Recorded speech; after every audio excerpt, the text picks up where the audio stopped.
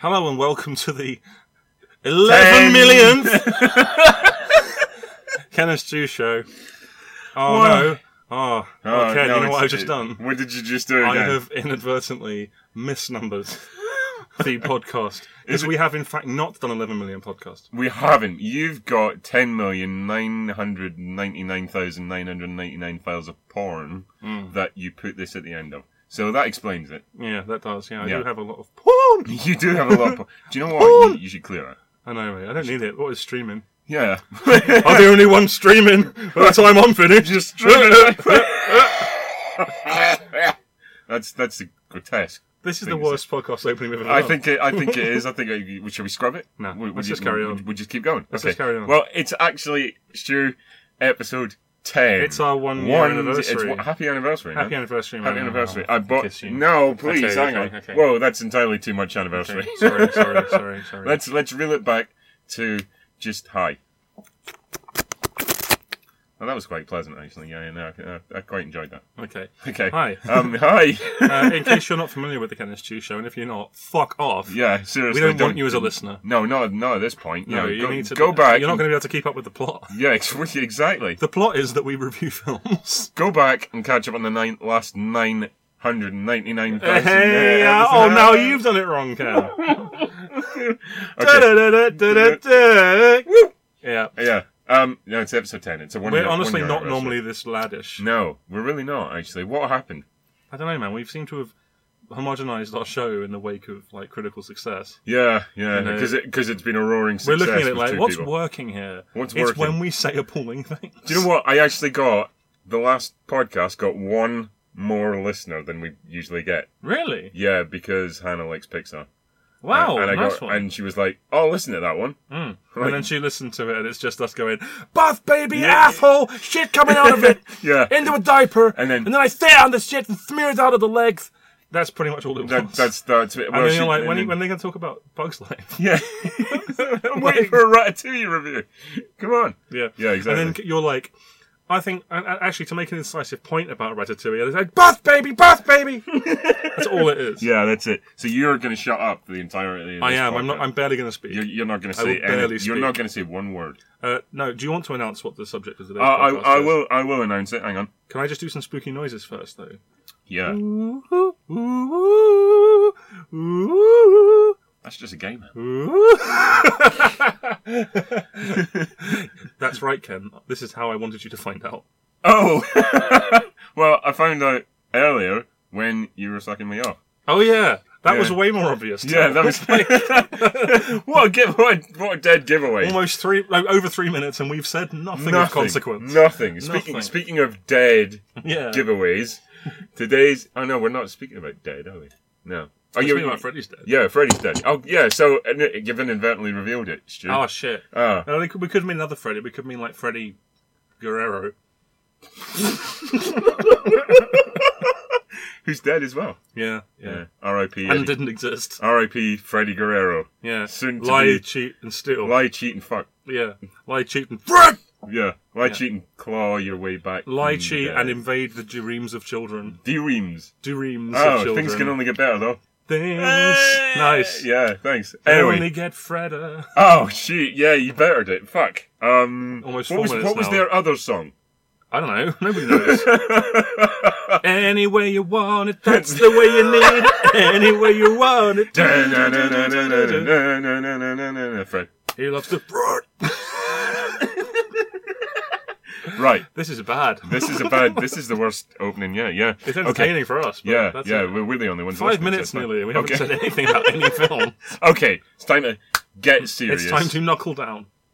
Brass knuckles. It's time to get down to brass tacks. Yeah, it is. Brass tacks. we did an extended joke about that already. Yeah, we did. Yeah. Oh God, are we recycling? Yeah, we are. We're recycling material. Oh, see, I have no memory of what you're talking about. And I'm sure it happened. See, I've listened to them extensively because you're like, how can we improve this? How can we make this? I think what you're actually like is you're like, I missed you so much. Yeah, so I just. So I have to listen to him swearing and talking about how he wants to have sex with women. Yeah. In a really crass, exploitative way. Yeah. Well, you say women, but it's mainly been Rosario Dawson. It's mainly Rosario Dawson and Black Panther now. Oh yeah, he was fit. Yeah. Anyway. I bet you can't wait for the Black Panther movie. Okay, 5 minutes in. Okay. Okay. The subject of today's podcast, Ken, tell the people. Okay. The subject of today's podcast is the Nightmare on Elm Street series. Of which you are a fan. Of which I am a fan. And at times it's embarrassing. I consider myself to be a fan also.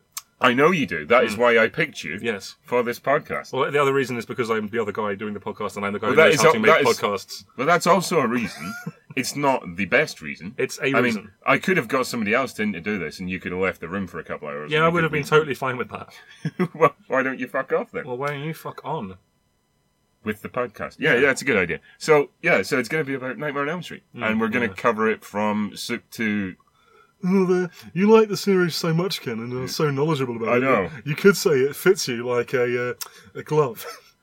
And of course, a glove is the central instrument with which Freddy eviscerates his victims. I never thought of that. I was going to go, we were covering it from soup to burnt nuts. Nice. Yeah, because there's not an inch that isn't burnt on that man.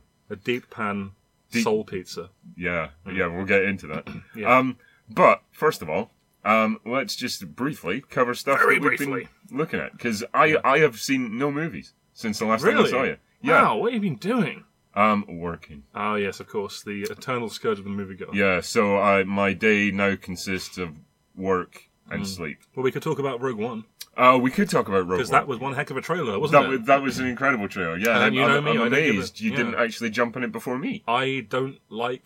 As a rule, I don't like Star Wars. And I know. As of Force Awakens, they've begun to go, hey, you know how those old films were a kind of bollocks? Well, let's make some good films, you know? Now, that's not fair, because I know people love those films, but I never got it. I just did not get it. It's also not actually true, because The Force Awakens wasn't that good. I thought it was, but okay. This is true. We've covered this. Yeah, but... I thought it was a step up. It felt like they went, let's have a distinct sort of visual identity. They don't look the same as the old Star Wars movies. No, they decided to go, let's do something unique here. Fuck all like the prequels, and thankfully. Rogue One, the trailer for that, I was like, you know what?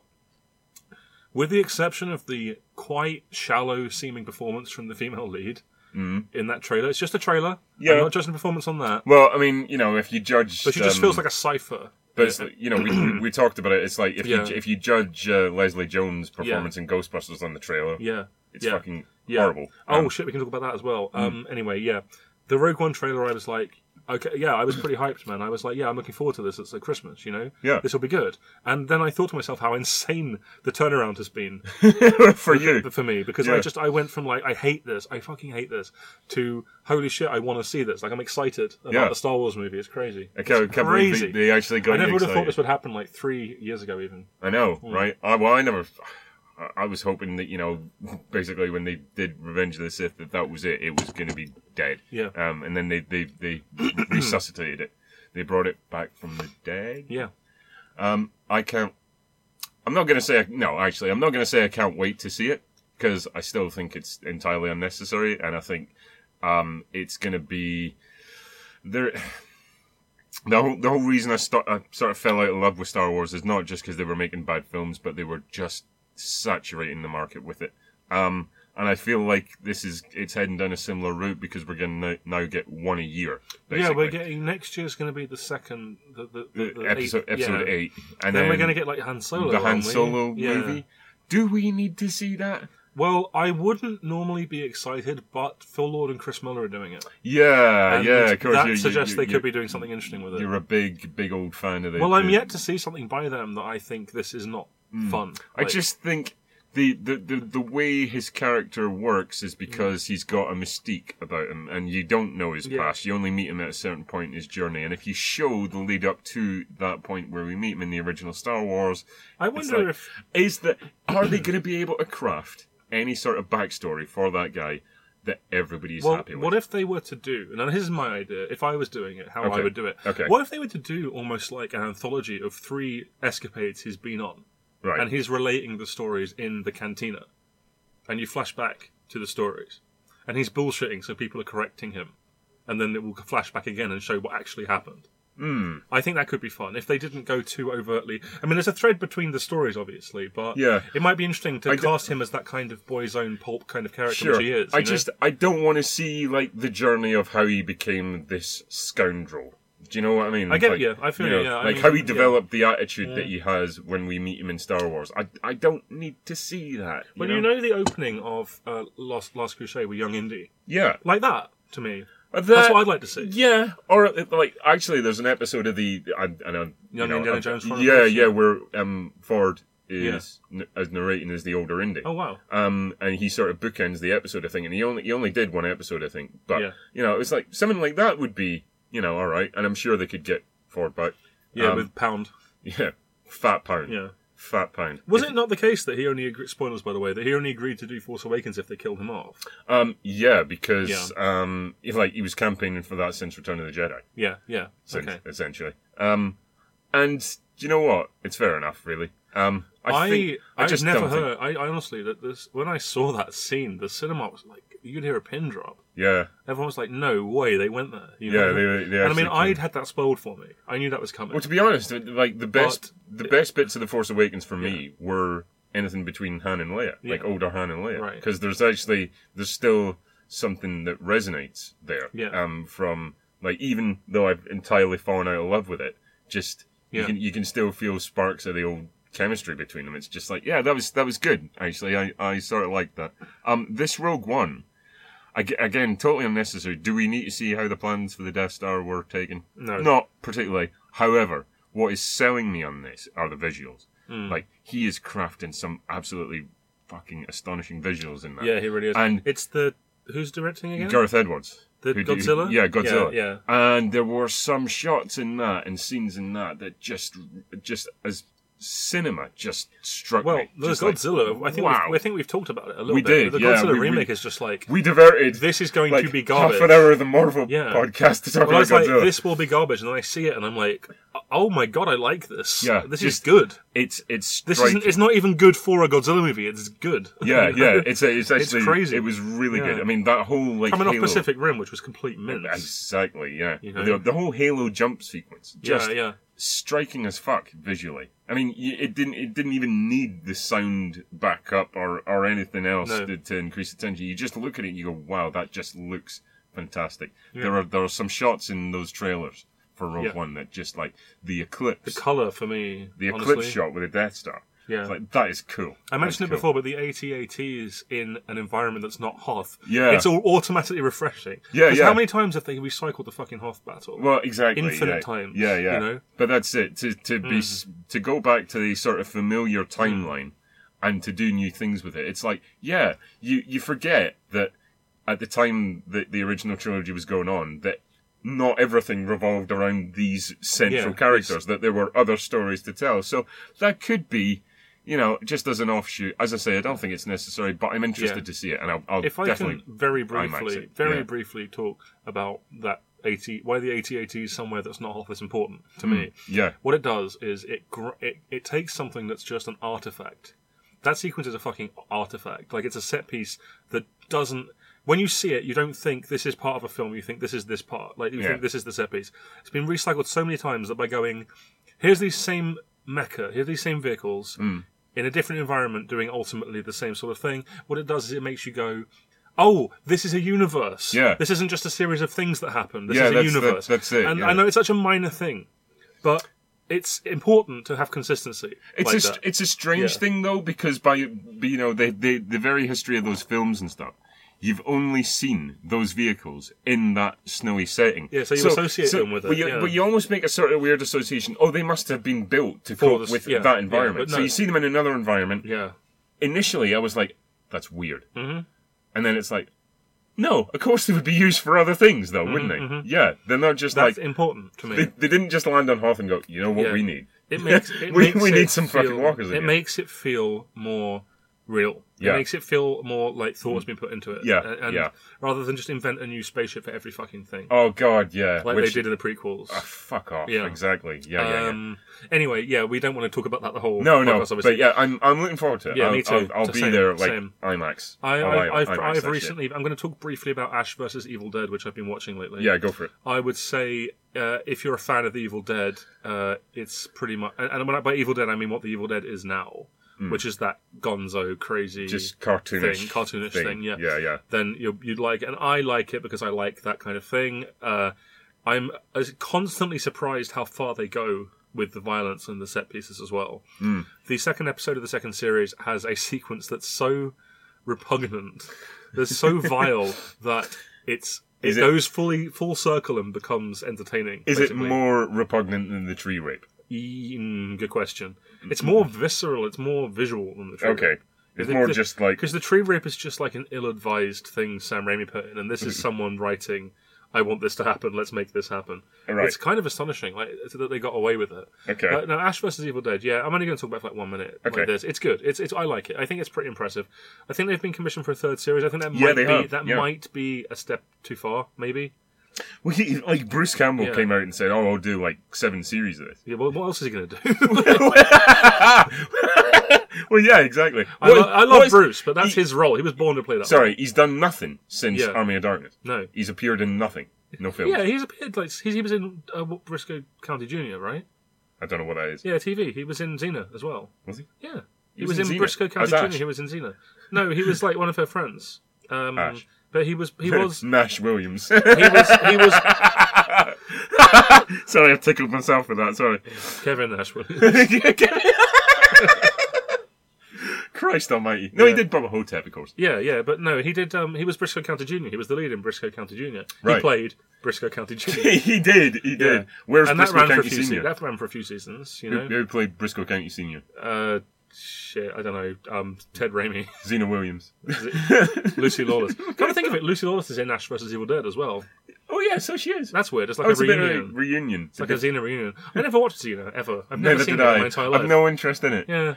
And what was the other one that was going on at the time? Hercules. The Legendary Journeys, yeah. Yeah, Because Xena yeah. was a spin-off from that. Yeah, that's right. And then they fucked, right? I hope so. I'd watch it if they did. Okay. Well, I'm sure it'll happen. I mean, should they call her Lucy Lawless? But I'd rather she be Lucy. Never mind. That's pathetic. No, Never mind. what's it? Never mind. Never mind. Right, Ash vs. Evil Dead. Yeah, it's quite good. Anyway, moving on. It's quite good. Hurriedly. You know, I saw like 4 or 5 episodes of that first season. Yeah. And all the way through, I'm going, this is all right. I could keep watching this, but you know what? Well, one thing I've really liked about it, I can't enjoy that. It's just you can't get into the cartoonish. It's too slight. Thing, yeah. It's too slight for me. I just can't engage. That's actually one of the things I like about it is because I'm not a big fan of serialized television, as you well know. Yeah. And the thing about Ash vs. Evil Dead, He'll watch nothing. He watches nothing. I won't do it. I've tried to convince him so many times. He watches nothing. I'm not saying they're bad. I'm saying I'm not interested. I can't do it. I can't do it. The interest because you're a dick. If I saw that's not fair. if I saw something like, I mean, I watched Daredevil. Season 1. Yeah. And that was the last one I could do, and since then I've had no interest in watching any of the other Marvel shows. Did you like it all the way through? Yeah, I did. I enjoyed it. I watched all of it. Would you not watch the second season? I can't be bothered. I felt like, okay, I've seen enough Adventures of Daredevil for now. Maybe Adventures of Daredevil. Maybe I'll watch it again in like a year. If they brought Mr. Skipper doing it, would you? I mean, I'm interested in the Punisher stuff that they're doing. Yeah, I think they actually got him right. It took forever, but I might get around to it. It's just how I am, man. It's like I like comedy and animation. That's fair. And that's about it. That's fair. Yeah. You know. Yeah. And the reason I'd watch X-Files is because I fucking love X-Files from back in small times. Yeah, small times. And I'll watch Ash vs. Evil Dead because I fucking love Evil Dead. He was micro when X-Files came out, and now he's a giant. Well, I think we need to do an X-Files podcast sometime. We keep bringing that up. Yeah, we definitely need to get into that. The thing for me with the X-Files is I loved the X-Files before I saw an episode of the X-Files because I used to get the books out from the library and read them, including the episode guides, because I was fascinated by the idea of episodic TV guides, you know. So I would read about episodes like Fresh Bones from season 2, and I wouldn't be able to sleep because it would scare me so much. I've got an episode guide that only goes up to the second episode of series 3. Yeah. And when I got that and I read through at the end, I'm like, oh, is that what they made then? Yeah. Well, they released episode. We'll talk about it on the X. We'll do an X-Files podcast. Yeah, we will soon. But I mean, they did so many X books because it was so big. They did so many. I have all of the episode guides, and they only go up to season 7. And then there's after when the season 8 and 9 when the season ended, when the series completely ended later, there was an unofficial one that covered everything, which is really worth reading actually. Oh, okay, I'm looking. Yeah, it's up there. It's really rather good. There it is. But anyway, we're not talking about this one. No, we're not talking about the X-Files. But I watched the new episodes of that, and I still haven't finished them because they're fucking terrible. But I will finish them. Oh, good. I will finish them. Yeah, you will. Of course you will. I will ultimately finish them because I'm a fan, but they are bad. I mean, when I watch one every month, and I can enjoy it because I'm like, hey, it's Mulder and Scully. So how far have you seen into the new series? Oh Christ! I've seen Darren Morgan's Werewolf one, And after that, I was just kind of like, oh, I'm going to stop for a bit. Like, The next one is really good. Oh, is it? Okay, yeah, well, I'll look that's forward to Morgan that then. Wong. Oh, right. Yeah. I'll look forward to that then. Yeah, that's good. Okay. It's really good. Really good monster. Oh, actually. really? Yeah. Cool. Yeah, Cool. well worth watching. Feels very much like a classic. Is it the Fluke Man? No, it's not. Oh, okay. It's Fluke Man 2. Is it the Peacocks? Even flukier. Okay. Yeah, Flukier. Is it the peacocks? Yeah, the Peacock family. Oh! I thought you just Fluke meant Man like 2. actual fucking peacocks. No, they're not scary. They are a bit scary. When they put their big tail up, you're like, oh, Yeah. fucking hell. Jesus. Whoa. Like, what's going on here then? Yeah, they just What's he up to? They Mulder and Scully like execute peacocks. Yeah. And Skinner's just like, shit. But Scully puts up it's like Pusher. She put the peacock puts his tail up, and Scully's like, "What do you want me to do, Master?" And then it's like, "Suck off, Stu." And I'm right there, and I'm like, "Let's No, go." pour sugar on Ken's dick. Oh yeah, of course. Yeah, come on. Of course. Come on, you've only drawn it twice. Yeah, that's true. Yeah, come on. What is my life, Ken? I wish I knew. Maybe that should be better saved for another podcast where we actually We'll do some discuss our sexual fantasies. deep analysis of you. I'd like to do that. Okay, The let's Ken do and that. Stu psychoanalysis of Stu. Ken and Stu psychoanalysis hour. Yeah. That's going to be a winner. That's gonna be That's a real ratings winner. Yeah. The biggest joke there is the idea that we could keep it within an hour. The biggest joke there is that we could actually go into psychoanalysis without just going, hey? Yeah, just hey, hitting each other. Yeah, you like your big knob there, eh? Banter. Pants. Yeah. Yeah. Okay, Batman. are you finished with Ash? Kingdom of the Bants. Yeah, I'm finished. Okay, good. Well, I will speak very briefly about Luke Cage. Shut the fuck up. No, really. Okay, go on. I got it. So obviously this is like the third Marvel Netflix. Christmas. Yeah, exactly. This is what he says. That's what he says. That's what he says. He's not said it yet. Oh. In the series, he's not said it yet. Bullshit. No, exactly. I've turned it off. Oh. You've not finished it. I've not finished it. Is it bad? He strikes me as incredibly bland. Well, yeah. He's just a guy who hits things. Well, he hits things and he's invincible, pretty much, so far. I mean, I'm only, 3 episodes in, maybe? Oh, right. And it's just like... Do you think he'll persevere with it? I will, because Marvel? it's a Marvel thing, right? Yeah, I have zero knowledge or interest of Iron Fist, but I'll watch that because it then leads to the Defenders. You know, I mean, I'm as an ongoing narrative, I'm invested now. Yeah. So I will. I mean, I've still to finish Daredevil season 2. Oh, really? But, yeah. Wow. But I got as far as when they introduced Elektra.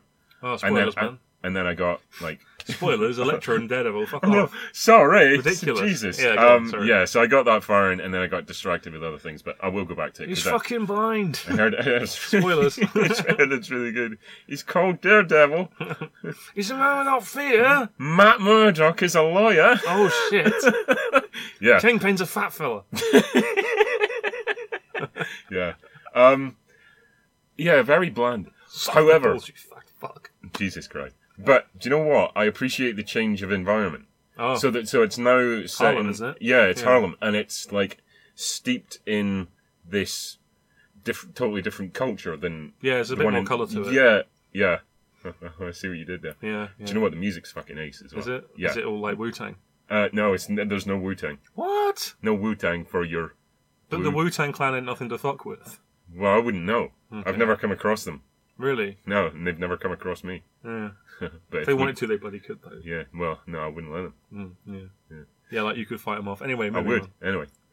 You have to protect your neck, fool. Okay, moving on. What's the music? Is it like Starship or something? No, it's like the main villain owns a club. Marconi plays the mamba. Listen to the radio. What is that you're doing? It's your favourite song in the world. We built the I- city on rock and roll. Have you only listened to the chorus ever? Who did that song? Starship. No, Starship only did one song. You know for this. God's sake. You know this. Yeah, you're right. They only did Nothing's Gonna Stop Us Now, right? Yeah, right? Okay. I don't know what that song you just made up is. Okay. But All right. I'd All never right. ever sing that again. Fine. Jesus. Rock on Starship. Yeah. Yeah. Anyway, Anyway. wrap up talking about Luke Cage. Yeah, so there's nothing much to say. He's just, I don't know that he can sustain his own show at this point. No. Really. He worked as a side character in Jessica Jones. Yeah. But as his own thing, yeah. But I do appreciate the change of pace. I think I quite like the environment around him. That is a central character. I've heard really mixed things about it, so I might watch one episode. Well, I gave it to Hannah because she is quite into the Marvel stuff, and she gave up after one episode. Wow, okay, she was just, I'm not going back to that. Yeah, no. Yeah. So that's it really. I haven't watched anything else. Oh wow, which makes me quite sad. Yeah, it is a bit sad. I've just had. Thanks. You've watched all the Nightmare on Elm Street movies again. I did watch all the Nightmare on Elm Street movies again, which is handy because I think that's what we're talking about, right? It is. Eventually. So following on from that then. Yes, following on from the previous item. Yes, we've exhausted ourselves. Where there was no break. We just kept recording. Nothing changed. Shit, cut. Damn it. So, following on from that. Boss Baby for 9 hours. Oh. No, Ken. It's time for the main event. This main event is scheduled for 7 films. No. Wait, 9 films. Yeah. Hey. And a short-lived TV series. Which I'm not talking about. Yeah, we are. I am not talking about that stupid shit. Yes, you are. I'm not doing it. Did you watch them? No, God no. You can't. I said I wasn't going to watch them. I watched every film. I'm not watching the goddamn TV series. I even listened to the Freddy album. I am not. Hang on. You skipped the TV series and went for the album? Yes.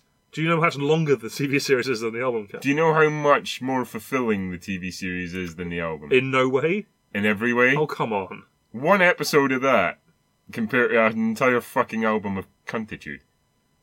But it's great. It's like, do the Freddy Fred, do the Freddy Fred. It's time for Fred. He's a child molester. It's the Freddy Fred, Fred. Welcome to music time, bitch. Fat boys. No, that's just. It's not even that. It's just ha ha ha ha over just some nothing song. Yeah. Seriously, Do the Freddy is just somebody doing. It's essentially like Do the Bartman. They're speaking about some dance you can do, and it's just got him going ha ha ha ha over it. In the heart of Transylvania, in the Vampire Hall of Fame, yeah. Okay. So anyway, right, let's crack on, shall we? The first Nightmare on Elm Street film is called Ken. No.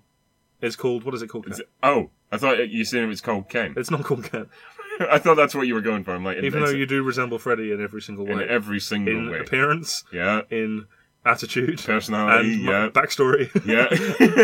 And motivation. And future. And popularity. I've got no future. Yeah. Oh dear. Oh, Ken, that's a bit bleak. Yeah. You've got a future. We'll keep doing these podcasts. All right then. Even if there's nothing else to live for, which there isn't, we'll have to keep doing these podcasts. Okay. Hey. Anyway, I made myself feel depressed. So first thing we should speak about is Wes. Yeah, but you haven't said the name of the original film yet. No, the original film is A Nightmare on Elm Street. It's called A Nightmare on Elm Street. When was it released, Ken? 1984. Thank you, 1984. Go on, Ken. Yeah. Okay. Yeah. Directed by who, Ken? Wes Craven. Correct. Okay. This is the whole format of the whole podcast. I'm sorry. See, I don't normally lead these things. You see, you kind of put it on me. I'm sorry. I'm feeling the pressure. Anyway, go on. Carry on. You're doing a great job. Okay. Thanks. Johnny's a fucking idiot. Doesn't have to do anything. Go on, Ken. Go on. Thanks. So we did I don't know if any of our core audience saw the amazing tribute that we did to Wes Craven. Probably not. in video format. Yeah, we did a beautiful Wes Craven tribute. I will post it along with this podcast. Indeed. But we should probably say something sort of maybe more sincere about Wes Craven at this point. Oh, yeah, definitely. He made some really piss-poor films over the years. He made some incredibly piss-poor films. But he also made, like... Not missed. It's interesting. I'm kidding. I find that, you've got 6 copies of Last House on the Left. And I've got like 4 copies of Nightmare on Elm Street, which I don't need, but I have quite a few copies of Nightmare on Elm Street as well. Though. Well, I'm not getting rid of any of them. No, why would you? But he's been. I said this at the time of his death, actually, that there is no other director that has really had that much of an impact on me. I could say much the same. At 2 separate stages of my life, through different films. But I've always liked Spielberg. I've liked other directors, throughout their sort of career. But some of his stuff has become like a sort of mini obsession. I would. Let's be being sincere. I'm in sincere mode now. Okay, sincere good. Stu. Yeah, I'll just click. There we go. Very sincere. Well, you see, no. Wes Craven's Last House on the Left. We've talked about before. Yeah. I'm going to just do a very brief version of what I said before, which is, though I recognise it's not the best, most well-made film, it was the film that made me go, hey, films exist outside the studio system or like outside of mainstream Hollywood. There is such a thing as film censorship. I didn't know that at the time. There is such a thing as extreme horror. What's horror films? Oh, it's a horror film. Let's watch these horror films. Yeah. And then, subsequently after that, you had Scream, and that was the film that made every interesting horror film following Scream possible. Because it made the world go, okay, we can A, do self-reflexive horror films now, or B, we can't just do generic bullshit because it's been called out. Yeah.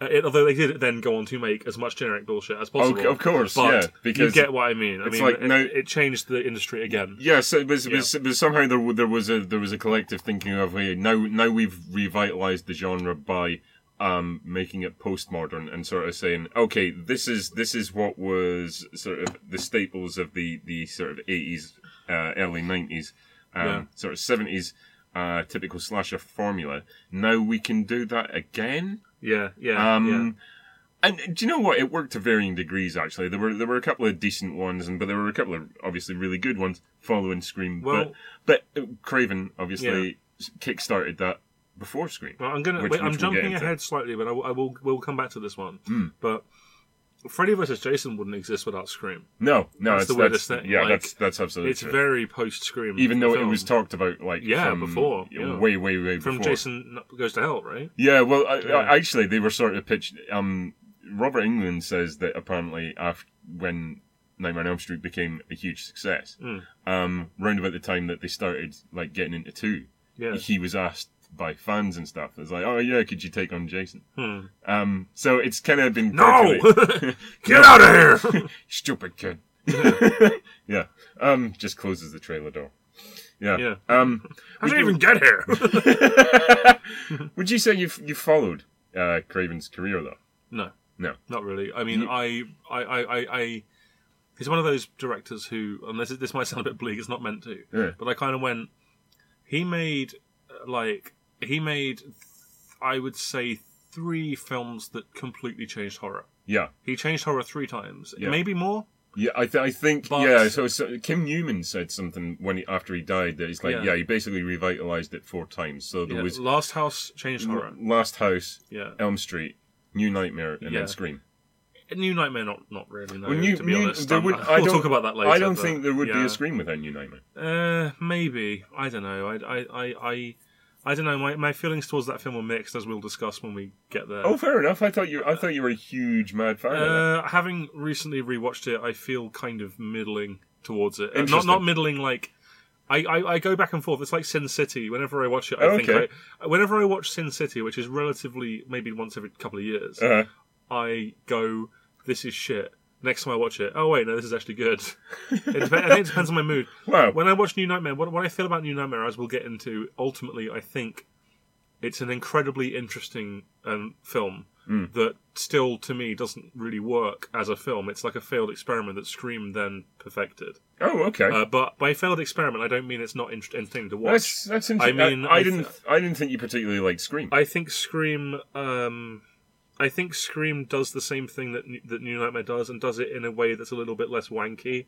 Okay. But that's not to say it. We'll talk about it. We'll get into it. But ultimately, I think it's more successful in what it's doing. No, I thought with the fact that you're liking The Last House on the Left, that because Nightmare on Elm Street was so important to me. Yeah. Although I have not seen every Wes Craven film, there's still a few that I've got to see. Mind ripper. He didn't make that. I know he didn't. It was on the goddamn box set. I know why. Yeah. Why? At least there was another copy of Last House for me on it. Yeah, he's still important to me. Yeah. Because he kickstarted this love, and for me, I acquire a sort of knowledge of his filmography. You know, for me, the resonance is within the films, not so much with him as a personality. Whenever I've seen him pop up on Talking Heads, I've always found him a tiny bit. I don't know how sincere he comes across sometimes. Like, it feels as though he buys into his own sort of mystery a little bit, and to me that puts me off. But at the same time, I'm like, you don't. I mean, changing the world of cinema once is amazing. You're a legend if you do it once. If you do it 3 or 4 times, then you've earned your place. Yeah, and I can't take that away from him. But then, of course, it is diluted by the fact he's made some absolute fucking rents. So, he's but who hasn't? Who hasn't? Well, really, exactly. who hasn't? I mean, you've made 2 films and they're both piss poor. Exactly. I'm joking. I'm sorry. That's because none of them featured Jews, Stu. That's true. Yeah. I want to be. Can I be in your next film, please? No. Okay. I'm not making another one because of what you just said. I'm not making another one. Oh no, I've killed an artist. Yeah, he's made some fucking shockers. Yeah. You see what I did there? Yeah, I did. That was clever because he was a shocker. Well, he also made Cursed. No one's going to get that. Shocker is the most cynical he's ever been because that's basically his attempt to start another franchise. I mean, I've heard good things about what's it called? Cursed. No, he did. What's it called? It's got like a weird name. The people. No, not People Under the Stairs. People Under the Stairs. No, not that. I've heard good things about that. But he's in another film with a weird name that I've completely forgotten. Serpent in the Rainbow? Yes, that's the one. I've got that. I still get around to watching that. Yeah, apparently that's great. Yeah. It's one of Robert England's favourites that he's not in. That was so funny last year, coming towards Halloween. He's like, here's a list of stuff you can watch for Halloween. And he was in them all. I was like, that's our Fred. 10,000 Maniacs. Yeah, fuck it's off. Great. I hate fucking watching that crap. Yeah. The Mangler. What? Fuck off. Okay. Nightmare. So I want to ask you, like, Fred. What was your introduction to Nightmare on Elm Street? Freddy vs. Jason. That's weird. Yep. You started at the end, essentially. Well, I was aware of... I can tell you the exact story if you're interested. Oh, go on then. I was aware of these films because I used to, as I said with the X-Files thing earlier, because I wasn't allowed to watch these films, I would I would get the reference books out of the library. Like, I would get, like, the Variety Film Guide and, like, read it like a novel. Right. So I could learn about every film that ever existed. Right. I would read up Nightmare on Elm Street and there would be like entries for 7 fucking Nightmare movies. I'm like, what the hell's going on? How are there 7 movies of this? Like, what? This is weird. Like, there's 7? That was bad. To me, that was like, what the hell's going on? I didn't even know that there was such a thing as sequels, hardly. Right. I'd read about them and I would be like, that sounds like interesting. And then I would get more in-depth horror books out from the library and read more about the plots and stuff like that and the making of them. And then years later, I went into that stupid hooky shop off of Mill Road, round the backs. Yeah. You know what I'm talking about? Yeah. Where we got guinea pig from. Where you got the flowers of... Yeah, Flower, Flesh and Blood, yeah. Yeah. And there's a guy there who would sell hooky VHSs, like dodgy VHSs of more newer films. And stuff like guinea pig, which you can't get legally online. Well, you can now, but you couldn't then. And, oh my god, that was a weird day. I go around there and I see he's got Freddy vs. Jason on VHS. And that's out in the cinema at this point. Yeah. It's in the cinema. And I'm like...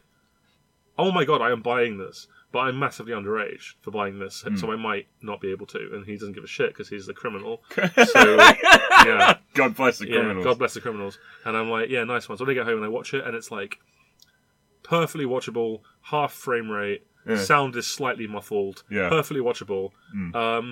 I think it may have been in black and white. Awesome. Because it was an NTSC video. Awesome. Which I didn't have at the time. That's and I amazing. watched the whole movie in that format. Right. And I had not seen a Freddy movie, I'd not seen a Jason movie, I knew everything about them. I knew all the films they were in. And for watching me for that, it was like, of course all the fan service goes over my head. Yeah. But I'm watching it and it's these big personalities. Like, well, I mean, to call Jason a big personality is weird because he doesn't speak, but he is. He's a charisma. You know, his atmosphere. And Freddy is fun as hell in that movie. Yeah. And I'm like, oh my god. And I'm scared. Like, I think it's scary because I've never seen a movie like that before. I'm like, this is scary. Okay. Man. And, I watched that and then I was like, okay, that's it. I'm buying the box set as soon as I have enough money, which I quickly did because it was pretty cheap. Okay. Because I bought the original Nightmare box set that didn't have New Nightmare in it. And then they brought out another one. I think the original set only had like 1 to 5 in it. Yeah. Well, I bought out the second one, the blue one that went up to Freddy's Dead. It was like a weird blue cover. Okay. It was the same artwork. Of course. It was the same artwork as the original box set, but with blue tint to and it. then they did another one that had New Nightmare in it that was red. Yeah, that's the one I own. Because I traded in the blue one and got that one. That was weird. And and then I watched all of those movies, and I mean, they were all varying quality, as we'll discuss. Obviously. But I was like, no, this is cool, this is good. This is an imaginative series. But what? The idea is cool. The idea is fun. Okay, so having read up on them all, but what made you start with Freddy vs. Jason? Is it because it was just the one that I saw, and it was there, and it was the one I could buy. Okay. And have... Because, I mean, I treated the VHS like... I hid it. Like, I hid the VHS so that it wouldn't be found in my room. Because my mum don't know who Freddy and Jason are. You know? Well, of course they don't. Freddy versus Jason, I guess it's some kind of children's cartoon, you know. But I didn't want that to be found, you know. Well, it's like when I bought Cannibal Holocaust and I sort of buried it behind some other DVDs because I didn't want people to see on the shelf the words Cannibal Holocaust. Well, you wouldn't. For fairly decent reasons, I would say. Yeah. But that's how Freddy was to me. It was like this taboo thing. Because I remember also, I've only just popped back into my head, I saw a tiny bit of Nightmare on Elm Street, the first one, when I was still, after I'd seen Freddy vs. Jason. It was on Channel 4 or something. Yeah. And I watched the beginning, I got about as far as Tina's first Nightmare with the Long Arms. Yeah. And I was like, this is too scary, man, fuck this. Yeah. It's like, yeah. that sequence is the only time in the entire Nightmare on Elm Street series that Freddy has been scary. Yeah. I do genuinely think that. Okay. Because it's the only, in the first movie, it's about dream logic much more than the later ones are. Yeah. But yeah, that's how I mean, that might have been even before that. That must have been weird though, going, you know, like, seeing how far they've taken it. Shit, man. I've just realised it wasn't even the movie. It was like the 100 scariest the 100 scariest and moments. And it was that. Yeah. And I'm like, man, that does look scary. Yeah. Because it's the sudden long arms scraping the walls, man. It's creepy. Yeah, that's fucking It is horrible. creepy. But that must have looked weird to you, seeing the excess of Freddy vs. Jason first, and then going back to this sort of stripped back thing where he's not really shown and it's all in shadow, kind of. And like, what, that would be weird. I couldn't even imagine that. Obviously, I'm old enough. Yeah. I was alive when the original Nightmare on Elm Street first came out. Yeah. My memory of it, I have very vague memories of seeing bits when I'm like 3. Yeah. Hang on. I would have been, maybe 4 or 5, because I think my brother rented the video. Yeah. And I remember, I have a very clear memory of looking at the VHS for it, not knowing what it was, and seeing just like images. Because I wasn't actually watching it at that point. But I remember when I first watched it, like 7 or 8 years old. Yeah. I don't know how my parents were very lax. Thanks, Mum and Dad. Scottish parents. Man. Yeah, exactly. They don't give a shit. Ain't give a fuck. Yeah. Freddy, come get you. You were lost scores anyway. Yeah, exactly. Yeah, whatever. Sorry to all the Scottish listeners. No, actually, the original Nightmare on Elm Street scarred me. Oh, really? Yeah. Like, deeply. Yeah, I can imagine. But it's one of those things, like, Peter Benchley said something about it. He was relating to, like, obviously, when he wrote Jaws. Yeah. And, like, the sort of hysteria that came over that book in the film. It's like, why are people so fascinated with sharks? And it was like, and he quoted some guy that was like, fascination breeds preparedness and preparedness breeds survival. So we're sort of geared to love our monsters. Yeah. And it's like, it became a sort of obsession with me. Although it actually scarred me, I kept watching it. Yeah. And it was almost like I was trying to get over it. Yeah, well, that's how you rather than like hiding away from it. I'm like, no, I've got to keep watching this. That's how I got over The Shining. So yeah, I just watched it over and over again until it didn't scare me anymore. So I have a very clear memory of just like having it on a loop. Well, if I could talk about something you said there really briefly. Yeah, it's a bit of a tangent, but I want to talk about it. Yeah, go for it. The podcast is all about tangents. As a kid, I didn't watch horror films. I was not allowed to watch horror films. I didn't want to watch horror films because I was a coward. Like, I was too scared to watch them. I found Bill and Ted's Bogus Journey too scary. That is freaky as fuck. Yeah, but it is though, isn't it? Yeah, it really is. The bit with the bunny. Yeah, and that it scared me, man. I didn't like it. No. And it didn't like upset me, like but I didn't like it.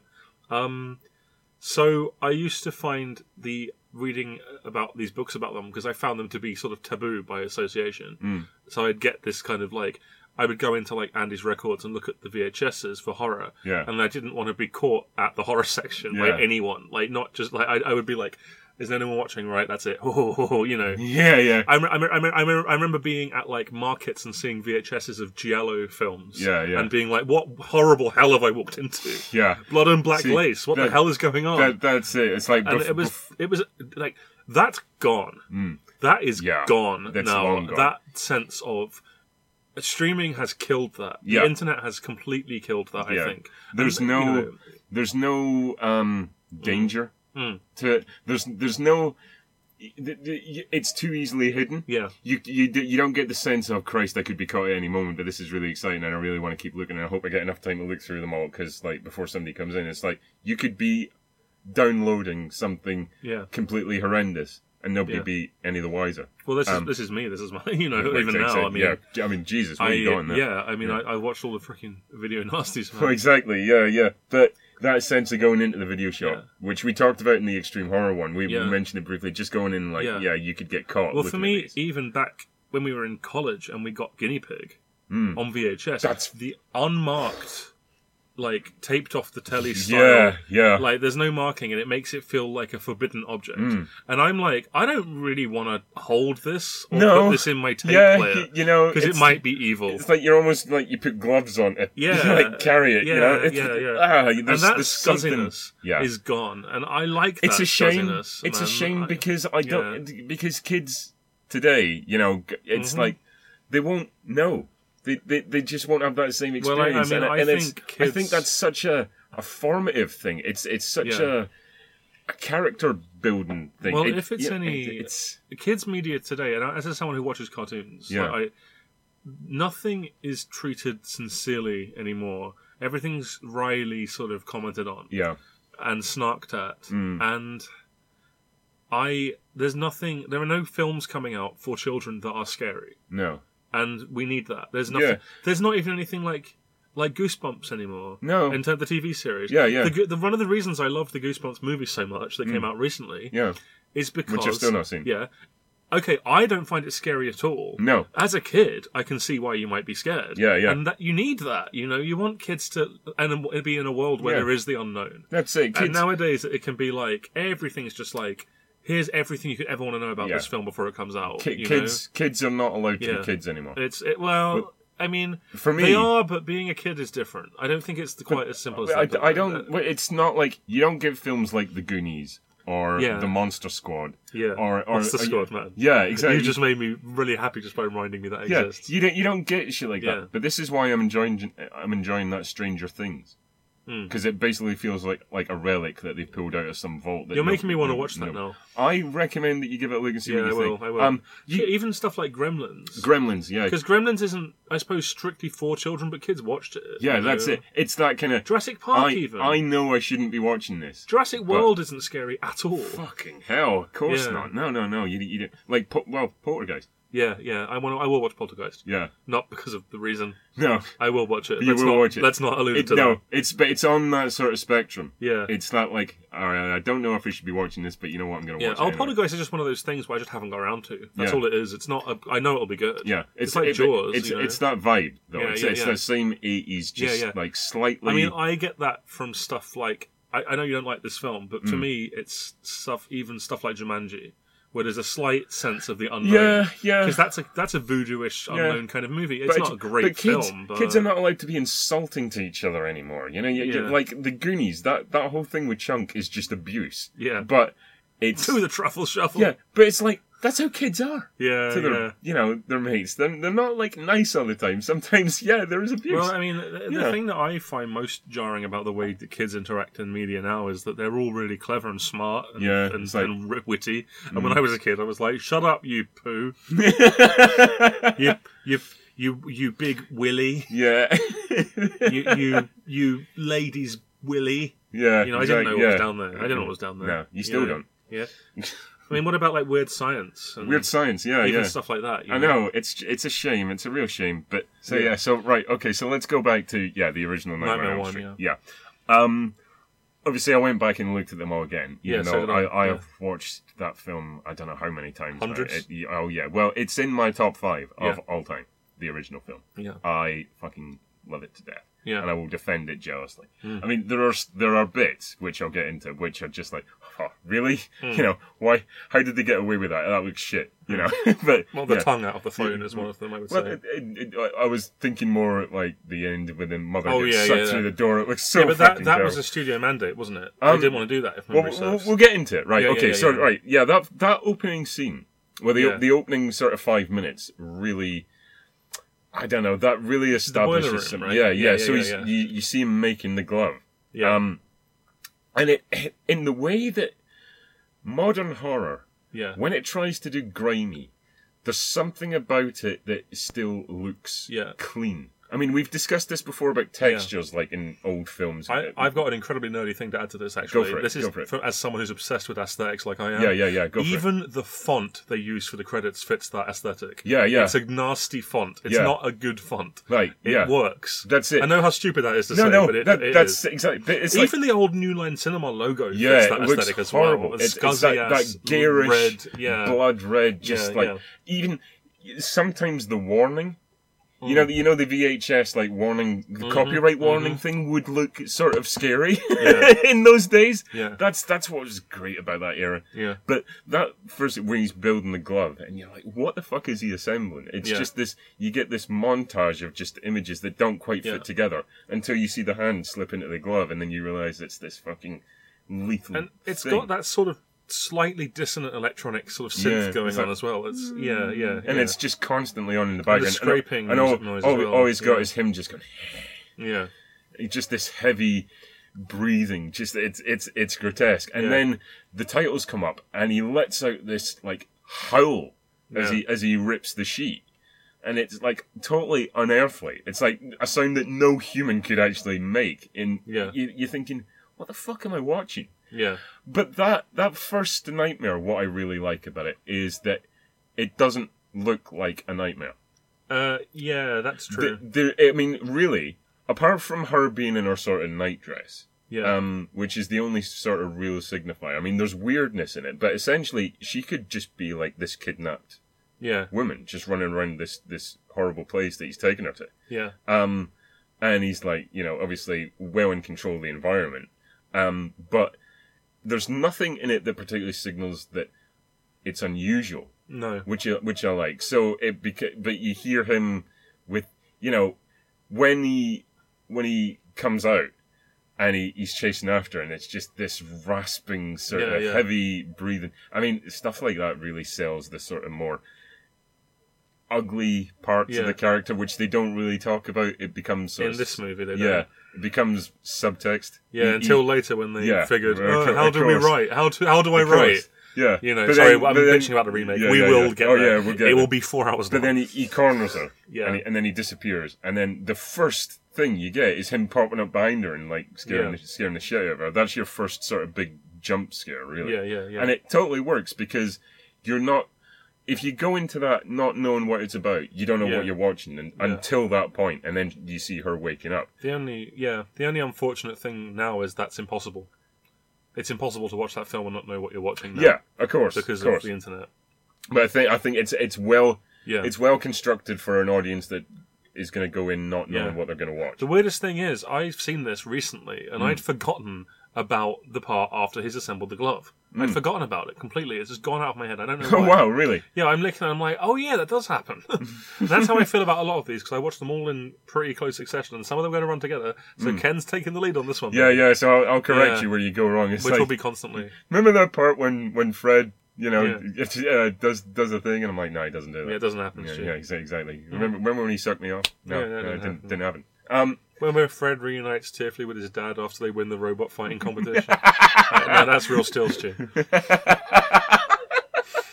Remember that part where he says "fucking prawns"? Yeah. And I'm like, no, it's District 9, mate. Yeah. Remember that part where they're puppets and it's like a satire of America? Yeah. I know, Stu. No, that was DC Follies, which he was in.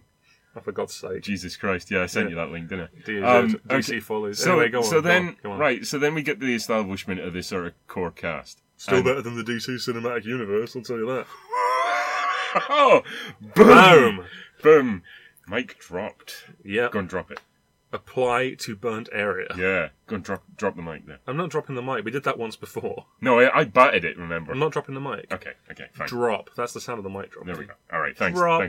Thanks for that. Beastie Boys, go on and let the beat. Drop. Are you talking about Star Trek now? Yeah. Anyway, that's a podcast right there. Fred wasn't in that. Yeah, he wasn't. Okay, no. So you meet this sort of core group of characters. Spock was. They've got similar ears. Fuck off. Yeah, okay. Right, okay. So you meet the core cast of characters. Yeah, and immediately you sort of determine that they are bad actors. Yeah. Well, there are no... But you know what? Criticising acting in the horror genre is... I know. It's like, low-hanging fruit. I'm sorry. Yeah, exactly. Yeah, I know. That is a poor pot shot to take it. Do you know what? Actually, for within the confines of that genre, I think they suit the tone pretty well, they do. I think, yeah. Particularly Heather Langenkamp, I think, does a good job. Yeah. Slap. Oh, man. That's a vicious moment. Yeah, it really is. But it's like... The interesting part to me about when we first get established to these characters is the character of Glenn, like the Johnny Depp character, because all the other the three others like acknowledge that they're having these nightmares, and I don't know if it was specifically written to be this way, or whether it's meant to signify that he's not having the nightmare, or that he's just in like extreme denial about it. Right. It's never really made clear, you know. It's like, oh, you know, I think like halfway through, you know, Nancy asks him how, you know, if he's been having any weird dreams. He's like, no, I slept like a rock. Like, but did you really? Or is he just like, is he lying? Or is he specifically not being targeted because of what comes later? Do you know what I mean? I always found that sort full of sense of security in that. Yeah. But they never really establish that. Yeah. Also, within that sort of first 20 minutes, you get a real sense of the environment that Craven's created around the characters. To me, he's created an idyllic, like suburb. Yeah. Like, and it's really idyllic. It feels like a soap opera almost. It's incredible. It's like some of it is very soft focus. Yeah, and the use of colour even is... almost sort of Blue Velvet. But within it, you get the sense, like, all of these homes are broken. Yeah. Like, you know, the mother shacking up with this ugly, fat, vested fuck that comes in and is like, you coming back to the sack or what? Because he wants another sesh, and she's just, like, concerned about her daughter. Obviously, you meet Nancy's parents, who are, you know, separated. Yeah. The guy, Rod... Yeah, you know, Rod, it's like, well, he doesn't come from a stable environment, clearly. No. You know what I mean? Yeah. It's like... troubled community. Yeah. But the notion is that, you know, without even being the Dreamstalker, Fred Krueger's influence has completely desiccated this idyllic white middle-class suburbia, which is always... I mean, Craven's films often come back to that. Like, Last House is about that. Hills Have Eyes is about that. Although they're a more stable family unit. Yeah, they're often about, in a way that a lot of horror is, but his more pointedly so. Is it's about innocent people, like, choosing to become corrupt, like, vicious, and being forced into a corner, so they have to go against their nature. Basically, but it's this hostile sort of almost alien force. Like, basically invading their sort of territory. I mean, even though, like, you know, Hills Have Eyes, they drive out into this horrible, decrepit landscape, but it's like the fact that the mutants invade this essentially cocoon of sort of civilization, their trailer, their home, essentially. Do you know what I mean? I mean, I think that Craven spotlights it more, but that is a broad trope of horror. It's incredibly broad. Not safe. But he makes it feel like a violation more than most people. It's a real violation. For me, like, I mean, ultimately, you know, what's the safest, most peaceful state you can be in is being asleep, obviously. And now that's not even safe anymore. No, and everybody has to do it. It's such a great concept. I really catch on to the concept of, like, the fact, and they make this more pronounced in the later films, but basically the fact that they fear him keeps giving him the power to get into the dreamscape. And it's like, it's that notion, and it's similar to Candyman. Actually, the idea that, like, rumors and whispers and, like, folk tales can just gain this potency. The more they're talked about, the more potent they are, and that's what gives the villain the power to, like, cross over, essentially. Well, I fucking love that as a concept. That's such a strong concept. That is, and this is going to sound wanky, and I apologise. That is something that's true in everything, more or less. I mean, okay, I'm actually loath to say this, but look at Donald Trump, for example. his terrible things being spread around, in the White House. being plastered everywhere, all over social media, that's given him power. Yeah, that's, he is literally Freddy. Yeah. Don't fall asleep when he'll wake up president. Well, that's what I want to say to people. Is like even the act of decrying him is putting him in the public eye. Yeah, but it's the same with every hated media figure. Yeah. But I mean, there's like there is a kind Katie of Hopkins. Yeah, I mean, Jesus Christ. I can't even dislike her at this point. I can't do it. But if people would just shut up about her, that she will just sit there and think, "What's the most offensive thing I could say right now?" and then say it. And there's something to be said for that. That's almost entertaining. Yeah, exactly. Because these aren't her real opinions. It's obvious. No, but then if you're, there's nothing that these people like more than being outraged. It's true. It's true. She plays on that hook by thinking, and they bite every single time. And every time they give it any other attention, she wins. Yeah. And that's how Freddy works. He posts offensive things on social media. Oh, God. If they made a new one, they could totally do that. That's it, isn't it? This is going to be the new nightmare. It's just like, haha, I'm It'll in be your like Facebook. that movie Unfriended. I'm in your Facebook fucking up your Freddy feed. Krueger wants to be friends. No. That's the ending. Someone just clicks no. Not now. Yeah. Freddy Krueger has joined the conversation. And it's like a selfie of Freddy on the profile picture. With a claw. With the claw. So, this conversation has been terminated. Yeah. Oh my God, I can't wait for the reboot. I can. Oh yeah, it'll be... What was that on Facebook? Oh, this was it, the Fantastic Four, the new Fantastic Four. He was going to be a hacker, wasn't he? Doom was going to be a hacker. Yeah. Yeah, Freddy will be an internet virus. Or something. Yeah. It'll just be That'll be Fred-E. Fred E. You can just see it, can you? iFred. iFred. The iFred. The new iFred. Everybody's getting the new iFred, and it just claws the fucking face up. Don't use the app. Don't put the phone into sleep mode. Oh, such an obvious joke. And you win. Yeah, fair enough. Okay. But no, we're going on a tangent again. But essentially, that's the original Nightmare is, I mean, it's really the only one that is scary. Yeah. I still don't think it's scary the whole way through because I think Freddy very quickly becomes too charismatic. Even in the course of that movie. Wow. Okay. Well, I would say. Let's get back into it then. As soon as his frigging tongue comes out of the phone, he becomes a joke. Well, I'm your boyfriend now, Nancy, or whatever. No, see, I don't take that as charismatic. I take that as come on. That's quite a grotesque moment. Yeah, actually. But it's so silly that there is a silliness to it, and I know what you mean. But it's like given. Yeah, her sort of state of mind at that time, and the fact that it's like I'm your boyfriend, and again, it's another violation. Yeah, and then he goes and kills her boyfriend. Yeah, but it's like it's just that there's something about that in a film that has such imagery as the when Tina's killed.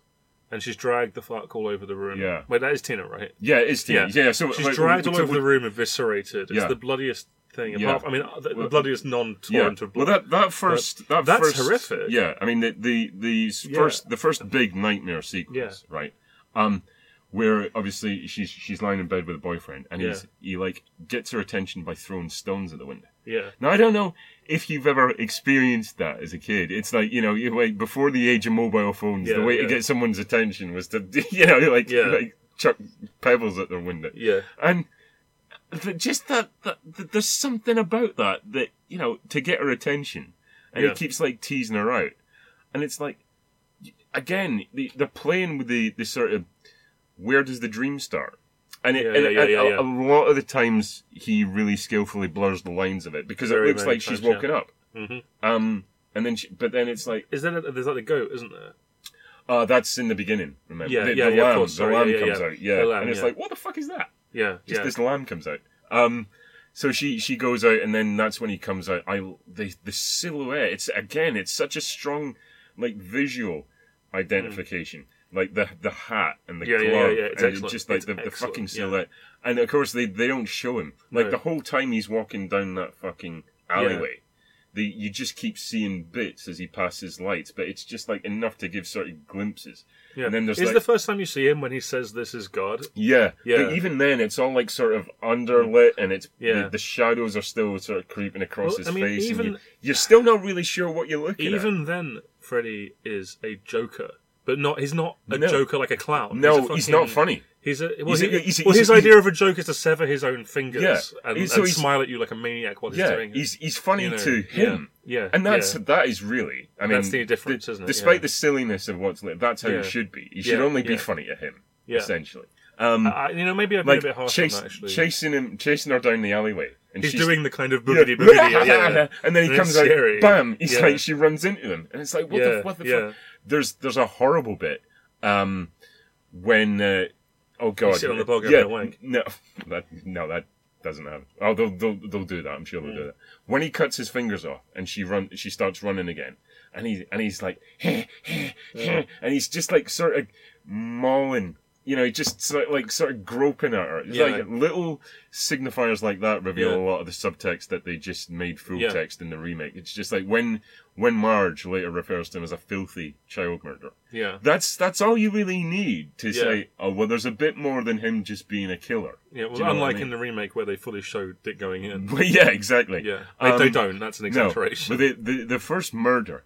See, I that first film is not massive on like blood and gore. It's like there there is the torrent. Well, of no, blood, but that's it. It's contained basically within two like fucking massive moments. That nightmarish. Yeah. Well, it's nightmarish fucking hell. But But you know, I mean, I still think that's insanely effective. Yeah. The way she gets thrown back down on the bed Yeah. afterwards is vicious as hell. Oh god, as well. yeah. No, see what the UK version cuts it as she falls on the bed, because in the Region 1 version, The blood splashes up. yeah, doesn't you it, see when- the blood splashing off the bed and hitting him in the face. Yeah. And apparently they went for that. They don't like that for some reason.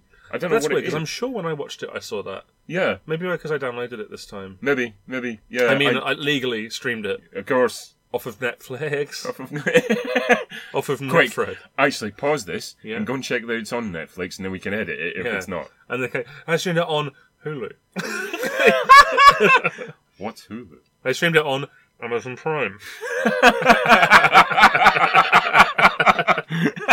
I streamed it on Live Film. Yeah, I Yeah. streamed it on Putlocker. I mean, shit, no. I Pirate streamed it on the Pirate Bay. Oh shit. Anyway, Oh, yeah, I own the films. I'll download them if I freaking want to shut up.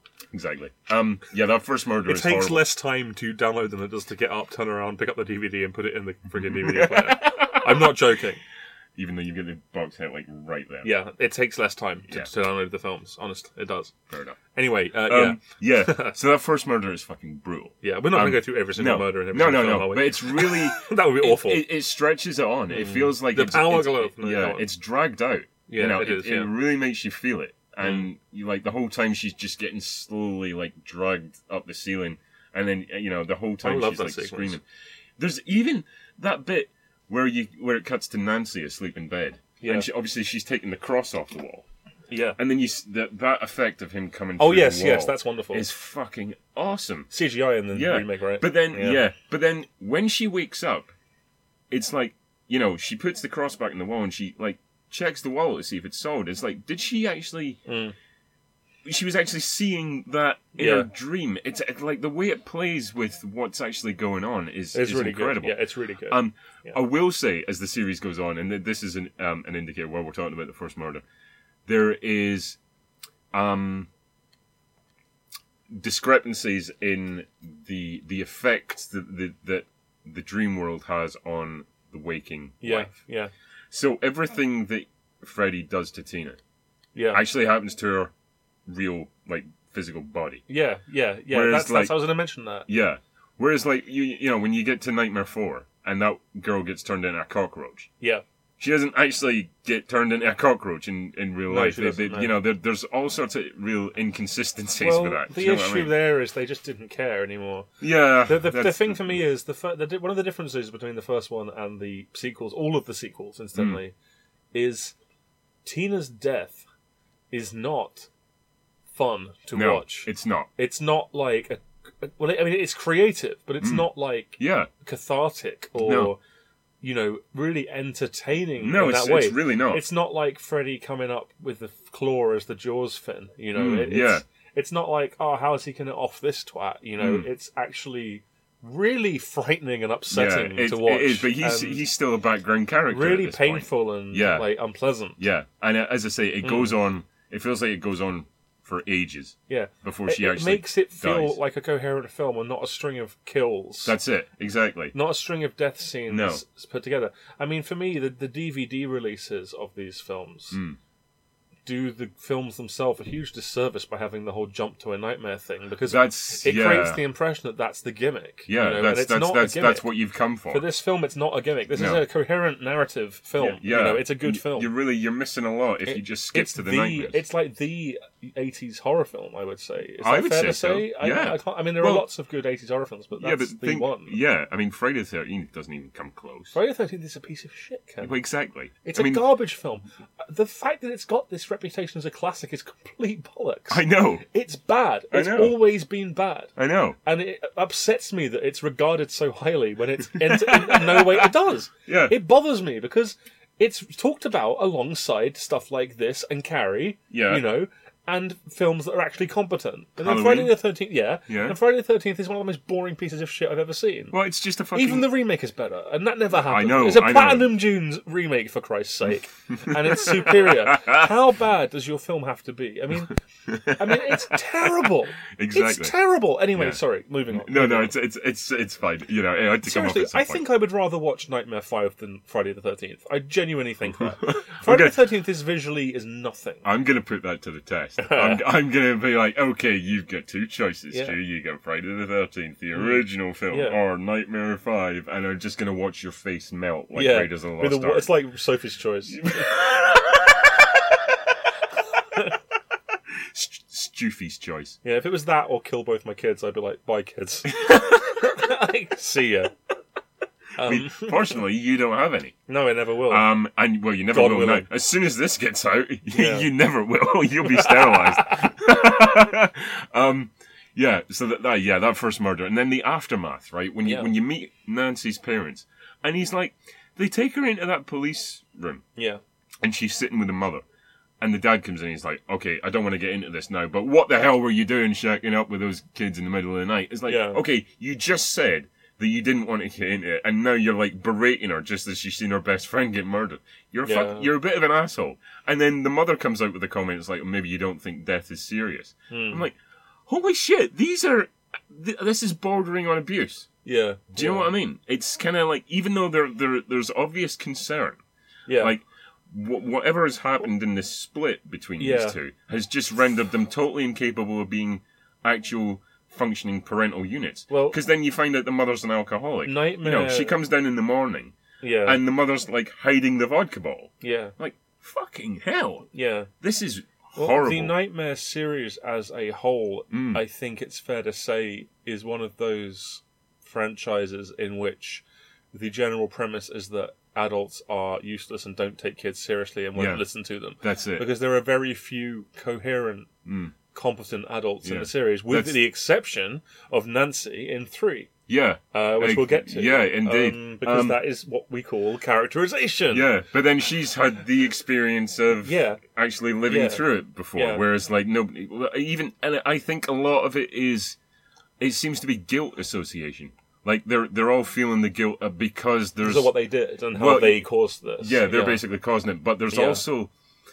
When you later find out that Glenn's parents are the only ones that are still together... Yeah. And seem, reasonably function as a couple... There is a sort of semi-subplot that they cut out of the original Nightmare where it's established that all of the main characters in the first film, at least in the first film, had siblings that were killed by the real Freddy. Oh, right. And it's like, so we failed the kids once because, you had a younger brother who died at his hand. Would have been a bit overwrought if they'd done that. I think it would have been. Right decision to cut it out. You feel sort of remnants of it, just slightly in stuff like that. Well, it would explain some of their behaviour. Yeah, but also it's like, so maybe Glenn never had a kid. Maybe the reason they've been able to stay together is because they haven't lost a kid yet, whereas like everybody else has been through that grief, and it's just like it's too much. That's way too much strain on a parental unit relationship. You know, I find that quite interesting. Yeah. And then oh God, from there. I try not to think about... I mean, that's interesting, don't get me wrong. Yeah. When I'm appreciating a film, I do try not to think about extra stuff that's not there, because... And that sounds like I'm dismissing it, but I feel like it's important that the film works without that knowledge, and of course it does. Yeah, of course it does. But it's definitely interesting to know that. Yeah. Yeah, that is interesting. Yeah, I think even, I think if it's not in the goddamn film, and it's not in even, like, official other material, you know, it's not canon. No, which is as far fair. as I'm concerned. Which is fair. But that's interesting to hear, though. Yeah. I for some reason I didn't know that. I've seen Never Sleep Again, so if it's not in that, then God knows. No, it's not, actually. Yeah. It's not mentioned. That'd be why I didn't know it. Yeah. Ken, you're like the fucking encyclopedia of this I am shit. the Nightmare It's awesome. Encyclopedia. It's awesome. Yeah, thanks, man. Yeah. As I say, it's only given one line in a deleted scene. But knowing that, I'm just like, oh, okay. That lends it a little bit of something else when you look back at it, even though you cut it out. A little bit of extra Fred. Yeah. Yeah. So then you like the Nancy, you had a baby brother. He was the head of a multinational corporation. Oh Christ! Oh no! Hey! Anyway, no! The two worlds collide. Moving on. Freddy Boss Baby. Yeah. That should have been Nightmare 5, really. Shouldn't Yeah, it? that would have been better. Yeah, it would have been fucking better. When the dream child is born and it's just like, I'm on the floor of a church covered in shit. Could you please send the bastard son of 10,000 maniacs in here? Thank you. This sweater doesn't fit me anymore. Oh shit, it's not the bastard son of 10,000 maniacs. It's the bastard son of 1,000 maniacs. 100 maniacs. And 100 maniacs. Shit. Jesus. It's been so long. It's It's because you've been doing that running gag of us, like, doing a million episodes and stuff. Our numbers mean nothing to you anymore. Yeah. Man, I really hate that reveal, by the way. Anyway, moving on. Okay, good. The bastard son of 100 maniacs thing, I really hate that. I just want to say that. Okay, we'll get into that. That's my least favourite part of Nightmare 3. Yeah, so Nancy in the classroom. Yeah. Where she sees Tina in the body bag. That's creepy as shit. That is fucking That's horrible. like Shining tier creepy, Yeah. that is. It's the way... That long shot when you just see it being dragged off is creepy as shit. Or when she's standing up and she's just like casually sort of pawing... Yeah, she's mouthing something like, through the body bag, yeah. And you get that guy, like the student doing the reading, who's just like gotten into this really horrible, like elongated stage whisper of this like section of Hamlet, I think it is. And you've got that going on in the background with this just like horrible, surreal imagery. I love that first confrontation between her and Freddy. Yeah. I pointed this out, like I did a thing like, oh, this is my favourite shot on my Facebook. Yeah.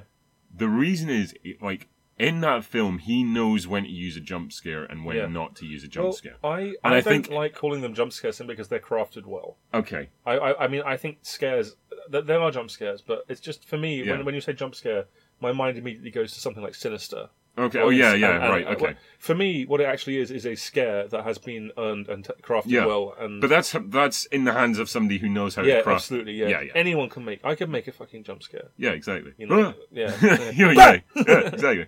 But when she, you get the long journey into the boiler room, and see the other thing about the original Nightmare is, like, obviously the dreamscape gets much more fantastical. Yes. But he is doing creative things within a relatively bland environment.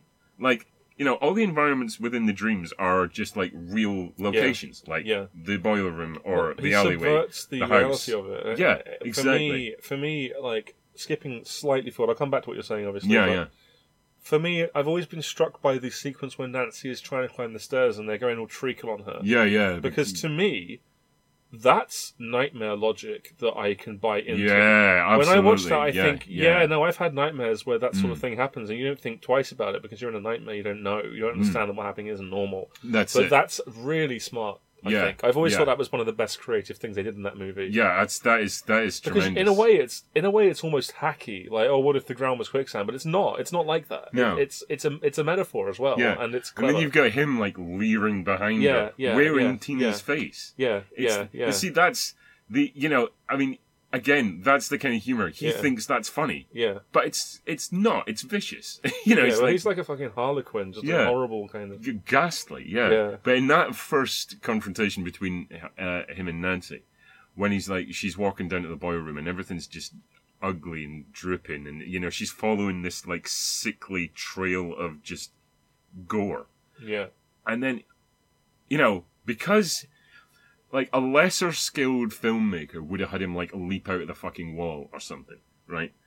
Because because he's supernatural. Yeah. It means he can appear from anywhere at any time. Yeah. But he steps out to confront her. Yeah. And he's it's assured. It makes it less. Exactly. He doesn't need to surprise her. No, he doesn't. Yeah. He doesn't. Yeah. It's just like, heh. And he comes out and he's doing the sort of gunslinger pose with a claw. Yeah. Because apparently the claw was really fucking heavy. And it totally adjusted his posture wearing it. Yeah. You know, like unintentionally. But he looks like he's got a sort of like, draw. Yeah. If only she had. Of course, in the new one, he would have done that. Yeah, in Nightmare 4. Yeah. Oh, Claw, Pilgrim. Yeah. And then he's fucking Popeye now. She brings out an Etch-a-Sketch. Yeah. And she draws like herself being hung by the neck, and that's what happens. Cause that's that would actually be quite good. It would. It would. Yeah. And then he's doing. And he would say, "Don't forget to shake to reset," and he would like shake her in half. Yeah. Ha ha ha ha ha! Etch-a-Sketch from Mattel. And then he would take a bag of money from Mattel. It introduces the logic of her burning herself, waking herself up, and that. And then she has the mark on her arm. She has the mark on her arm. Yeah, I see. I love that. The way he lights all that stuff is fantastic. Yeah, it is. Yeah. Just the stuff like when he's constantly sort of scraping his claws against the pipes, and it's making that horrible like screeching sound. Yeah. Like, it's pure torment. Yeah. But this is the great thing about the character. It's like, the whole thing that he gets off on is the foreplay. Yeah. Like, the how far can he take you before he just does you in? And that's the fun of it. And that's where he elicits fun. Yeah. You know, it's like, how long can I stretch this out before I just, like, give in and Well, it's because the fear gives him more power. Yeah. So, Yeah, essentially, yeah. So he can ping Jason around and go, tilt. See, imagine if he did that to Nancy. That would be great. That would be horrible. That would be terrible. Tilt. Tilt, bitch. Ah, ha, ha. How sweet, dark meat. How sweet, pinball. How sweet, points. How sweet, 250,000 points. How sweet, multi-ball. Oh my god, they've introduced a Sonic version. Oh, for God's sake. I love Sonic, he's so fast.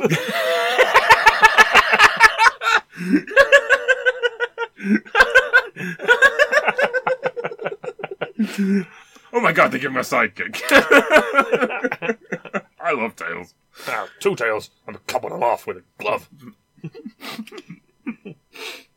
Oh, okay. Anyway, I've forgotten where we are now. We're in hell. Yeah, we are. You were talking about Freddy. Yeah, Freddy. Oh, yeah, As a character, and why he's affected, and the foreplay and that. See, right, okay. The other thing is, like, the character in Nancy is quite often painted as a strong female character. Nah, she's really. not. She's kind of wussy. Well, she's only strong up to a certain point, right? Well, she's got the nerve to actually go into the nightmare. But right up until the end, she is dependent on other people doing the heavy lifting, essentially. For a 80s horror film, she's pretty strong, I guess. Yeah. That's about all I can say for that. She's not unimpressive. She's a But great she's character. not as impressive as Laurie in Halloween, so... No, she doesn't, like, directly take it to... Until the end. Yeah. Until the end. But everybody... I've seen conversations with people on forums and shit like that when I used to go on that, saying, "Oh, she's such a strong female character." It's like, well, no, actually, not really. No. But the thing is, it's a progression. She develops her strength when she realizes that basically she can't depend on anyone else, and she's going to have to do this by herself. Can I talk about the ending? And we'll get to the end. Yeah, we'll get to the end. I don't risk eliciting your wrath, but okay, we'll get to that. But yeah, she's quite often painted as strong, but like, when she's setting up the thing and she's like, telling Glenn to come over with a baseball bat to like lay him out when she brings him out of the dreamscape and stuff like that, or telling her dad to come and save her. That kind of thing. It's like, okay. And then, it's this realization. Then she just gets the hat, just like, hit the hat, Glenn! Yeah. Hit the hat! It's in there somewhere! Yeah. Glenn! But Glenn, you stupid asshole! Don't let this become a thing, alright? Okay. Don't. Glenn! Don't. We'll never recover from this. Glenn, hit the hat. Okay, carry on. Okay. I'm gonna take a bath. Okay. Hit the hat. moving on. Are you I'm done. That's are it. you That's done? all I- Okay, great. Glenn! Okay, I'm done. Okay. Okay, I'm done. Right. Yeah. So basically, she's the only person that she can depend on. She can't rely on her boyfriend. She can't rely on her parents. And it's like, she's got to find the inner reserves to be resourceful. Yeah. The bit in the bathtub. Yeah. Oh. Is one of those sort of images that it signals the subtext. Well, yeah. Because of where the claw is coming it's from. at her cunt. Yeah. Oh, Jesus Christ, really? Well, we don't dance around it. Well, let's, She's laying there with her legs spread eagled, and the claw comes out of the bathtub between her legs. Yeah. It's not, let's not dance around it. That's it. And just as it... But it's going for the minge. That is the beautiful... No, it's going for her face, actually. No, it's going for the minge. No, it's not, because it goes past there. Fine. Right. Well, his other hand's in the minge, though. Yeah, well, maybe. Yeah. But...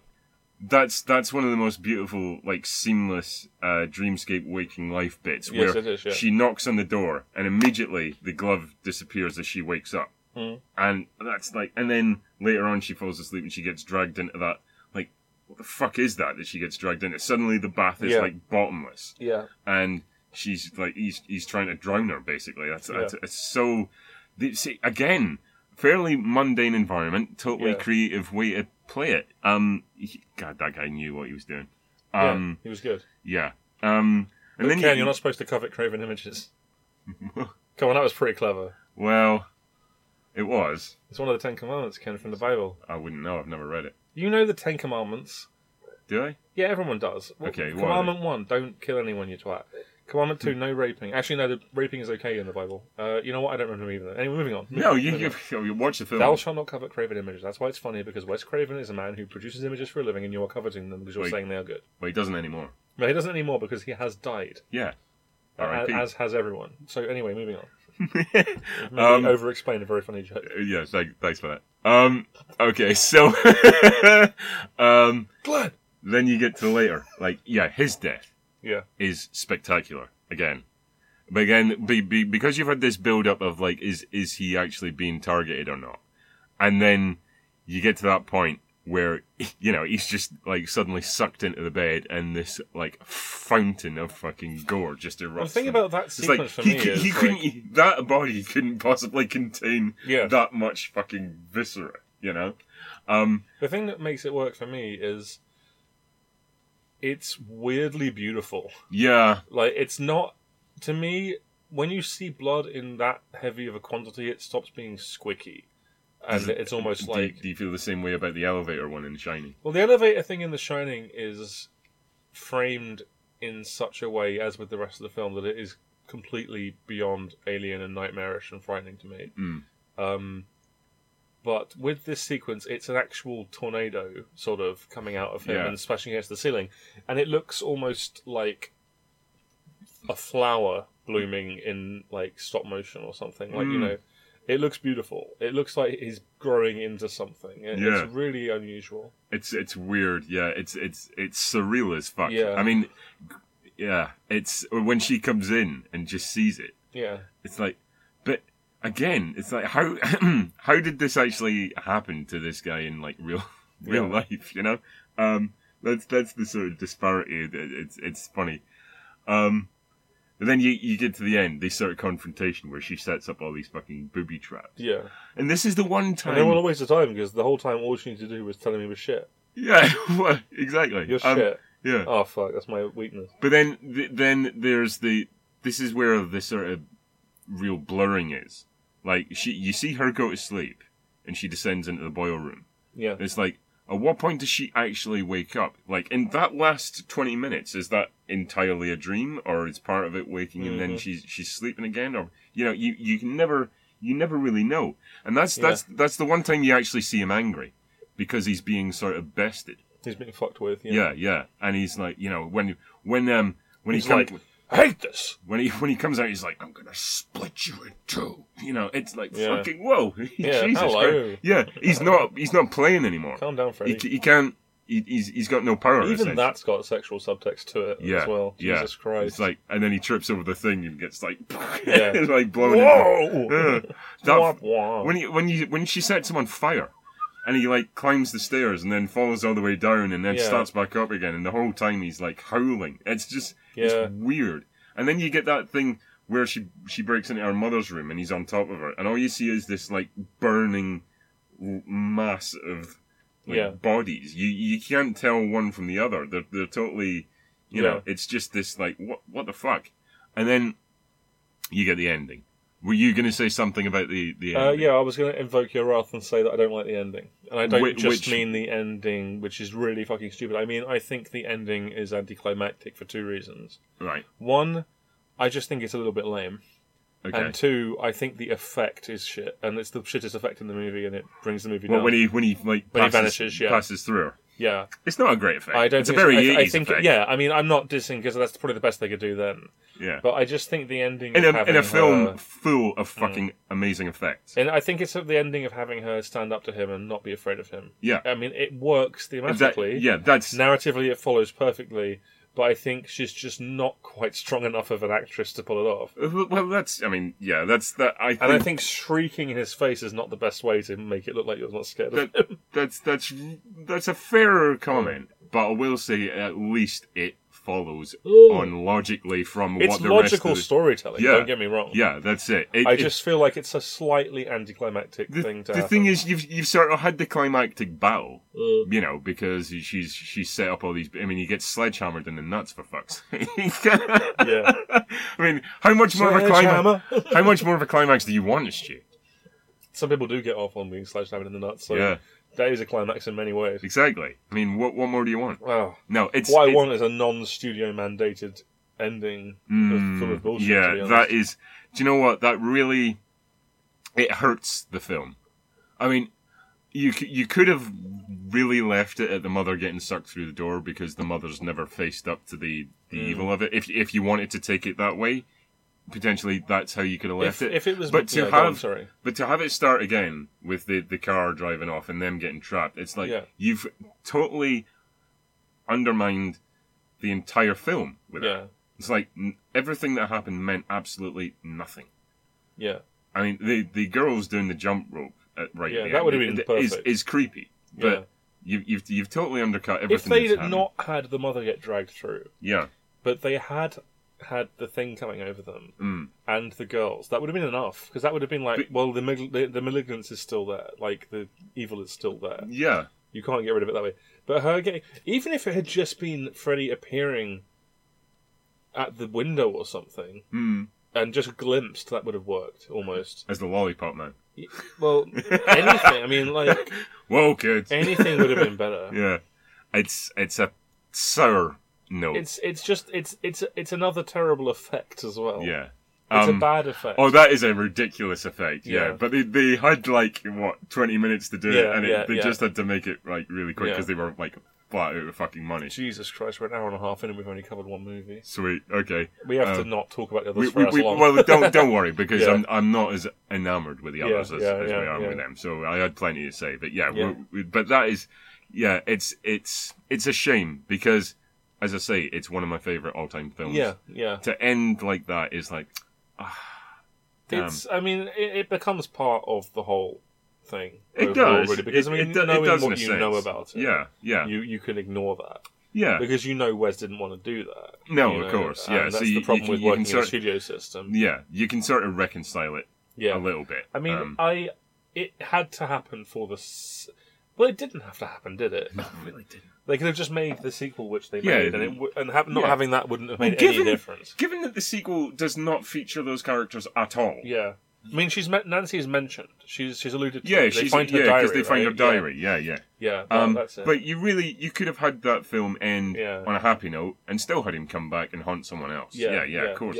Yeah. On that note, let's get into... Well, let's do a little rundown of Nightmare 1 just real quick. Okay. Just Nightmare on Elm Street is I mean, maybe this sounds crazy to you, but I feel like it's underrated. I mean, it's rated, but people don't really talk about it that much anymore when they're talking about classic horror. I feel like... I think it's because it has a different tone to what... I think nowadays there are accepted forms of horror in the horror community, and, it's either extreme gore or psychological horror, and anything in between them tends to get passed over. Well, I think Nightmare on Elm Street counts as both. Well, yeah. Well, that's the thing. It's an in-betweener. It's not got extreme gore. It has moments of extreme gore, yeah. I would say. It has gross out sequences, and it has... Oh, the centipede coming out of her mouth. Or yeah. the millipede. That's fucking gross. And it has some psychological stuff as well. Yeah. And also, it's a film that seems to have been made with the idea of entertaining an audience and not necessarily horrifying them in that same way. And that seems to be looked down on nowadays when they've made a film that actually has broad appeal. Yeah, yeah. You know, it's not... I mean, I think it's very widely regarded now as one of the classics. No, it definitely is, but I still feel as though it doesn't get talked about nearly enough. Well, I think but horror has always had that sort of stigma attached to it. For me, it's like, it's a film, but let's not take it too seriously. I mean, it is horror. It's like, but why can you not treat that with the same regard as you treat fucking Silence of the Lambs? I mean, Silence of the Lambs is a horror film, but because it's got Anthony Hopkins and it won 5 Oscars, that means it's got more status than fucking Nightmare on Elm Street. Yeah. I think that's bullshit. Well, Silence of the Lambs is... I mean, I love Silence of the Lambs, but it's no better a film. No. It's just because it's more... Nightmare at the stage at which it was released... was never going to win awards. No, of course not. Not from New Line. New Line were not known for that kind of thing. They were known for garbage. That's it. Well, they had fucking Reefer Madness. They had Pink Flamingos. Yeah. They had fucking, I mean, that was the film that made them. Oh, yeah. That was the film that put them... Yeah. Which makes me even madder that they treat it so badly. Yeah, they it's like, why would you shit in your own house? Yeah. Essentially. Yeah. That boils my blood. The thing of Nightmare on Elm Street, the idea of taking away the only safe space is excellent. It's a fucking brilliant idea. It's one of the... It probably is the slasher movie boogeyman. It's the boogeyman, It's what kids are scared of. Well, it's that idea of the vague sort of apparition, But also, again, the sinister sort of undertones of he's not just a killer, that he is also a molester. And the more they went on to give him backstory, the more they take the mystery away. And the more they make... That's why I don't like the whole bastard son of the 100 Maniacs thing. I don't like that. Yeah. But we'll get to that. Anyway, we'll get to that. Anyway, and now... But he has much more personality. Than the other sort of slasher killers, because they are just blank slates essentially. Yeah, and he's like, they all wear masks to hide what their real reflection looks like. So it's human form, but without humanity. But he's clearly, you can see his expressions, you can see his malevolence, his glee. Yeah, the issue for me really there even if he was wordless, he'd have personality. Only, I mean, while that does enhance him as a character, it means that he's never ever scary again. No, but no matter what they do, it makes him in the rest of the films entirely separate from. You couldn't lump him in with the others. He stands out on his own. In Freddy vs. Jason, he worked as the foil to Jason. Yeah, really. Yeah. We'll talk about that obviously. But really, Freddy for me is just like. In this film, he is a scary apparition. In every single other film, even the one where they tried to make him scary again, he ain't scary. Yeah, but the damage is done by 7. The damage is done. I mean, you say there are no really good performances. Oh yeah, England's fucking no. That's not really fair of me. I think the performances are about on the same level as all horror of that era. Really. But I think he elevates it in that first film. He's excellent. Yeah, he is excellent. And he is the consistent factor in all of them. Yeah, until one of them. Well, exactly. But you know what? Even if the film is a piece of shit, you enjoy watching him play Fred. Even in 5, you enjoy listening to him talk. It's him. It's like he's just got such... I'd love to meet that guy. Oh god, yeah. Man, that guy has some stories to tell. Have you ever read his autobiography? No, I will though. Oh man, it's like the first few chapters are him talking about when he's a theater actor and stuff, and how much he got laid and how much he got paid. It's like fucking brilliant. Yeah, man. These are the kind of stories I want to hear. Yeah. It's like that's what I wanted out of Arnold Schwarzenegger's biography, and it never happened. It's just a list of like what he lifted and on what day. Well, pretty much. Yeah. Boring as fuck, but England's like, I got some. Monday was leg day. Tuesday. And Robert England's like, Monday I had 3 women. Brilliant. And got $5,000. Yeah. I got a dildo glove. Well, they did, didn't Oh, they? God. Wet Dream on Elm Street. Yeah, yeah. Christ, I bet you've seen that as well. No, I haven't. I bet you'd like to. No, I haven't. All right. Anyway, Nightmare 2.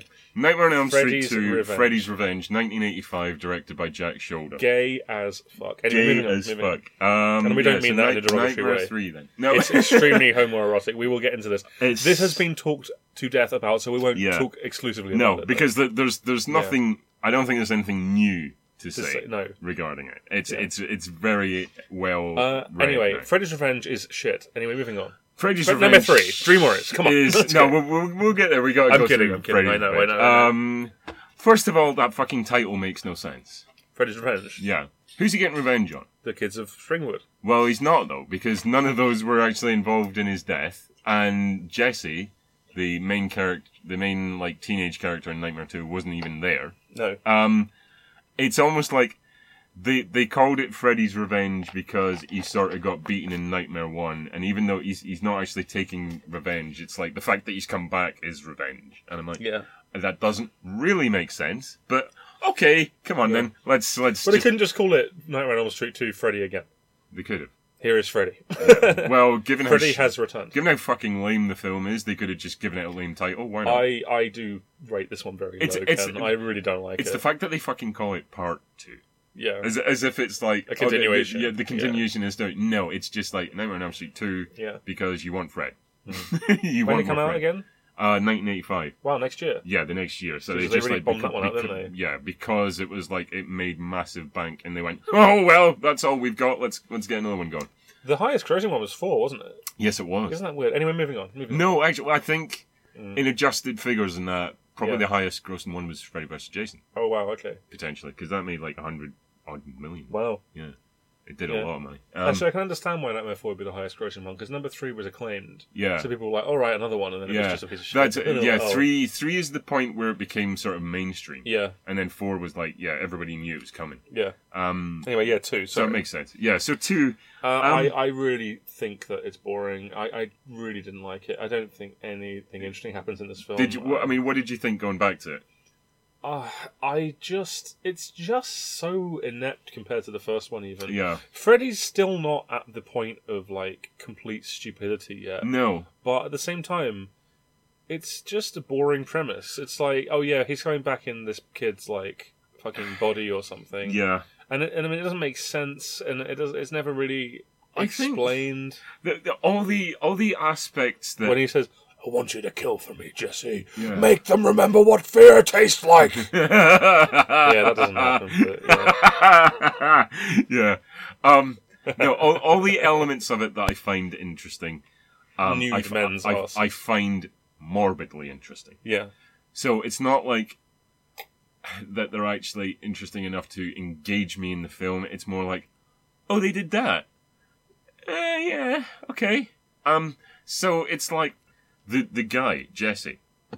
The fact that he's not playing a lead guy Yeah. in the film. He's playing a girl, Yeah. essentially. Yeah. And I don't mean that in a sort of, you know... You mean the horror lame, style Yeah, archetype, I don't mean that in yeah. a lame sort of reference to his homosexuality. No, I know what you it mean, I know just what you like mean. As a final girl. As a final girl from the horror yeah, archetype. Yeah, exactly. Which is weird.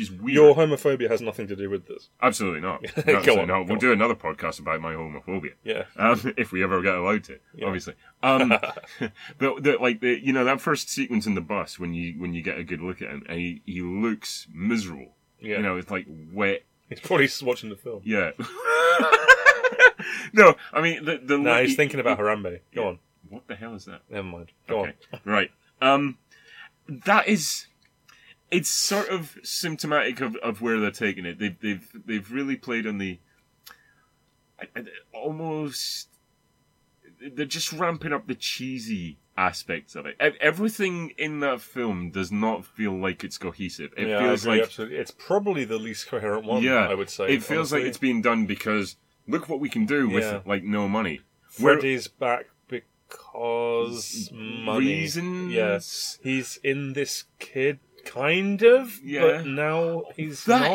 That is weird. It's Yeah. never like, is he controlling him or is he No. actually like, possessing him? Yeah. They It's not explained. They confuse that entirely because later there's a sequence where Freddy actually bursts out of Jesse. Yeah. It's actually, do you know what, the effects in it are actually pretty decent. Well, I mean, in terms of the transformation. The pool party sequences. It's fucking wretched. Yeah. Is that the bit with "Did someone turn down the heat in this pool" or whatever? Yeah, it's ridiculous. Yeah. Although I do kind of like the idea of him just swanning around offing people, like which is fine, silly. except you've got kids that are bigger than him. Yeah. And he looks like, you strip him of his power at that point. The whole fact is... There's a lot of stripping in that movie. Yeah, exactly. Within the dreamscape, he can make himself look more fierce and scary and larger and more, dominant. And then you've got him out in the real world, and these, 6-foot fucking, tanks. Yeah, and jocks. he's like, hey, fuck you, kid. It's like, really? That looks piss weak. It really does. Well, I mean, it's like, I'm not talking about the gay stuff in the movie, because there's a lot of it No, there. we'll get to the gay stuff.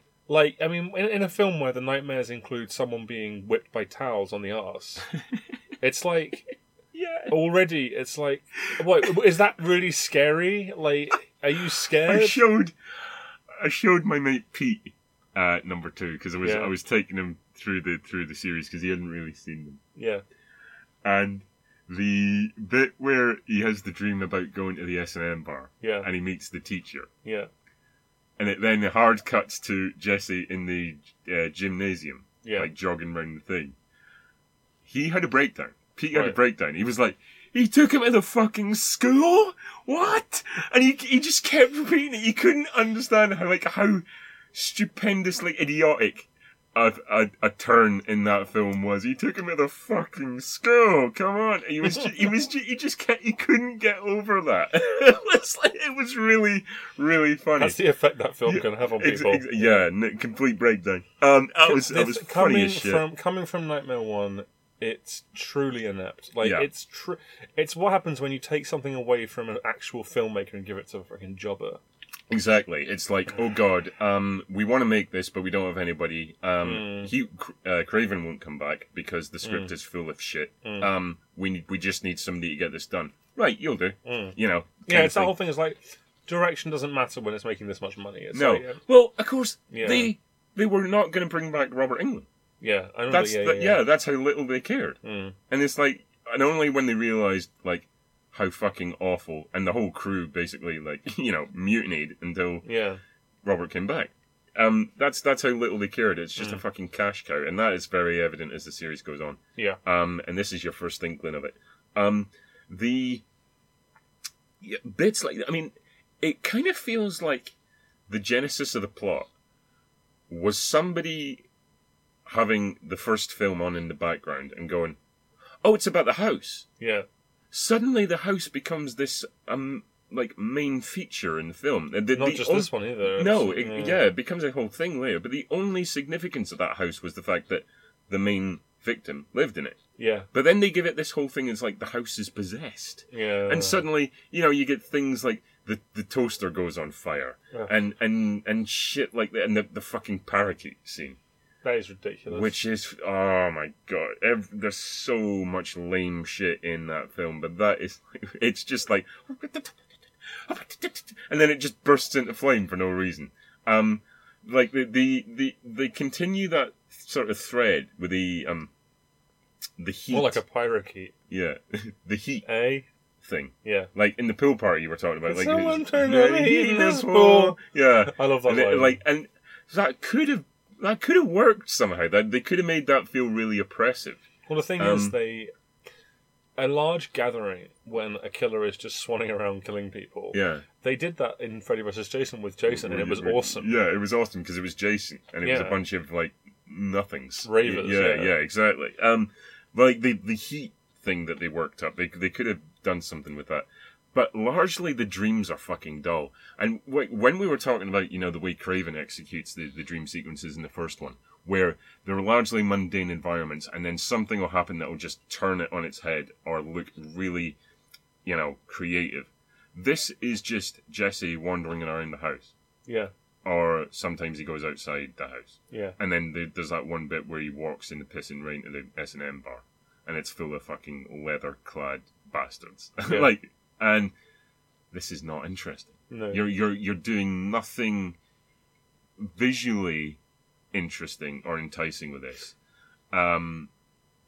The gay subtext, which didn't the director deny it for years? Yeah, he did, and then eventually went, "Yeah, I did that on purpose." Yeah, well, the writer said, yeah, the writer said he did it on purpose. It was supposed to be subtext, right? Apparently, but it's like it's in your fucking face from like the first. There's nothing wrong with doing. There's nothing wrong. No, there's nothing inherently wrong. They could have made an interesting subtext. But they don't make it interesting. The fear of that side of your sexuality. Well, this is it. It's like this is the sort of seduction of it. Is that it's like the sort of questions he's asking himself about his own sexuality, and they play to it. They totally play it. His relationship with the sort of best friend character gets a bit strange. Yeah.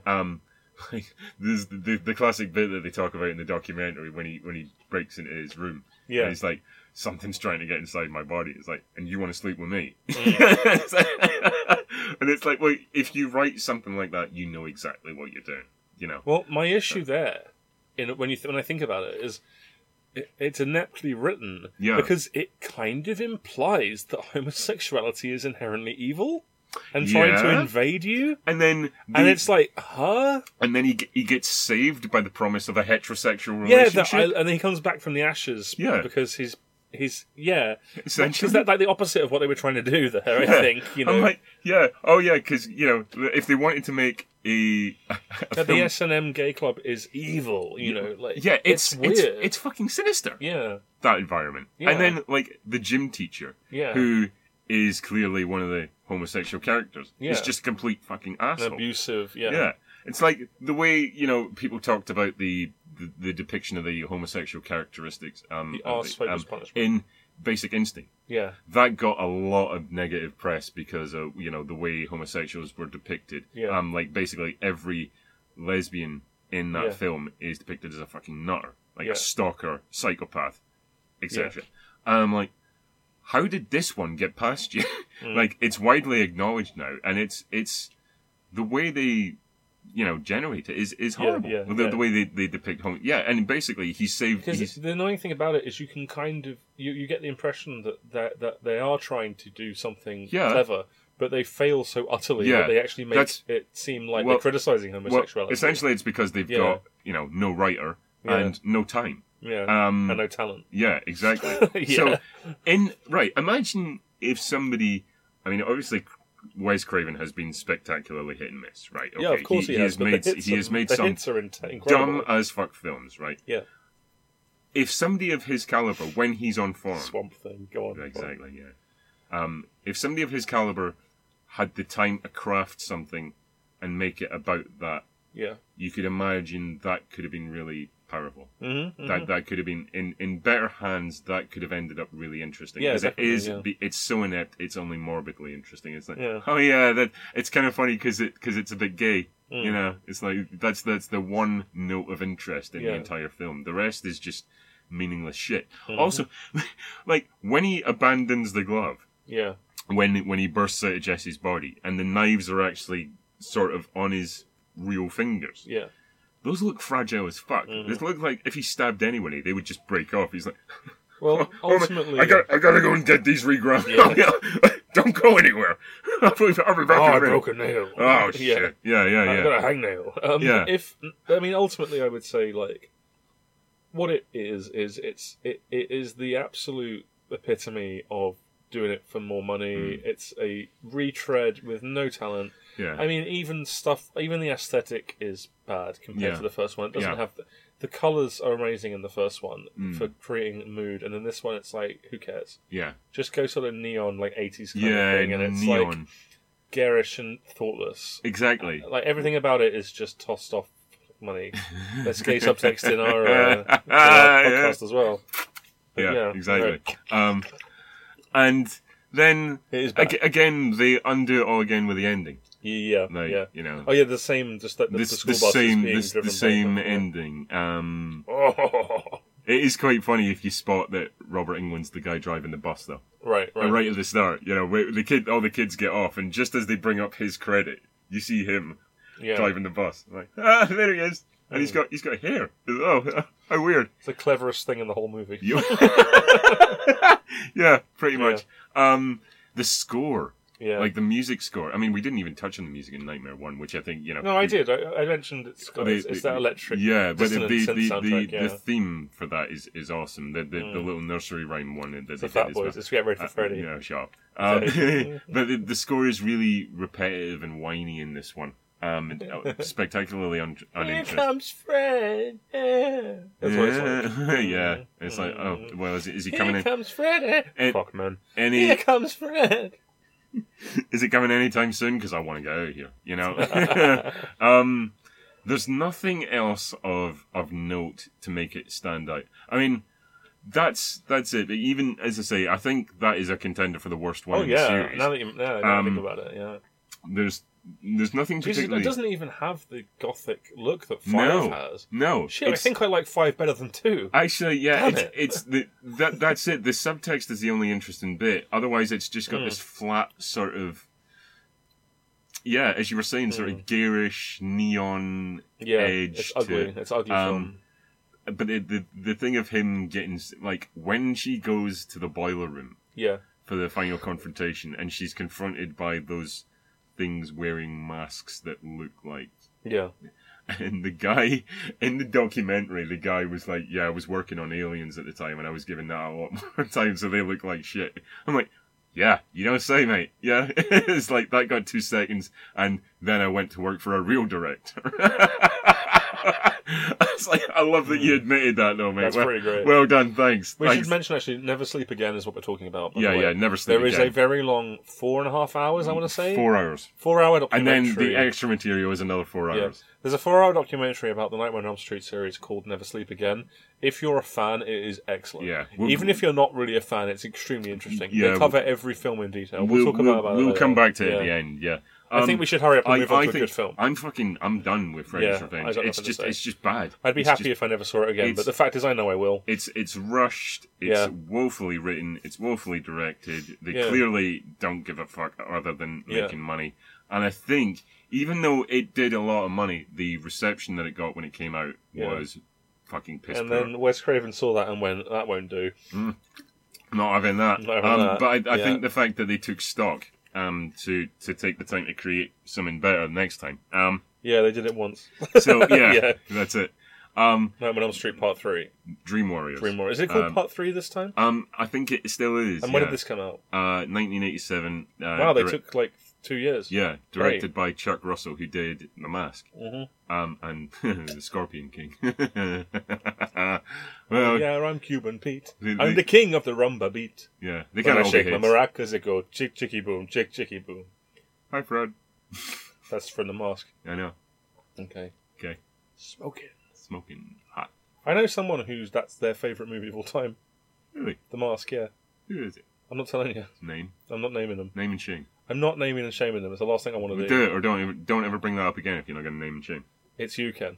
The Mask is your favourite film of all time. Yeah, it's Cameron Diaz, though. She is quite fit in it, yeah. I'd like to come on her D-ass. So Nightmare on Elm Street 3. So, just all round fucking better. Oh god. Nightmare 3 is very different to 1. Yeah. But very good. Very different to 1. Yeah. It doesn't, I mean, but I think it's not scary ever. No, it's not. Even once. Do you know what? It's to its credit that it is totally different to 1, because you can't just replay that and expect it to function as well. So they go for a new aesthetic, and they go for much bigger stuff. They go more for the spectacle. Yeah, and they do it very well. The environments change. I mean, there are still bits of it that are in sort of mundane environments. Yeah. Well, by the last third of the movie, you're constantly in the colourful, insane dreamscape, and it looks beautiful. And everything seems tailored to the specific Dream Warrior that he's fighting, which is fucking awesome. Well, to me, I find that Nightmare 3, having watched it literally yesterday, and still having forgotten tons of it because I'm an idiot, but It's like being on a ghost train. It's like a funhouse ride. It's a thrill. It's a thrill ride. That's a great way to put it. Actually, It's unlike the first one. It's not scary. No, it'll make you jump. It'll make you laugh, and afterwards, you'll be like, "Oh, remember that great part from that? What was the greatest part from that movie?" Yeah, and you've got this cast of characters who are genuinely likable as well. Yeah, that's it. Yeah, they don't craft faceless, just generic stereotype. Teenage characters. What's the name of the junkie again? Taryn. When she dies, I find that genuinely kind of sad. Yeah, that's horrible. That is. Death, do you know what the thing is? It's like I was speaking about this to someone because obviously we were talking about Freddy's sense of humor, and how it sort of evolves over the series, and you actually you start to laugh along with him, whereas like he's the only one that should find his humor funny, and we were saying about like 4 and 5 when it gets just really fucking ugh. There's like the puns just become bad as hell. And he's like, "Oh, but that started in Dream Warriors," and I was like, "Well, no, it doesn't. The deaths are more ironic. Well, he starts delivering the one-liners more, but they're always with this really horrible, sinister undercurrent. So when he she's an ex-junkie, and when he injects her full of that stuff and says, "Oh, what a rush." Yeah. It's like, that's... Oh, what a rush! And then the Legion of Doom come out, and they give him the Doomsday device. Well, yeah. I would love that. Man, that would be a better death than what he got in fucking part 5. Yeah, it really would. But it feels like... that's not funny. It's Preying on people's addiction is a kind of fear that is not... It's not cartoonish. No. It's not preying on it. It's cruel. It's real cruel. Yeah, that's it. That's why it's tragic. Everything. I find that tragic. That sequence. All of his puns. I know you can't escape from what you. That's it. Tragic. Exactly. Yeah. And it doesn't reflect badly on the character Taron. No. But it makes you like fucking Freddy. Yeah. And that's good. That's good. it. You're still Fred. No. And then later in the movie, you're like, yeah, kill him. No, not that movie, but later in the series, it's more like, yeah, Fred's here. He's going to turn someone into a paper doll and cut them in half. But when you're still crafting characters that they make you care about them. Well, it's like when he... Sorry, I know I'm interrupting you, but... No, yeah, go on. I can never remember the names of the characters. The kid in the wheelchair, the Wizard King guy. When Freddy mocks him by making his wheelchair come after him, Oh, God, yeah. He's mocking like his gigantic. Weakness. Yeah, he's mocking his weakness. Oh, that's horrible. I'm mocking your weakness of addiction. I'm mocking your weakness of disability. Because I'm an arsehole. That's it. I am not a character to be loved and applauded. As opposed to the first film, where they seem like fairly sort of... I mean, we're not talking generic characters, but we're talking like just... They're normal. Every one of the characters that we're introduced to in Dream Warriors has some element that, like of their backstory that they're guarded about. And he plays on every single one of those. That's the thing. It's ironic kills, but not... funny ironic. It's nasty ironic. It's cruel it's horrible ironic. when he's like, because obviously Will's dream powers is that he can stand, and but when you wake up, it's back in the saddle again. You need to speak louder than that, Ken. It's fucking... Because that is inaudible. Well, it doesn't matter. Ken said back in the saddle again, by the way, guys. It's just... It's vicious. It's mean. Yeah, it's really mean. It's mean-spirited. And it's the thing, he's not... But the film is not mean-spirited. He is not the hero. No. He's not the hero. That's Nancy is the hero. Yeah. Kristen is the hero. Kristen, yeah. Yeah, but sorry, Tina is... The film does not become mean-spirited. No, absolutely not. No. It's like... It's still fun. It's still engaging. It's like everything, because there's this level of creativity and invention that they hit upon. It's like, fucking hell. These guys just took it to another... They took it a level up, essentially, from the first one. I would love to see that on a big screen. I would love to. We should go to Prince Charles Cinema sometime, because they're showing great stuff. They're showing Tim Burton Batman. No way. Yeah, man. They're showing it really soon as well. Where is this? It's Leicester Square. I was there. I went there the other day to see Stuart Lee. We should start going there. I had no idea about this. Yeah, they show. Wow. I'll show you the website when this podcast is finished. Yeah, please. Yeah. That'd be sweet. Yeah, man. I was going to invite you because I swear we'll have this conversation when I'm doing a podcast. Okay. But I was going to invite you because they're showing the Evil Dead trilogy. They're doing a marathon. On the big screen. Yeah, and I was going to say, I know you're not a huge fan, but maybe you'd want to come and see him on the big screen. I definitely want to see Evil Dead 2 on a big screen. Yeah, but anyway, that's a cinema that exists. Prince Charles Cinema. Oh, sweet. Yeah, we'll get into that. Yeah.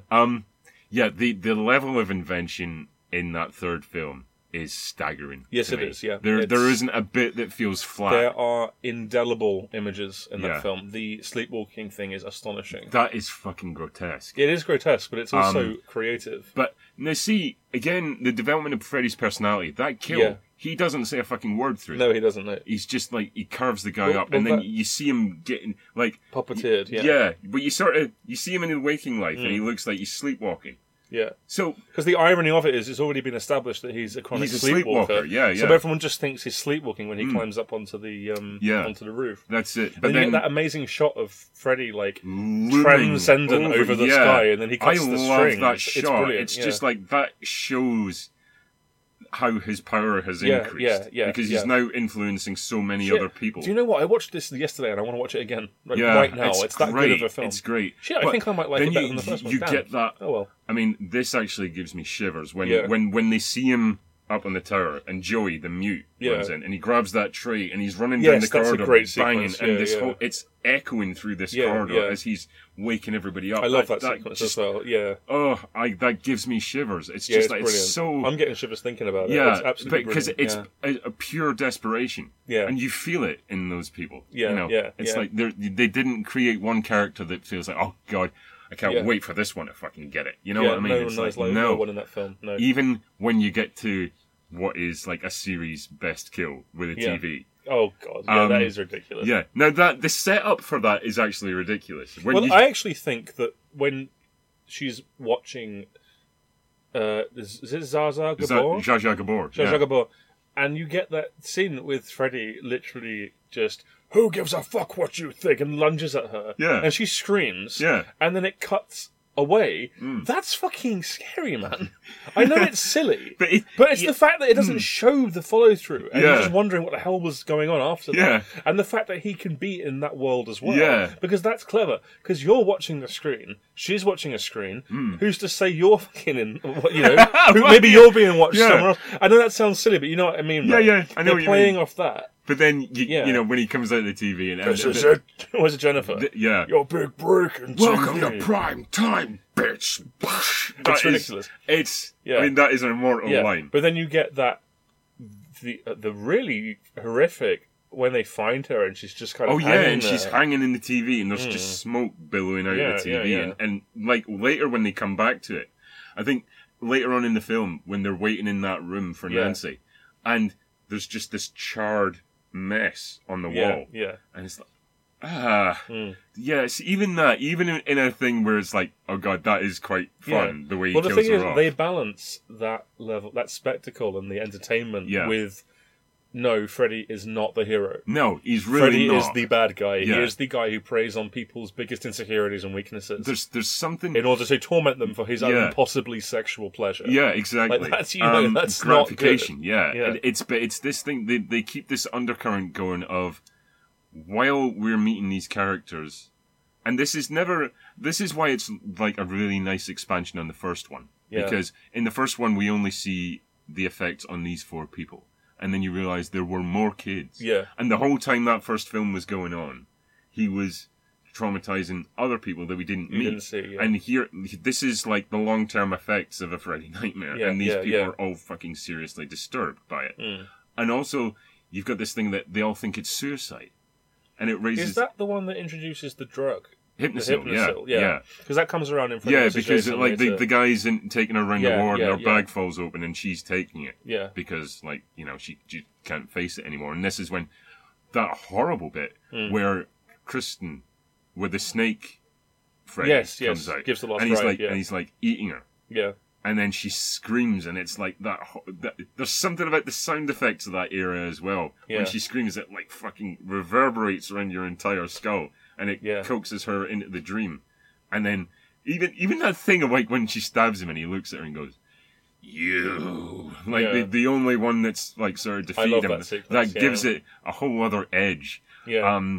But it adds so much with that continuity. Yeah. The thing is, you can watch that movie having not seen the first one and still have a fucking great time. Yeah, you can. But that continuity does add to it. But, yeah, and seriously. I mean, the only other movie, obviously, that did anything with that was Seven. Yeah. And Seven was a huge sidestep out of the canon anyway. Yeah. But anyway, yeah. But with that undercurrent of them thinking that they're all killing themselves, And you hear, like, there's a report, just at the beginning, when we go into the asylum, there's a news report on the radio that 2 other kids have been killed. And it's like, oh, mysterious suicide. It's like, how much of a fucking epidemic is this? Like, how big is he? I've always liked it's quite simple characterization they do with Nancy, where she is now a psychologist, kind of, and she's because it's like, she would be, wouldn't she? Yeah, that does she make would. sense. She's now dedicating her life to this thing, That's... And when she sings the song to Kristen, isn't it? Yeah, to get her to trust her. Yeah, and she's like, oh shit, you believe me? You know, she's so disturbed that she's slashing out at everybody, and as soon as she says that, it's just this complete wall just coming down, and finally she can trust someone, and she just like crumples in her arms, which is. And it really moves me at the end. Yeah. When that is reversed, when he kills Nancy. Yeah. And Kristen is cradling her. Yeah. Like, saying that she's going to dream her into a beautiful dream. It's like, holy shit. That's it's such a great ending for that character that you've come to like from the first film. And it's just like, it's beautiful the way they do that. I love and it's so simple. You know, it doesn't take a huge amount of effort. Yeah. It's just like, it really means something when you do it like that, when you play it so well. If I can criticise that film at all, and I actually think I might be mixing it up with 4, but I don't think I am. Okay, as I mentioned, the whole Bastard Son of 100 Maniacs thing. Yeah. I don't know about that, man. I sort of like that. It's a little bit too hokey. It is hokey. It's like, do you know what? Amanda Kruger, and I don't think they reveal her name in that film, do they? They do. Oh, they do. That is the one they because do, remember the end reveal when they're at Nancy's funeral and he walks around and he sees the tombstone. Oh my God, you were his mother. Yeah. Yeah. And I just feel kind of like, in a way. But first of all, I don't want to get into this whole thing again. Okay. But I don't like gang rape used as the device. Yeah, like that's like, absolutely fair. Freddy Krueger is evil because he was conceived from a rape. Therefore, he's evil. And it's like, well, yeah, it's like, not like a maniac. Like the cum of a maniac is somehow like worse cum. I mean, come on. That is really I know what you mean. I'm not a big fan of that. I feel like in a way it makes Freddy seem a little bit more lame. And I don't really like it. I accept it, and I'm absolutely fine with it. Like, it does feel hokey. It doesn't hurt the film for me. It is just kind of hokey. But then again, the film is a thrill ride, and that's another element of it. And I just wish they didn't have gang rape in there. Anything would be better than that. That's fair. Anything would be however, better than that. You need to know who Freddy's mum is really. Giving it sort of brief mention, is worsened in 5 when you actually see the sequence, the beginning of the gang rape. I think that's 5 is seriously fucking unnecessary. 5 is arse but there's something about that I like. I just accept it as part of the canon. No, I get it. For me, I wish. I mean, I see it, and I kind of, and my reaction, like I said, it is kind of to just go, "Come on, man!" Like, but when it happened, I was like, I accept that. You know what I mean? It's just it's part of the narrative. Okay, you've concocted this backstory. You know what? Fair enough. It seems to fit so oddly. Yeah. You got more to say about 3? Yeah. The thing, there's a sad undercurrent in it as well with a father. Yeah. Like when it comes back to the father and he's now like working as a security guard instead of a policeman because of whatever's going on, and he looks to be a bit of an alcoholic. Yeah. And they've got this really tortured relationship where they've barely spoken. And she comes to him for help, and he's just like, "Oh God!" And he replays the same, even though he knows what's happened. He plays the same shit. Or denialist. Yeah. And then the guy just like fucking takes him by the scruff and puts him up against the wall. And he's like, "Do you even give a shit about your daughter?" And just like totally breaks him out of it. Yeah. That sequence in the fucking the auto wreck. You know, what the hell do you call it? A junkyard. Basically a car graveyard. Yeah. That is. I love that sequence, but it's like Jason and the Argonauts. Yeah. And you can totally tell it's like back projection. Yeah. The whole bit, like, with the stop motion. And it's just like it looks fake as shit. Yeah. I love it. I still love it. Even oh that. My God, when you said stop motion, you reminded me of the Freddy puppet. Oh, the Freddy puppet's great. Yeah. It reminds me of the Judder Man. The way the face just morphs. Yeah, it's brilliant. And it looks like a real Fred sculpture. The way they've defined the features on his face. It doesn't look like somebody just going, "Oh, that'll do." They've really taken the care of it. Yeah. And it's like, what, 5 seconds? Yeah. Yeah. Fucking immaculate. But it's like, 3 is of not counting the spin-offs and stuff. Yeah. Of the 3 that you should watch, that's one of them. Yeah. It's like if you skipped every other film apart from the 3, you would be fine, honestly. I'd say it's my favourite ever horror sequel. Easy. Yeah, I mean, honestly, I think that Nightmare 1 is a better film. Oh, it's a better film. It's a far better film. I would rather watch Nightmare 3 if I had to choose one, because it's so entertaining. If I wanted to get serious, if I wanted just something to watch, I'd stick on 3. Yeah. I mean, a lot of people like 4. A Yeah, lot of people 4 is okay. But a lot of people hold 4 in the same regard that I hold 3, and I don't understand because they're stupid and wrong. Oh, exactly. It's inept compared to 3. I don't think, from my money, Yeah. I don't think there's anything that 3 really gets wrong. No, there isn't. I mean, like I said, I'm not too fond of the gang rape thing. That's fair. But the thing is, it's sort of a thing that it's another grim fairy tale thing, and it's part of it. To me, it almost makes him too inhuman. Yeah. And it's a little bit stupid. And then again, when I look at that and I say, oh, that's a bit stupid, and then I look 2 films or 3 films later and I'm like, man, we hadn't even begun to be stupid yet. No, exactly. We haven't even begun to be stupid yet. You haven't seen Freddy's Dead the Final Nightmare. Freddy gets a far better ending than they concoct for him later down the line. Is it when he gets killed with his own glove? Is that 3? I can't remember the ending. It's gone out of my head. That's 6, I think. Really? Yeah, Jesus. she stabs him with his own glove. Well, how does he die in 3 again? With the holy water on the corpse. Yeah, they consecrate the. They consecrate the grave, and then the light just like bursts out of him. Yeah, and he goes into this fucking whirlwind. I liked that. There are effects in that are just insane. Yeah. Like the hollow mirrors. When they're all getting pulled into them. Oh, that's a great moment as well. That's a fucking powerful moment when they all get sucked into the mirrors. And we haven't talked about the TNA yet. Just screams we haven't even and talked about shatters the the mirror. yet. No, we haven't. That was going to be much more horrible. Did you see in the documentary? They were going to have Freddy with tits. I don't want to say that. I really don't want to. But even that, as a teenager, you still want to rub one out. When he says to her, "Oh, what's wrong, Joey? Feeling tongue-tied?" And it's like, you're taking the piss out of the fact that he's lost the ability to speak. Yeah. It's not just the tongues. Because it's catatonic. It's like, fucking hell. What a dick. And then, like, when you were speaking about Taran what a dick, Freddie. Yeah. You douche. When you were speaking about Taran. Yeah. And you get that brief bit near the beginning when one of the workers in the asylum comes out and starts tormenting her with the fact that he's got the keys to the pharmaceutical cabinet. It's like, fucking hell. These guys don't have a chance. They're just they're surrounded by cunts. Apart from Lawrence Fishburne. Yeah. I keep forgetting he's in it. Yeah. It is kind of weird when you see him. It's like, oh yeah, that's Morpheus. Morpheus. Why isn't he just freeze time? Why didn't you just fucking bullet time and all that sort of shit? Yeah, it's but three's just solid as fuck. It's great. It's I can't think of a horror sequel that betters it. I can't. I mean, I can name a couple of contenders. Gremlins 2, maybe? Gremlins 2... That's barely a horror. Yeah, which is totally its own thing. I think... Psycho 2.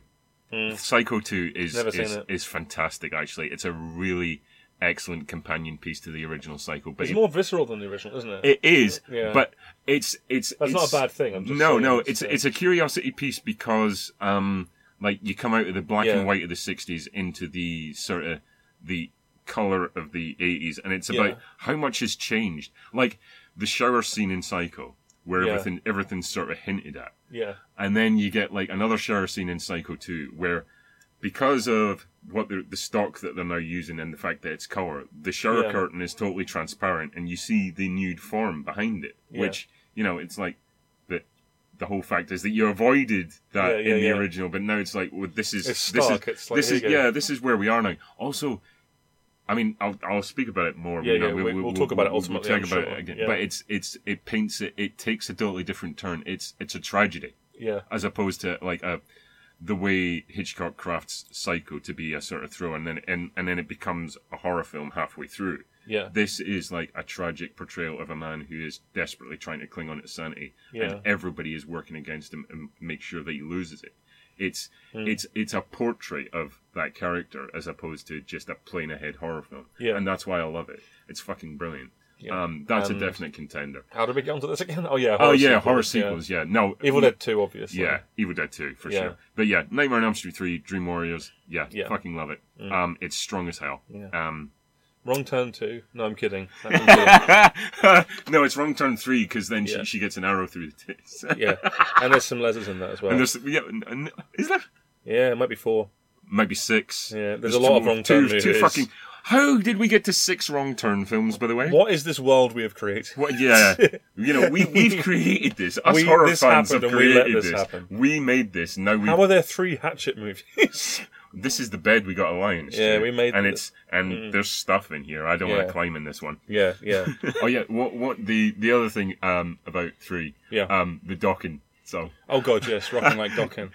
Yeah, I feel like that was from 3. I thought it was from Yeah, 4. Dream Horrors. I love that. They've Yeah. got a couple of songs in that film actually, and Now that you mention it, the fact that the song is called Dream Horror should have probably given it away. yeah, probably. I like that music video as well. Oh god, We yeah. go, oh, who were those guys? See, at that point they're I beginning. don't know. to- I think Fatboy is better. Just kidding. That's We're terrible. gonna get into that, and I'm gonna stab you in both eyes with this razor claw. And I that got. would be entirely fair enough. Yeah, it's exactly. Yeah, there's something about that for Freddy. introducing a rock soundtrack that just fits. Well, at it's, that well, point I for think some what it reason. is. It's like a concert. It's a fun Yeah, time. just- That just movie really is a fun movie. I think that's a really great song as well. Well, I mean, it's not, but that's fair enough. It's not really, but It's fun. but I like it. Rockin' Like Dockin'. Rocking like docking, rock out Yeah. with your dock out. Nice. Yeah. Anyway, and then begins Nightmare on Elm begins Street 4. The Dream Master. The Dream Master. Directed by Rennie Harlan. Legend. Legend. X-Men 3, Bell The End. Last Stand, motherfucker. Wait, that was Brett Ratner, wasn't it? That was fun. You did this ages ago as well. You got them confused somehow. Yeah. Or like, didn't he do one in the Nightmare? No, he certainly fucking didn't. okay. Why do you do that? He's not even finished. I don't know. He's just fat. And I finished now. Saved. Boomley. I know I was going to get that. Yeah, Okay. 1988, Rennie Harlan. Yeah. So Rennie Harlan's gone on to have this long career of making just Bad very, films. very entertaining bad films. But he started here, really. Wasn't he like disliked on the set as well? Isn't it? Because I remember seeing him on Never Sleep Again, and he comes off kind of pissy about it. if memory There's serves. a member of the cast of Nightmare Yeah. 4 that comes off incredibly pissy because, basically, Rennie was flirting with the main girl in Nightmare 4 who was going out with the guy playing her boyfriend. Also, he never got a crew jacket, and also he was like, oh yeah, we wrote a scene, and somebody else is getting credit for my lines. He just comes across like a dick. He comes across as much of a dick and as bitter as Kane Hodder does later on. You know, Fucking Kane Hodder. Kane Hodder. We'll get into him. Watch that. I'm immediately predisposed to hate Nightmare 4. Yeah. Because it bullshits all over. It bullshits 3. all over 3, which has been so strong and so good. Well, it's like Kincaid gets jobbed to Freddy. And, Yeah. Yeah. Well, the surviving Dream Warriors just get absolutely pished on. Within the first, 15, 20 minutes? It's like, you made us care about these characters, and just summarily just execute them to kick it off. It's not even the first horror movie to do that. Man. No, that's quite a it's common trope in horror sequels. It's isn't not. it? It's like... Even Halloween did it with Curtis. Yeah, Laurie Strode. Yeah. They did God, that that's insulting, isn't it? That's really fucking insulting. And that's just, oh, piss off. Seriously, like, you actually took the time to craft characters, and now you're just, like, wiping them out. And it's like, who have we got left? Yeah. Also, you'll notice this is the first film.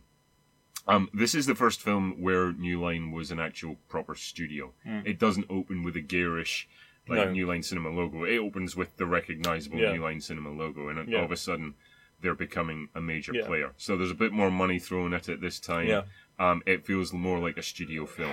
Yeah, it's annoying, this film, I have to say. But also, Robert Englund gets top billing. Yeah. And it's like, Freddy's the hero now. Freddy's the hero now. Yeah, we care more He's about... the pop culture icon. Yeah. Well, he is at this point, because Oh, yeah. this is where Freddy's saturation... Don't get me wrong, he's well deserved to be a pop culture icon. Yeah, I mean, but look, it's not to the benefit of the films at all. No, it's to the real detriment of the films. He's still great. He's still enjoyable to watch as the character. Yeah. And he deserves it because he's a class act. But it's like, okay, you've now it's just about setting up stock characters for Freddy to kill in really inventive ways. Whereas before, you were making us care about the characters he killed in inventive ways, which we could still enjoy the creative aspect of it while going, fuck, he killed that person off. Oh man.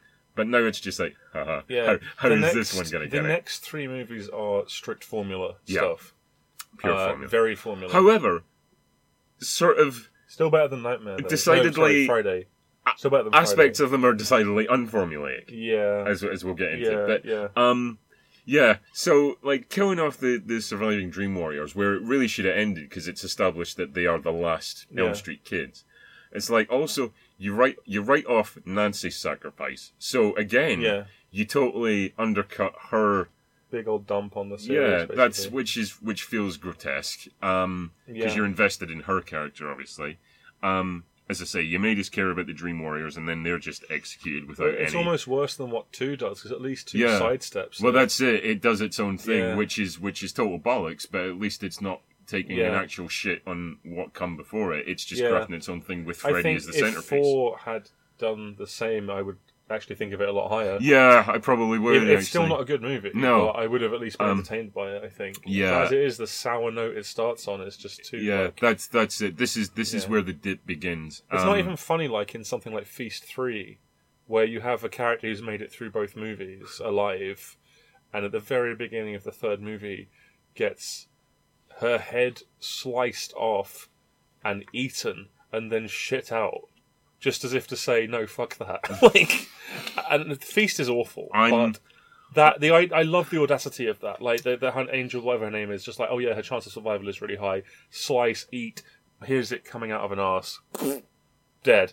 The end. That's funny. Yeah. I never made it past Feast 1. Well, why would you? Because it was bollocks. It is bollocks, It's entertaining. I'm afraid I didn't get to 3. Yeah, but I just love we get that 3 ending. fucking Feast I movies. just love that ending. Well, because fuck the horror genre. It's bollocks. Let's stop talking about this shit. Well, I mean, to be honest, I think Feast is interesting in a sort of Troma sort of way, but it lost me because it was covering up its lack of budget by shaky cam and the reason it got 3 films is because Ben Affleck and Matt Damon produced it. Yeah, why? Because they're out of their minds, I guess. On crack. Yeah. Yeah. Ben Affleck, Matt Damon, on crack. That's on the record now. I'll be waiting for the police summons. He won't summon the police. He'll just come up as Batman. And who just said I was on crack? And Matt Damon will come out as Jason Bourne. Yeah. You got any crack? Yeah. No? Okay, bye. Okay, bye. He just leaves. Just wanted to confirm that was accurate. Okay. It's like, have you got any of those drugs that make me, super spy bastard? No. I guess I'll just go and get some. Okay. Bye. Okay, bye. See ya. Bye, Bourne. I'll go now. Okay. Just waving. Get it? I'll go. I'll go now. Oh. I'll go. I'll go. So I'll go. Nightmare 4 then. I'll go. Okay. I'll go fuck yourself. That's an actual line from the movie. Okay. Anyway, go on. Great. Okay. Yeah. Feels incredibly slight, and it pisses me off. You can sum up the whole movie with that shot of him in the full daylight on the island with the shades. Sunglasses. Yeah. Freddy in the doing full the daylight Jaws is already a mistake. Yeah. Like he is a creature of the night. That is the whole point. That is the whole daylight. point of him. He is a night sleep. That's the whole thing. Yeah. But in this movie, it's just like, nope. Here are some cardboard cutouts of characters. Let's kill them off in ironic ways based on. Is it Nightmare 4 with the cockroach? Yeah. The only characterization you get is, here's this girl who's scared of bugs. Mm. And then you're thinking, oh, well, she'll probably get killed by bugs then. Yeah. Or something similar. And it's like, she gets turned into a bug, goes into a roach motel, gets crushed. Mm. That's like, I will really say, creative, guys. The thing is, I'm no longer... they try, I feel, to a certain extent, building Alice. She's in 5 as well, isn't she? Yeah. She's the only character that gets any sort of actual character at play. Yeah. That thing about her covering the mirror in pictures of other people. Yeah. Just because she doesn't want to look at herself. And you see the transformation. Yeah. It's like, you can't really uglify her because she's pretty. But you see with each, because the thing is, with each kill, he absorbs the soul and she absorbs some element of their character or their power. Yeah, so she ends up with all of their... and then you see the confidence build. And so there is a physical transformation. I think that sort of works to a degree. It's a germ of an interesting idea. Yeah, it could have been better executed, but basically, for her to take on Freddy, she's got to absorb all their sort of gifts because he's absorbing the souls. I sort of like that as a concept. I think it could have been better I executed. mean, I think there's some good effects in that movie too. There are The some souls on his body are also... Yeah, I will say, visually, it's still striking. Yeah, There's still some some great stuff in there, and like the inventiveness of the dream sequences. Yeah. The fucking, I mean, it's much later in the film. The kaleidoscope. Yeah, Nightmare kaleidoscope, where he's like, "Care for a spin, lovebirds," which is a terrible line. Yeah. But when they're like sort of falling over each other, and all the lights are playing as it spins round, and he's still got the great silhouette. I mean, that works. There's some really kinetic. It would work if it wasn't so goddamn contrived. That would be nice. Very kinetic, sort of energetically cut sequences in that. The nightmare stuff. That whole bit of her going to the cinema. And then she gets absorbed into the cinema screen. Yeah. I love that. That's great. Well, it's similar to the primetime thing. It's her being pulled in through. Yeah, it blows but the it's lines like the way it's sort of everybody else is still rooted to the spot, and it's her getting sucked in. Like it starts with the popcorn kernels, and then the Pepsi Cola because now they've got like product placement. And I see stuff like that is great. It's not terrible. No, when I watched it again, I was pleasantly surprised by how much I did enjoy myself. I just like we said, it's such it leaves such a sour taste in the mouth at the beginning when it just callously offs all the other characters. Yeah. B, it is the beginning of the end. Yes, it really is. Really, because now Freddy's the hero, the star. But it's doing enough. Yeah, I have to, because this is a big thing for me. This series and my attachment to it. To be able to enjoy that film on any level, I have to emotionally separate myself from it and just say, well, the visuals are nice, Yeah. And as I say, he does craft some really interesting sequences. There's actually the loop that he does, the nightmare loop, where they keep repeating as he is like going after the girl and to turn her into a cockroach. Yeah, and they're trying to save her, and they drive off, and then it circles back to her running to the car again. That's quite clever. Yeah, I like that. I mean, there is creativity in there. It's just you've really got to just switch off at this point from any sort of investment and just enjoy what's enjoy the ride. Presented for you. It's not a strong film.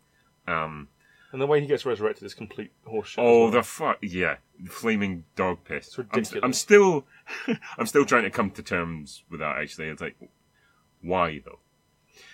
Why? Because it's so filthy, I guess. Yeah, I mean, if they had stretched that out, potentially they could have made something out of it. If they hadn't just killed off, the surviving characters in the first 20 minutes, if they'd actually let them survive and establish the new heroine. The thing is, they could have killed those characters off in a way that would be less intelligence insulting and wouldn't make it seem like they're all so weak now. Yeah. Like, even if they were all together and he tricked them into a trap or something. That's it. It's almost that would make sense, but it's not like that. It's like, here they are one by one. It's a strange reference point. Yeah.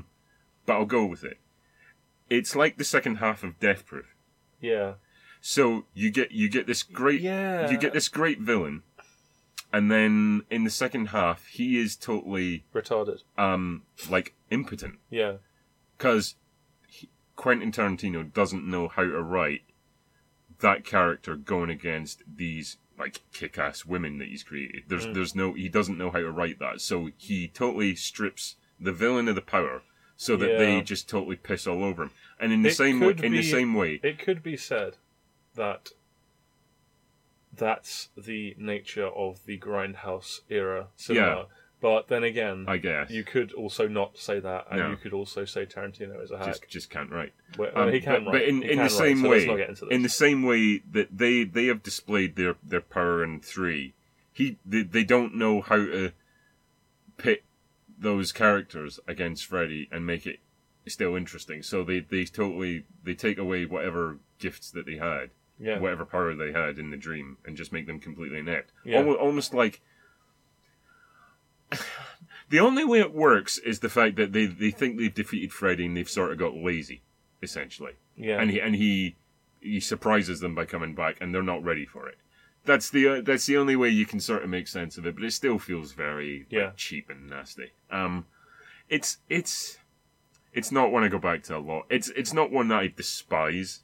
Yeah. But it's like, Despise. yeah, whatever. Yeah. You know, it feels a bit flat. Better than the next one. Bloody well better than the next one, I'll tell you. Well, that's not really a challenge, though. Yeah. I mean, Dream Child, man, should have been fucking aborted. yeah. I haven't got any more to say on 4. Neither do I. Okay, so so since you mentioned it, When was it released? Nightmare 5, 1989. They were they were really chunking them out. This was it back to back?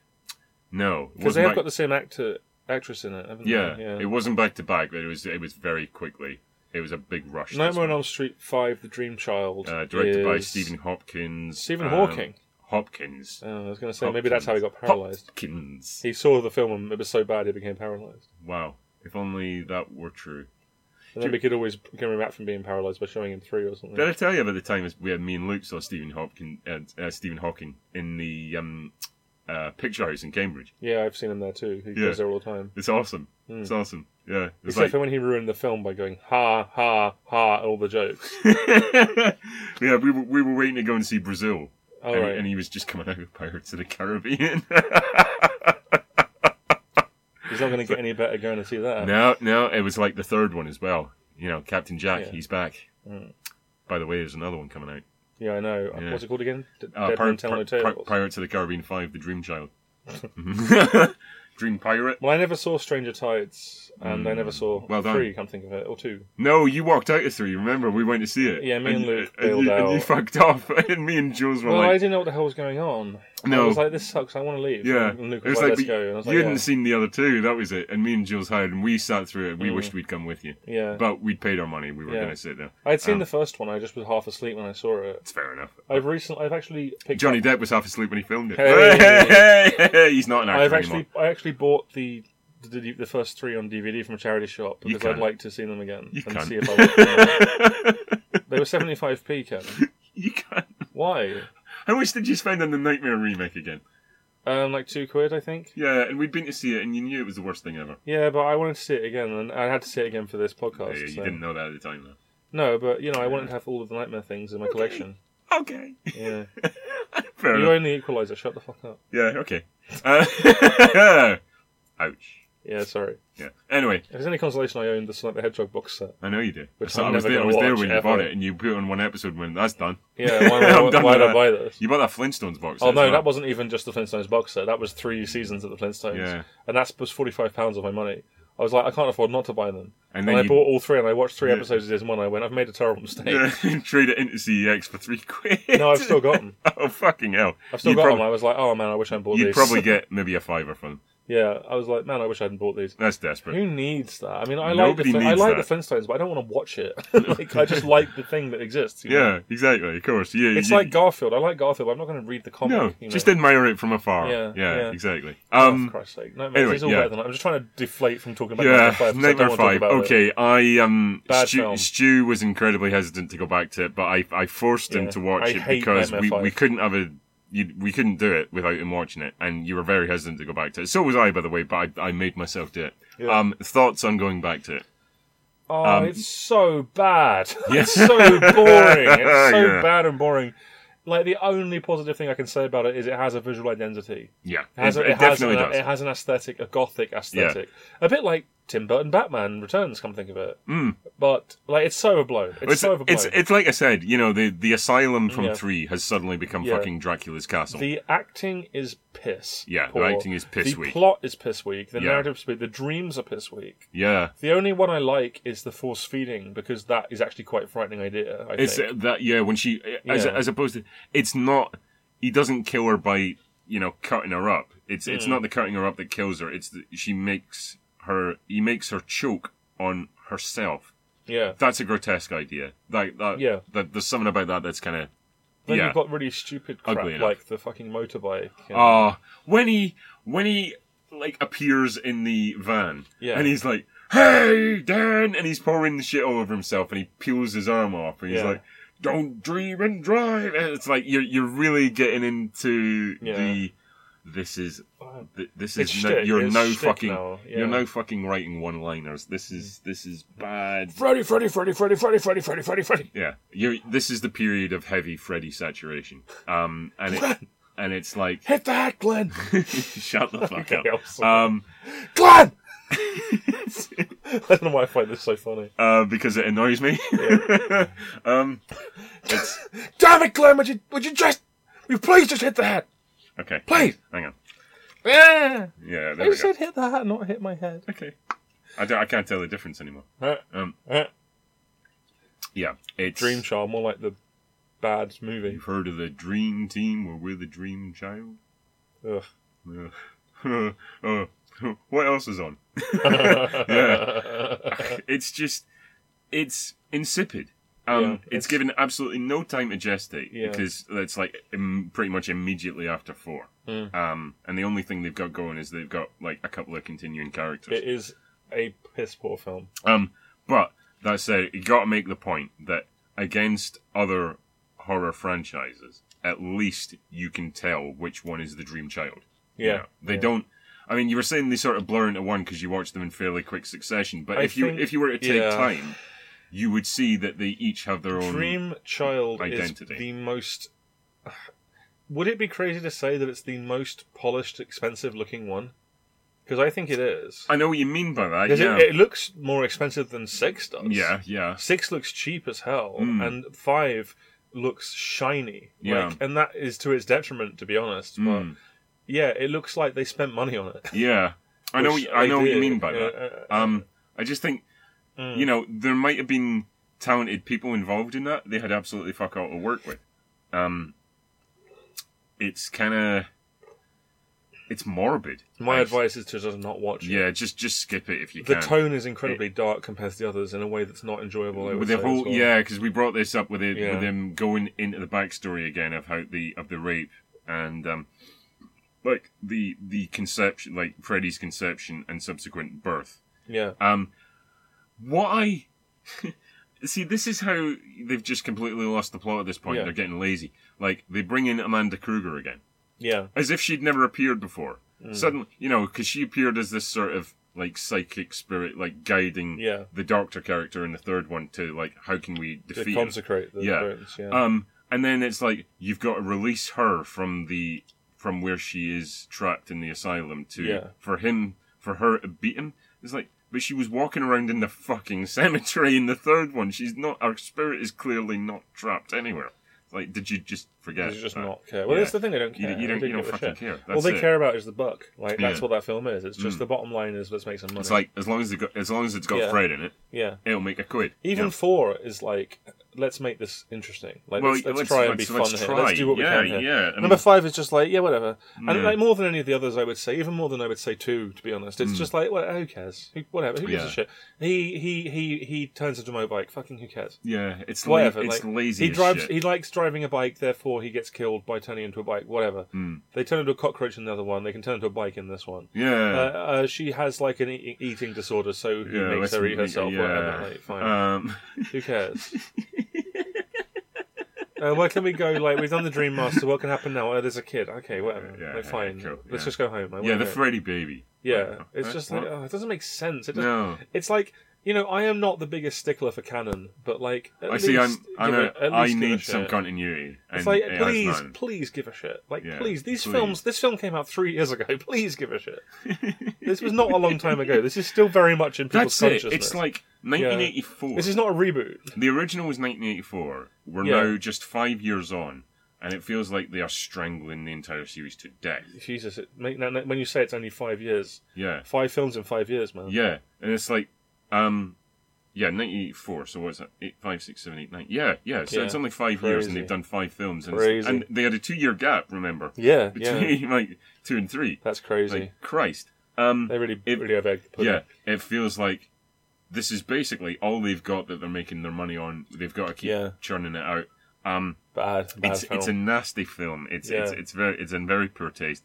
There are a couple of sort of mildly interesting bits. The end with the sort of the stairs where you got the Escher stairs sequence. Again, that gives it its identity. It's a sort more of of a gothic thing. It's more a semi-interesting sort of sequence. It's confusing. I don't know how the hell they managed to choreograph that. I would get fucking lost on it. But unpleasant to watch. Like, actually, not even entertaining. I mean, England's always a good value. I mean, even in that, for me, it feels like he's fucking going through the motions. I feel like he seems knackered. I think we're going to talk about Six. Six is a terrible movie. But 6 is a terrible movie. I think that England is having fun making it. Yeah, I think everyone's having fun making it, and that rubs off. That rubs off for me, and I like that for that reason. Well, obviously, there's another 2-year break. So they've had a bit of time off. Freddy's Dead is 92? 91. 91. Right, yeah. But, like, sorry, the thing we didn't mention about 4 and 5. Yeah. 4 has the Fat Boys. So the Fat Boys are awesome. The Fat Boys can go fuck themselves. If they could. They can't, because they can't see their own jokes, because they're so fat. Yeah, exactly. When you have that's definitely signalling. Ken, yeah. Get ready for Freddy. I won't get ready for Freddy. No. We're doing a podcast and you're not even ready for Freddy. I'm not. How can you be ready for Freddy? If he was here right now, I wouldn't be ready. Who better than Freddy? Jesus Christ. Yeah, who better than Kruger? Who better than Kruger? Yeah. Sorry, when you start doing that with the character where he's appearing in a music video as himself, and he's doing stuff like, don't fall asleep or you'll wake up, Jack. You know, and these fat rappers in stripy jumpers are walking about, rapping about Freddy. I'm done. I'm out. Yeah, the Fat Boys, and we're here to say that Nightmare on Elm Street 2 was really gay. We're the rappinest fucks in the USA. The rappinest fucks in the USA. We're really fat because we eat a lot of pie. My name is Fred. I'm here to say that I rape children every day.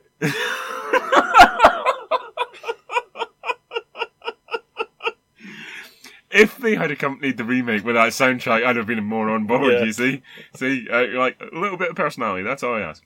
Would you have said Boomlay? Boomlay, yeah. But yeah, 5, I'm done talking about 5. It's just fucking terrible. That's got a really bad songs on it.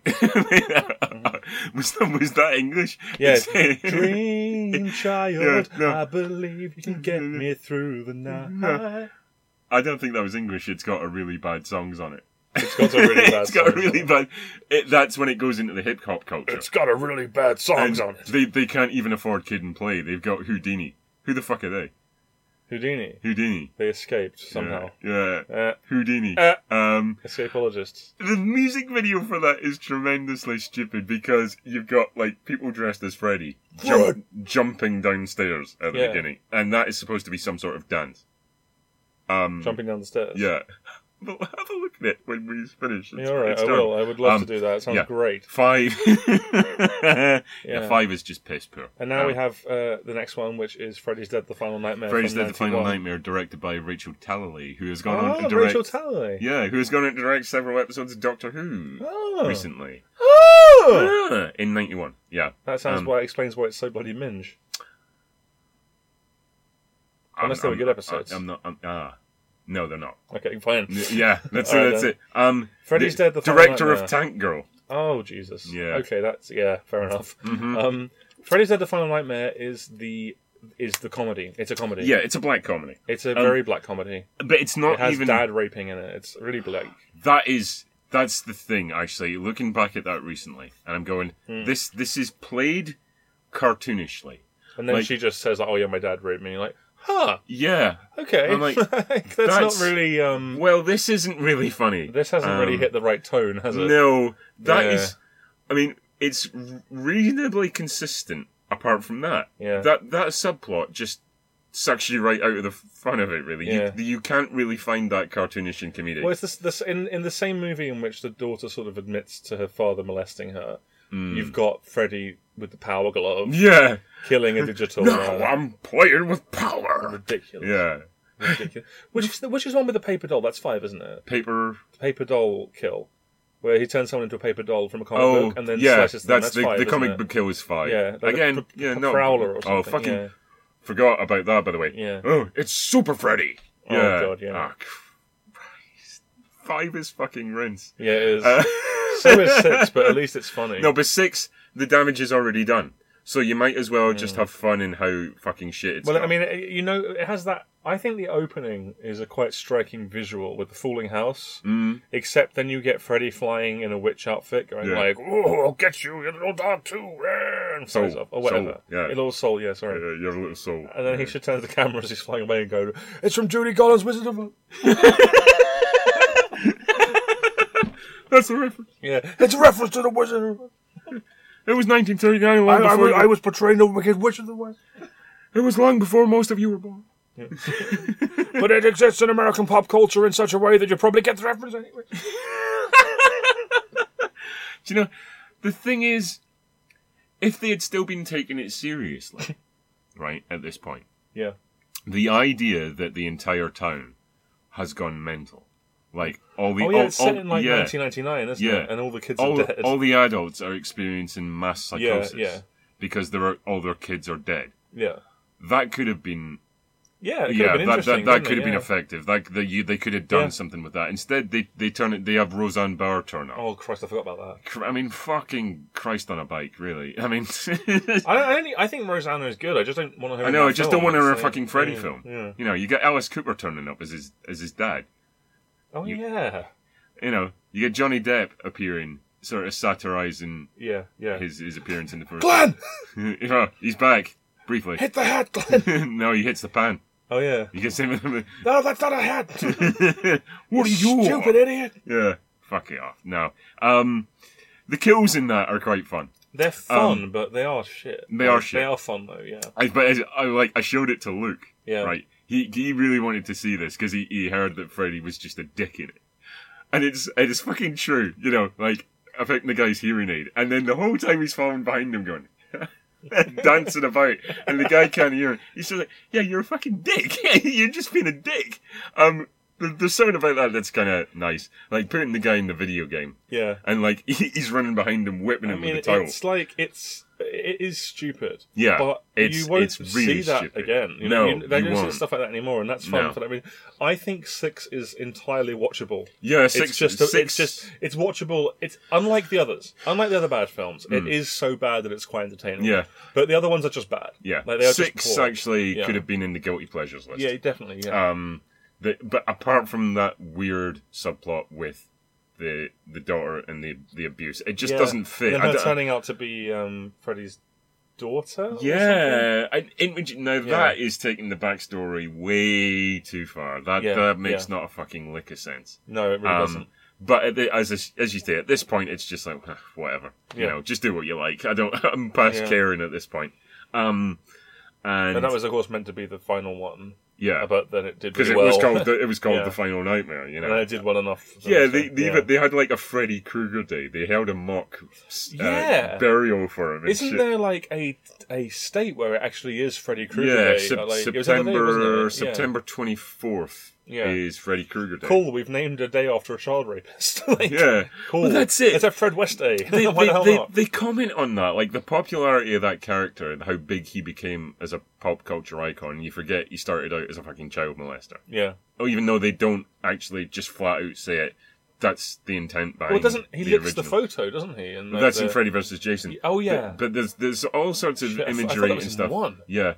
There's hints at it all the way through. Yeah. You know, it's like again, until the remake when you see the cum shot. Yeah, that's it. But the guy in the documentary points out, he's like, "Oh yeah, kids, go and put on your Freddy Krueger pajamas," and it's kind of like saying, "Oh yeah, I want to play with my Charles Manson fucking figure," you know? Like, really? Okay, yeah. How did that happen? I mean, it happened to me. You know, when that film came out, I was 10. Yeah, I loved Freddy's Dead when I was a kid. Yeah, like I loved them all when I was a kid, but it's like I shouldn't really. Freddy's Dead is close to bloodless, isn't it?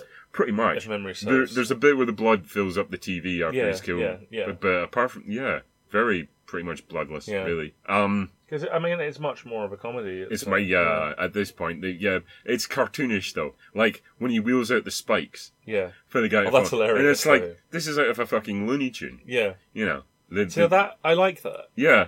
Because they've just embraced it. Yeah. It's not like a halfway house. They've just gone, no, this is a cartoon. No, that's it. It's like, we know we jumped the shark a couple of films ago. And then you've got the 3D bit as well. Christ almighty. When the character actually puts on 3D glasses in the movie, doesn't she? Yeah. The 3D does not work to I've never seen it in 3D, any standard at all. I've never been able to see it in 3D. Yeah, well obviously, when I was 10 when it came out, when you rented the video, they gave you the Freddy's Dead 3D glasses, and they actually had Freddy's Dead stamped on them. You should have kept them. Should have stolen them. Should have. Yeah, would have been worth about £2. Yeah.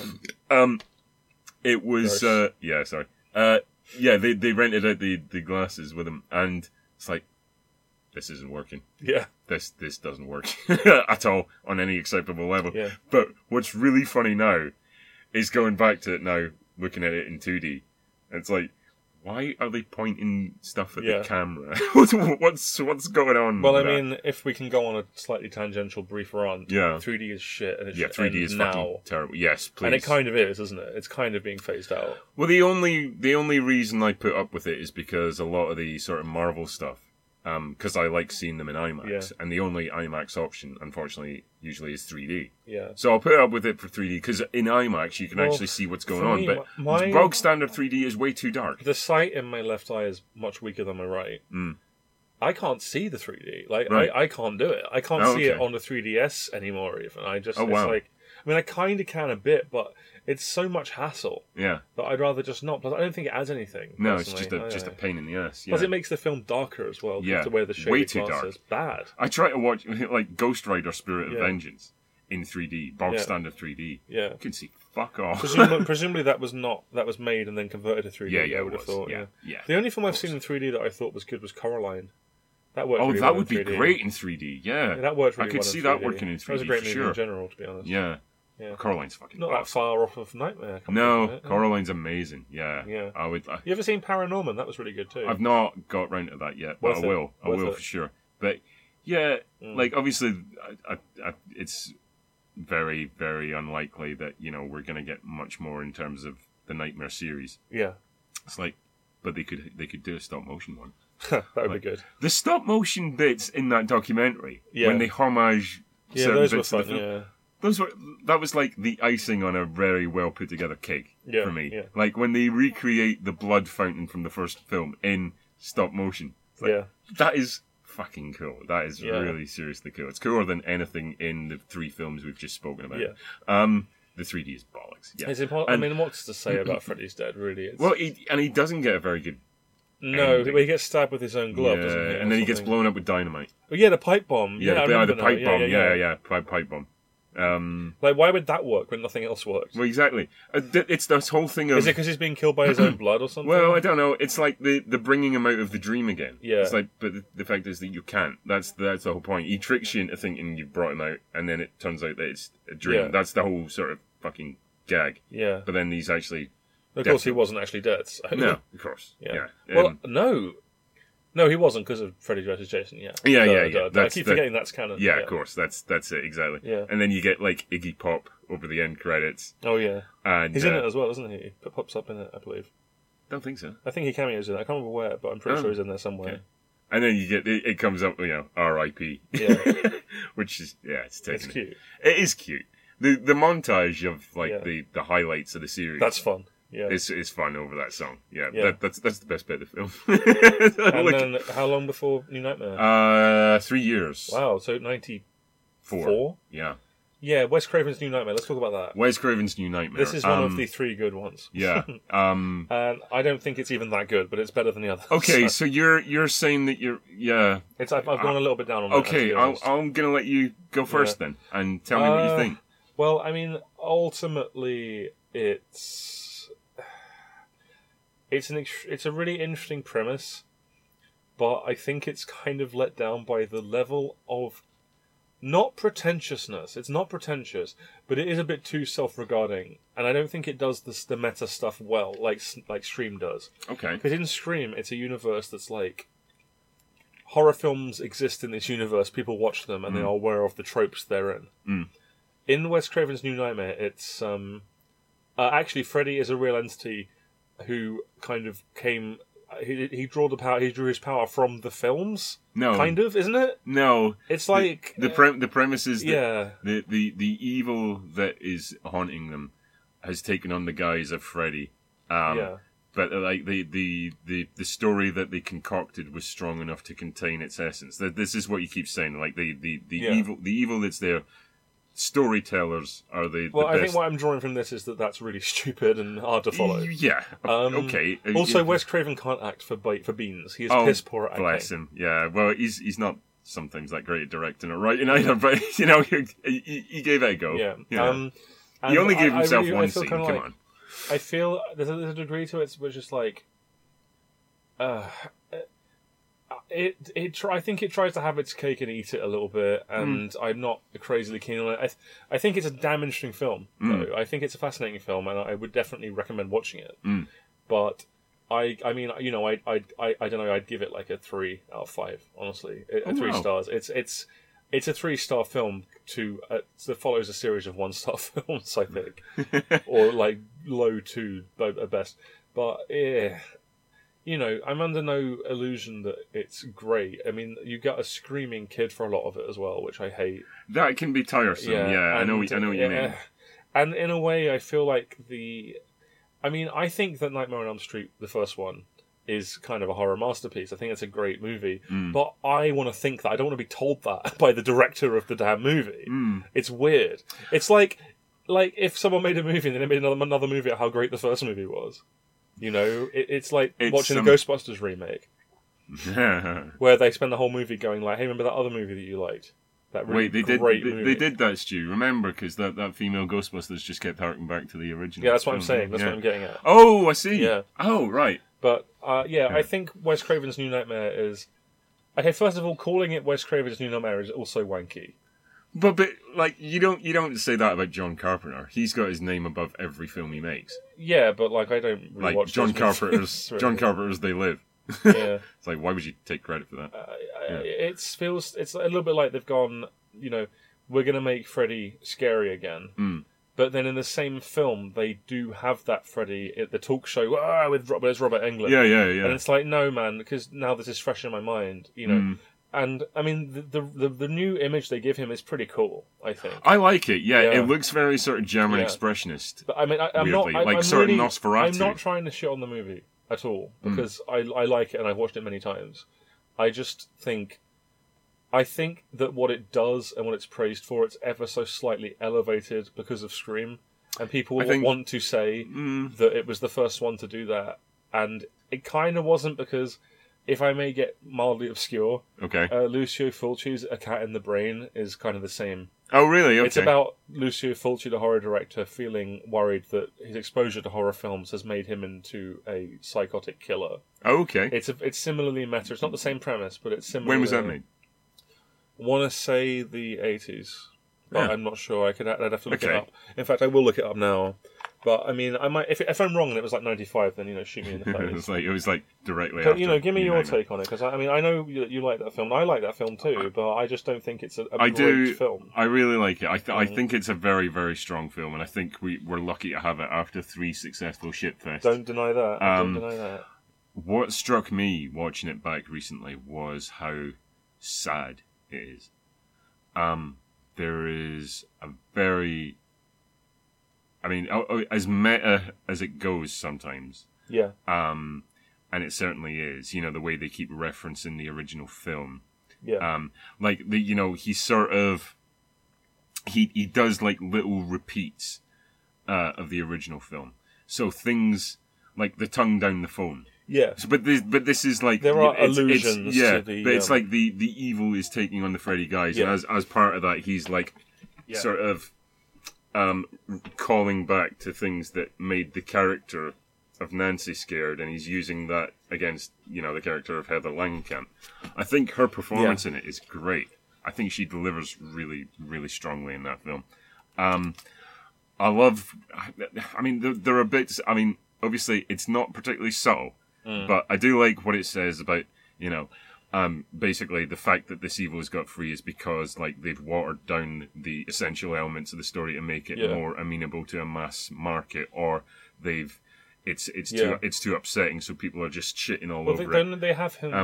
Doesn't Wes at one point literally say the first and the third ones are the only good ones? No, he doesn't. Doesn't someone say something like that? No. Am I imagining that completely? Yeah, you are. All right. There's a reference in Scream. That's when Drew Barrymore says, the first one was good, but the rest are shit. Which was directed by him. So that's the only... Yeah, that's it, yeah. It's not subtle, but I do like what it says, because these are things that are always on my mind as a horror one fan. issue I have with it as well is, it kind of looks like TV. It's not that good looking of a movie, I would say. It's not massively cinematic, I'll give you that, yeah. But then again, that's not necessarily a downer. You work with what you've got, I suppose. But, oh, by the way, Cat in the Brain was 1990. Oh, okay. Yeah. Right. So that does predate. But then again, we're talking about a Euro-Italian. And a mainstream horror director. Yeah. Exactly. So nobody's going to be like... No one's seen those. No one's seen Cat in the Who the fuck is Folky? Yeah, Folky. Folky. Lucky or Folky. Wes Craven. Wes Craven. Craven. John Craven? Newsround. Yay! Oh, who remembers Newsround? House of Craven. That's Why are you reminding people of these things? I'm doing a comic called House of Craven. Okay, sweet. Do it. John Craven and Wes Craven, and that's it. That's it. Yeah. Fucking hell. Yeah. So I like what it says about censorship and about... And Roger Corman, no, my name's not... It's not even close. And taking the piss when you just, peddle out all these cheap sequels. Because he was obviously quite bitter about it, and I think rightfully so. He crafted this thing, and then he sold it away for essentially nothing because he was beginning to be penniless, and it was the only way to get the film made. And then they fucking just... they let it out to every single thing that they could. They saturated the market with it and he was getting nothing from it. It surprises me that there was never an animated series about Freddy for kids, because that's the kind of thing they would do. Well, they did fucking Rambo animated series. Yeah. And this is RoboCop. Post-traumatic depression. Yeah. Yeah, great, concept for kiddies cartoon. There's a really strong undercurrent of sadness. The most horrifying bit is not a Freddy moment. No. It's when she goes to the morgue. Yeah. And you see her coming into the morgue, and they've just got these trolleys just lined with dead bodies. Yeah. And you hear this wailing of this grief-stricken person in the background, and it is echoing down the corridor. And she's entering this environment, and it's fucking horrible. That really struck me this time for some reason. I don't know why. It was just that's chilling. Yeah. Genuinely fucking horrible. I think then she goes into that room where her husband is, and they're carving up a body in front of her. Yeah. And there's no dignity in it. Yeah. And he's although the guy that she meets with tries to show his concern, it's this very sort of administrative. Yeah. Could you just sign the form and fuck off? Because I don't really have the capacity to be able to deal with all your emotions. It's so horrible. Mm-hmm. It's not inaccurate though. No, it's not. It's not inaccurate, but that's why it's so. That's why it registers so much. I think it's a film with a lot of things to recommend about it. Yeah, it's well worth watching. I think it degenerates into same old eventually, but eventually I would say but the whole the ending is just utter wank. Okay, yeah, we'll come to that. Let's read the script. I did Wes Craven's New Nightmare, page 1. Wes Craven. I am an awesome film director. I am so good at making films. All of the Nightmare sequels that I wasn't involved in are shit, and they should kill themselves. Wes Craven picks up an Oscar. I won this for making films. Page 2. Heather Langenkamp. I am awesome. I am the sexiest woman alive. Wow, you read the script. Yeah. No, sorry, I'll stop. You've actually got it in front of you. I didn't even see that. I love her performance in it. I think she's really good. And she's pretty. Portraying the... She does this... We were talking about how Nancy is not a particularly strong heroine.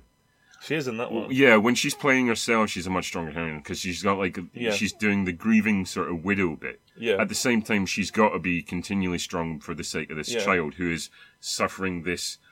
What even is that? There's nothing wrong with him. It's just a kid. He's just an annoying kid. The they should thing. Reveal that there's nothing wrong with him. He's just an asshole. Jesus Christ. No, they make references to they think that he's suffering from schizophrenia. Yeah. And she talks about mental illness in her family and stuff. It ventures into some really weird territory, emotional territory.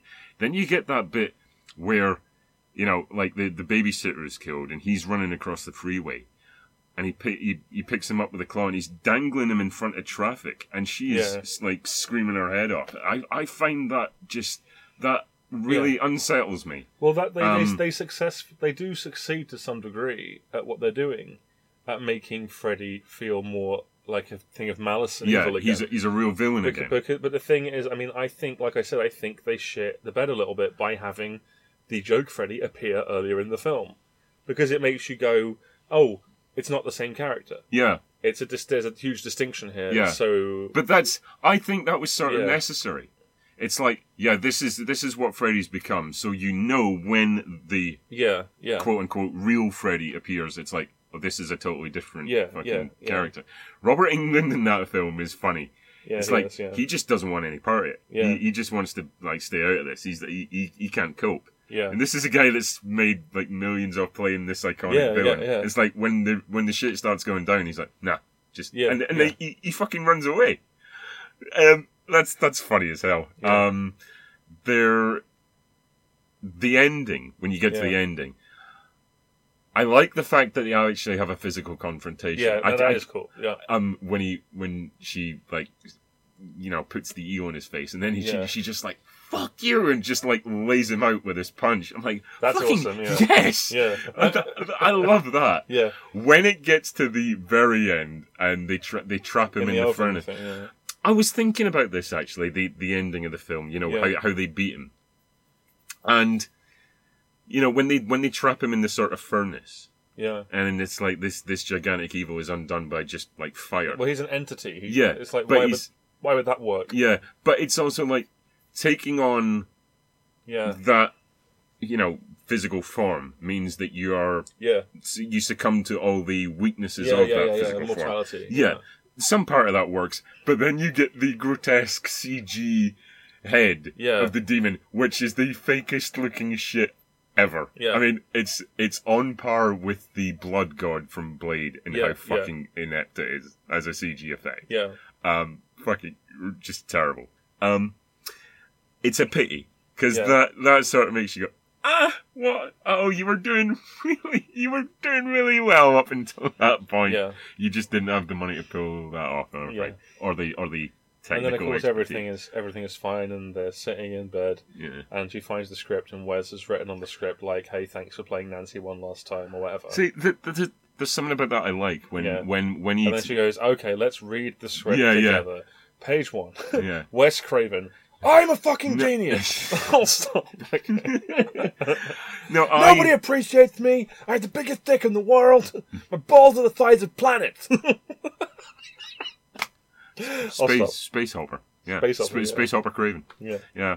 No, there's something about that I like when they're having that conversation, and he's not a great actor. I will give you that, but it's like that he knew that her husband was going to die, and he sort of backs away from it. It's like he's sort of half sinister, half caring.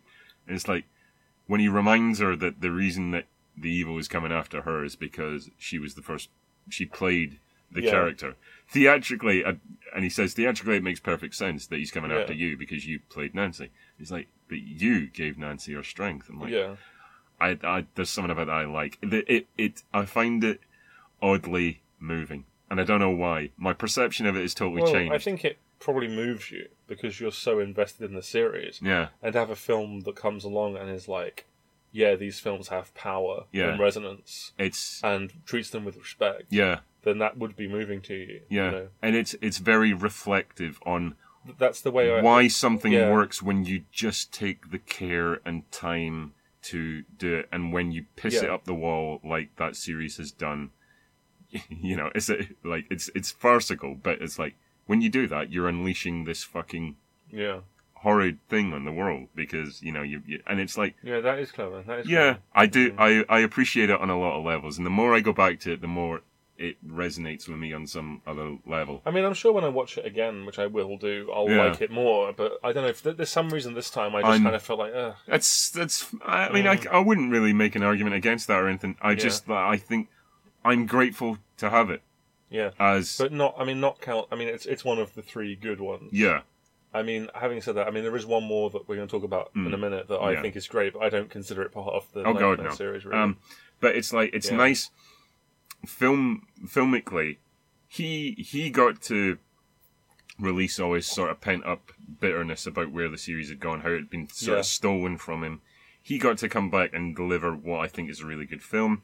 The sort of the film people like me got a sort of strange auteurist finale to it. Well, it's definitely an auteur piece of work. I mean, which we can appreciate. It screams Wes Craven. Like, yeah. You know, there's nothing generic about it. Exactly. I mean, now that you mentioned it, it's made me realise one of the things I don't like about it. Which is... I don't like people who are bitter. And I don't like the bitterness that film does resonate in places. Because I feel a little bit like, come on, man, just move on. Like, the thing is, just move on. Like, if you're that good, then you wouldn't need to go back like this. You wouldn't need to do that. And I've never liked bitterness. I don't think it's an attractive trait in a person. I understand what you mean. Yeah. But personally, I think not only does he have a right to be bitter, but the fact that he then was able to reconcile all that by making a film. Like, he got to say some stuff that was really bugging him, but at the same time, he remembered that what he's crafting is supposed to be, you know, for people who were really disappointed with the other films, and he's trying to say something. And although it's a bit sledgehammer, which, you know, I totally wouldn't argue against. I think he does it quite well. And I think if you can turn your bitterness into art, you're doing something right. And instead of, you know, some people get really bitter and just end up hating the world, but he's just like, well, you know, this is how I let it out. This is how I vent it. Yeah, that's true. I suppose to me, that's healthy. To me, there's just that little degree of sourness that I don't like. Really. But he's not like fucking Kane Hodder bitter. I don't like the idea of cinema as a reaction to other cinema. Really, I think it makes it feel like it's not a unique item of art. It makes it feel like it's criticism. Cinema is art. Criticism is not the same thing as art, I would say. Well, I don't know, because cinema, you know, it's a reaction to the world around us. Yeah, but like the Nightmare on Elm Street sequels being bad is an incredibly unimportant thing to have happened. But it's important to him. Yeah, but then he should write he should just like write in his diary about how much he hates them and then not make a film. He did, but then he turned the diary into a film. Yeah.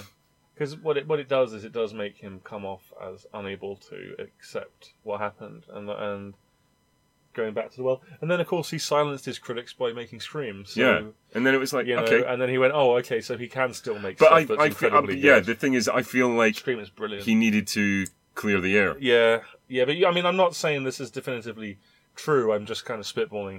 Sure. That's just, I mean, bitterness, really, I hate it. I really hate hearing it. I don't like to I mean, I don't like even really super harsh criticism. No. So it kind of bugs me, because I think everything is just the product of human I think there are beings. worse, you know, we all have these negative emotions whether we like to admit to them or not. Yeah. And if you can release them in a healthy way, you know, if there are certainly worse ways to release these negative emotions. You know, some people go out and kill people. Oh, like Freddy, and it's like, okay, what you've done is you've taken that and you've turned it into film. Oh, I can honestly say that I can applaud Wes Craven for not going on a killing spree. Like, instead of going on a killing spree, he made a movie, and that's great. Where you got to kill fake people. If only Fred West had made a film. Oh wait, he did. He made several films. I don't think we'll ever do a podcast about those. Oddly. Well, maybe if we can get hold of on Blu-ray. Well, if there's Andy's fucking slut shop round the corner, does that still exist? Round the back's VCR? No, it doesn't. I think it was shut down by the drug squad or something. So round the back's VCR bastard. Emporium. Yeah.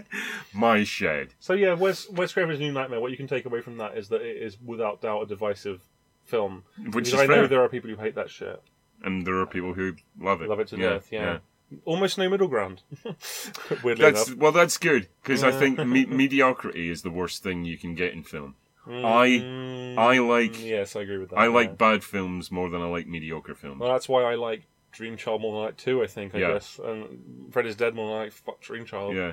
The thing is, as much as... Nightmare 2 is just boring. When we get onto the remake, as bad as that is, and as fucking awful as that is, it's better than a mediocre film. I mean, if I come out of a film and go, I've got absolutely nothing to say, then it's failed spectacularly. I actually think that the remake is not even so bad it's entertaining or anything like that. I think it is a piece of shit. It is a piece of shit. I think it's a boring piece of shit with nothing. And when you watch it, you immediately forget everything that happens in it. Yeah, there's nothing to recommend it at all. There's no character. However, I've got a lot to say about it. Yeah. I did. I mean, I wrote 10,000 words. Yeah, I know you did. I won't write your goddamn dissertation yeah, instead. Yeah, okay. I won't repeat the 10,000 words in the podcast. Yeah, but we need to. Let's talk about the next one. Well, yeah. So Freddy versus Jason. Quality. Just Love it. a great bit of fun. Yeah, doesn't have the same tone as any of the other movies. No, not at all. Doesn't have the same tone as Bride of Chucky either. No, which actually. is by the same guy. Yeah. Ronnie Yu? Ronnie Yu, yeah, 2003. Yeah. Freddy vs. Jason, of course, something mooted for a long time, and then New Line finally got the rights to both. Did you even look at some of the scripts that they turfed out? Nah. There were some quite interesting concepts. Wasn't there one where in the end they go to hell and like fight in hell, or was that the sequel? There is a bit where basically it's this like apocalypse cult that resurrect them both. Yeah. They have a fight, they end up in hell, and Pinhead separates them. Ah, that's hilarious. Which is like, yeah, they never get the rights to fucking Pinhead. Shut up. Yeah. And then there's one where Jason is actually a real person, like an actual real person committing all these murders, and he's on trial. Right. And Freddy turns out to be the counselor who let him drown at Crystal Lake. It gets very convoluted. His power increases to the point where he can cause dreams in like waking life. Right. And I forget how it happens. There were parts of it that I thought could be very good, actually. I'll tell you what I thought was good. What? They did a sequel comic called Freddy vs. Jason vs. Ash. Then they did Freddy vs. Jason vs. Ash, the Nightmare Warriors, I think. And that was brilliant. It was such fan service. It was just all the characters from Freddy and Jason movies coming back and teaming up, and it was cool. Except that, if I remember correctly, in the Nightmare Warriors, his daughter, who beat him in Freddy's Dead, resurrects him, and then he starts fingering her. I think I do recall that happening, yeah. And I'm like, no, not going to read any more of that. Like, really? Why? Freddy probably would do that, though, wouldn't he? Let's be honest. But she enjoys it. Well, you know, it's all just biology. Anyway, moving on. Moving on. But anyway, they never made We that. haven't talked about the movie at all. Freddy vs. Jason. No, Freddy vs. Jason is in the tradition of like, the teen horror, I would say. I was greatly anticipating it. Yeah. I went back 3 times. I was not disappointed. It delivered exactly. Yeah. And this is what I like. I like that the hardcore Nightmare fans got New Nightmare in terms of like, this is a really we're taking it seriously and we're doing it. You know, we're trying to make him scary again. They got that finale, and then we got the canon finale of like, this is just bullshit, and let's just throw everything we've got. This is like a huge amount of crap at the screen. And see if some of it sticks. Yeah, Freddy vs. Jason is another one that I would like compare to a like Ghost Train. Because it is a thrill ride movie. It's so funny in places. Like, it's hilarious. Yeah. There is a kill in that film that every time I see it, I giggle like a schoolgirl. Because it makes me laugh. Is it the one with the bed?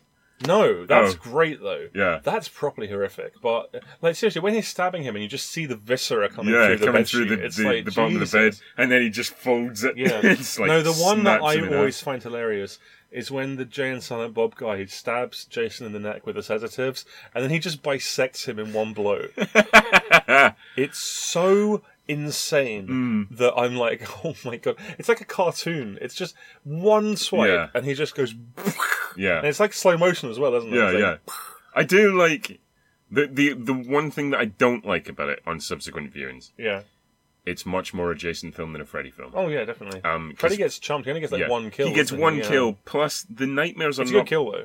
The nightmares are not particularly inventive, actually. It's a pretty good kill, though, honestly. It's a decent kill. I mean, I've seen him do better, though. I've seen him get much more to Listen play to with. us. It's a pretty good kill. Good kill. It's a good kill. We're creepers, man. Yeah. That's great. Yeah. Well, I know. I was just about to say he also kills Kia, but he doesn't. Jason he doesn't. He just distracts her. Yeah. And then Jason fucking sideswipes her into a tree. Yeah. But that is funny. Yeah, it is funny. It's like because doesn't he kind of go like he's like oh hey, behind you, bam. Yeah. It's when he kills the 2 guys, like the stoner guys in the field. One is very reminiscent of Jack Black for some reason. So it's satisfying for you to see him get bisected. Yeah, I love Jack Black. But one of them... Do you? Yeah. Oh, I thought you didn't like him so much. Yeah, I like him too. too. The fat one reminds me of Jack Black, and the other, he's like, why don't you go find yourself a pig to fuck? Yeah, but the other guy's like, invite only, cornpoke, you weren't, and he just cuts him off mid-sentence just by turning his head 180 degrees. Yeah. And just fucking snapping it. Oh shit. And then he just gets, he's like, you see him trying to run. Yeah. Through the cornfield. Oh, and yeah, this he gets thrown at him, the thing doesn't just he? Yeah. impales him. And he's just like, yeah. There are plenty of really excellent. Well, then you get that amazing bits. sequence where Jason's walking through the cornfield on fire. Yeah, which is killing awesome. everyone. Yeah. The thing in that movie is they push the cartoonishness to an extent that you don't feel horrified by what you're seeing. Because his body count in that movie is so much higher than any other. Great energy. Again, he sells it on the energy. It just keeps going. There are no parts of the movie where it slacks. It's a really bam. Could have done without the unnecessary, backstory of the lead girl, because we're not invested in their story. We're just there to see Freddy and Jason at that point. So they could have done without all that. I like the way that the movie opens with a tit flash. Yeah, classic Friday the 13th, like tits and ass. Yeah.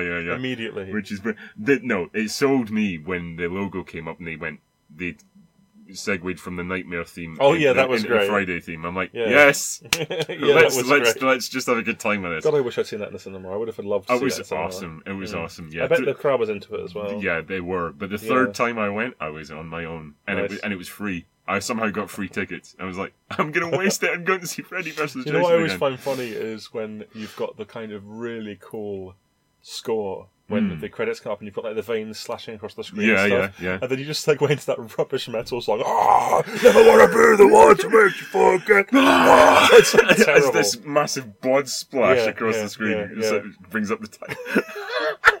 Yeah. That's great. And Freddy laughing over it. I always loved the comic book viciousness when Jason impales that woman through the tree.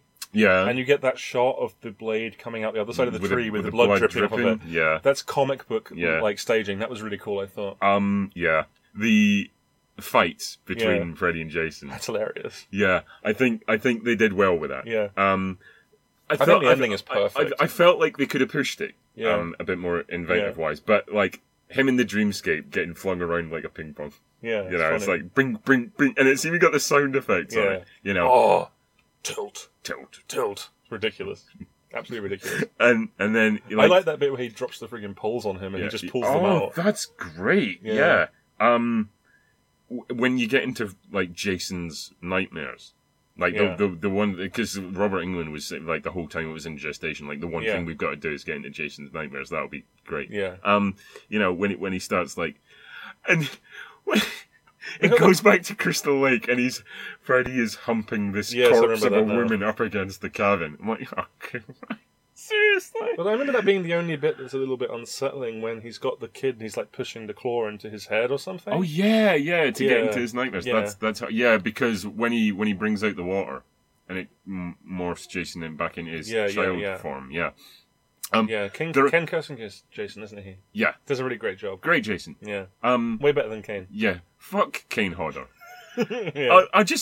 I want to make this point, right? I've made it before about why the fans like him, and it's because he's nice to them at conventions, right? Yeah. He is one of the worst Jasons. Like, I think it's part 7, the first one he's in. A fat, dumpy twat. Yeah, but you can actually hear him breathing. Yeah. And it's like, he's supposed to be zombie Jason at this point. You shouldn't fucking hear that crap, because none of the others have done it. Even when, like, Jason is portrayed as a live, bumbling killer, you don't hear him breathing.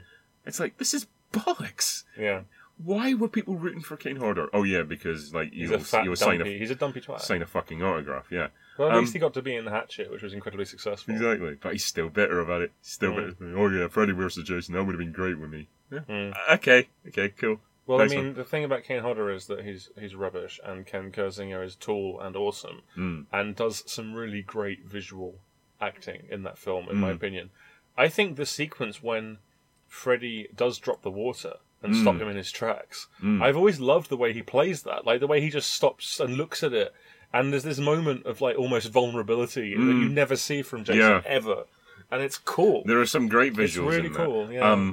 The fight is like, it's basically like just a big fucking smackdown. Yeah. I love the bit where he pulls Freddy's arm off, so Freddy pushes his fingers in his eyes. Oh yeah. When he's like hacking away at him with a machete, and then he flips him over and just like jams the blades in his eyes. Well, the only way it could ever have ended is with them using each other's weapons. Exactly. That was just the most badass thing in the world. That's awesome. Yeah, because like the ending is like he shoves Freddy's entire arm through him. Yeah.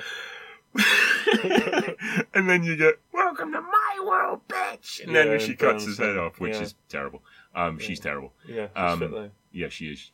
Gorgeous. But yeah, terrible actress. Yeah, she is. Yeah, just very bad. But then you get the kiss off when Jason comes out of the crystal lake holding Freddy's head, which then winks at the camera. And then it winks. It's perfect. It's perfect. Wow.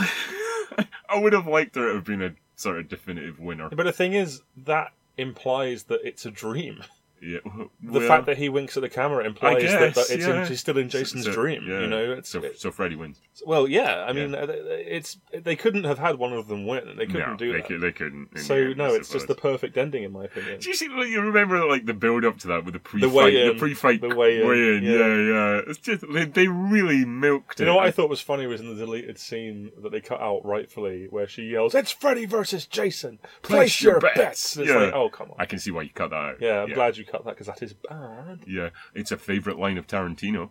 Really? Yeah, they say it in the documentary because she met Tarantino after the premiere or something. He was like, "Where was that line? It's a great line." It's like, yeah, because you write shit, man. No, he doesn't. Yes, he does. That's enough. No, I've had enough of this. No, you haven't. The dude is not popular because he makes bad films that no one likes. Yes, he is. No, that is ridiculous. Because mass audiences are fucking idiots. That's why. Oh. Really? Yeah. Are you actually sticking with that line? Oh, yeah, I'm going with that. Oh, boy. Yeah, I told you. Okay, guys, thanks for listening to the last ever episode of the Ken And Stu Show. Like anybody's listening. Yeah. Do you know what? Yeah. You'll never get me over my Tarantino hatred until he dies. That's it. It's just there. Things that are massively popular are always bad. Titanic. Popular things are bad. Titanic is really well made. It's not. It's bad. Oh, my God. Avatar, the most successful film in the world, one of the most bollocks things ever created. Yeah, it must have no merit whatsoever. That's why it doesn't. Well. That's right. Yeah, crazy. You're up your mind, Ken. I can't even reconcile this insane opinion of yours. Oh, we'll get into it. We just don't have time right now. Yeah. Freddy vs. Jason, good fun.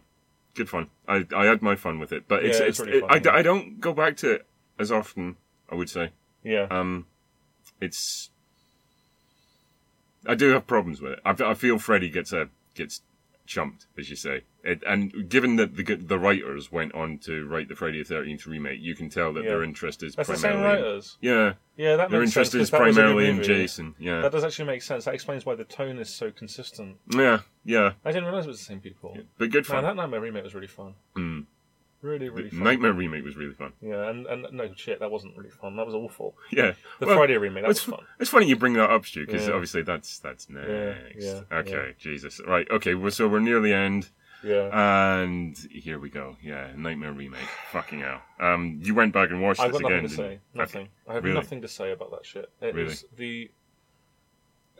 Everything we have talked about so far has something to talk about. Yeah. There is something there in the filmmaking, in the aesthetic, in the acting, in the writing, in the direction, in the framing. There is something to talk about. Oh, yeah. The Nightmare remake could have been made by a fucking robot. It is garbage. It's one of the worst films I've ever seen in my life. Everything good that we've mentioned in the previous films is what is lacking in that remake. Yeah. There's... Well, first of all, Jackie O'Haley. You know what? I don't know that anybody can replace Robert Englund. That's the problem. Well, I mean, I think someone could theoretically replace him if they, were good. The thing is, if they were to maybe take it in a different direction. They strip Freddy of his personality entirely. Yeah. So they make him this, and it's like they craft this really convoluted thing of like, oh my god, but maybe it was mob injustice, and then it was like, well, no, because he turned out to be a paedophile. Well, no, I mean, hang on. That's implying that that's implying that someone being a paedophile is a fair enough reason to burn them to death. No, that's not what I'm saying. But the thing is, it's this. They think that they basically killed an innocent man. is what they craft until when you get to a certain point, and then you realise that he was a paedophile, and that basically. No, if he had turned out to be innocent, that would have made it more interesting. It might have made it potentially more interesting. Because he's innocent, but he's also malicious and well, they don't have the courage to follow through on something that different. So instead, they just have it outwardly stated, he raped them. Dick went in. But it gets ridiculous because they're doing the flashback where they're saying, "Well, this is what happened to you when you were kids," and it's like. And there's a sequence where the mother's saying, and then we started to notice things. And it cuts to a little girl with claw marks down her fucking back. It's like, that is not noticing something. Like, oh, that's strange. That's like... and then we started to notice things. Flashback, open the door, Freddy's fully buggering around, on the bed, in full light. Yeah. It's weird. That's unusual. That shouldn't be happening. He never buggers them at school. Yeah. Yeah. Who's that? Yeah. Oh, I'm going to go and have a think about that. Like, did you like, oh yeah, these claw marks have started to appear. I'm kind of concerned. Maybe it's a skin condition. Just fuck off. That's how stupid it is. It's bad. It's a film that has not been cared about at any stage of its development. No. It's god awful. It's terrible. And you've got Rorschach as Freddy being shit. Yeah, being shit. The makeup that they do for him, they want to make it different. He looks like a lizard man. Yeah. The makeup is so tight that it eradicates all his expression. Yeah. So that makes his personality completely impotent. So they make him angry instead of enjoying his power. Yeah. Completely against the idea. There's one scene where he looks vaguely like the old Freddy. Yeah. When he's threatening talking about 5 more minutes to play thing. Oh, yeah. And that's it. Vaguely. That's it. We got 6 more minutes to play. Yeah. Yeah. That's how he speaks. Yeah. The whole way through. Hi, it's Wazowski. Yeah. Wazowski. Welcome to prime time, bitch. Nancy, you didn't file your paperwork. In that movie, isn't Nancy one of the adults as well? Isn't she not the main girl, or am I going crazy? No, she's the main girl. All right. Yeah. But Jesus, it's so hard to remember. She's only the main girl in that film because of the character's relevance in the original film. Yeah. Like, the one that's named Nancy is his favourite. For no reason other than the main girl was called Nancy in the original film. We've mentioned the bathtub scene. Oh. If you've never seen it, the skillful way in the original film, the claw is reaching out and there's a knock on the door, and as Nancy wakes up, the glove really quickly disappears, as if it's as soon as she wakes up, not it's panicking, gone. But it's good at this. It's just I'm gone. No, it's it's like her snapping out of the dream. This time, when the knock on the door, it's like the claw is reaching for her, and then there's a knock on the door, and it withdraws really slowly, What it reminds me of... No, just got caught. You know when you go for, an arm around and then you decide not to? It's like that. It's like, I'm going to go... I'll leave it. It's like, I think I'll have a slice of her face. I think I'll leave it. And it's just perhaps later. We're going to leave that there. Yeah. No, you know what? I'll come back to that. It's David, it's David Brent. Yeah. Yeah. Yeah, no. Come back to that later, maybe. Awkward. And you can imagine just the tip of the claw just still sticking out, just...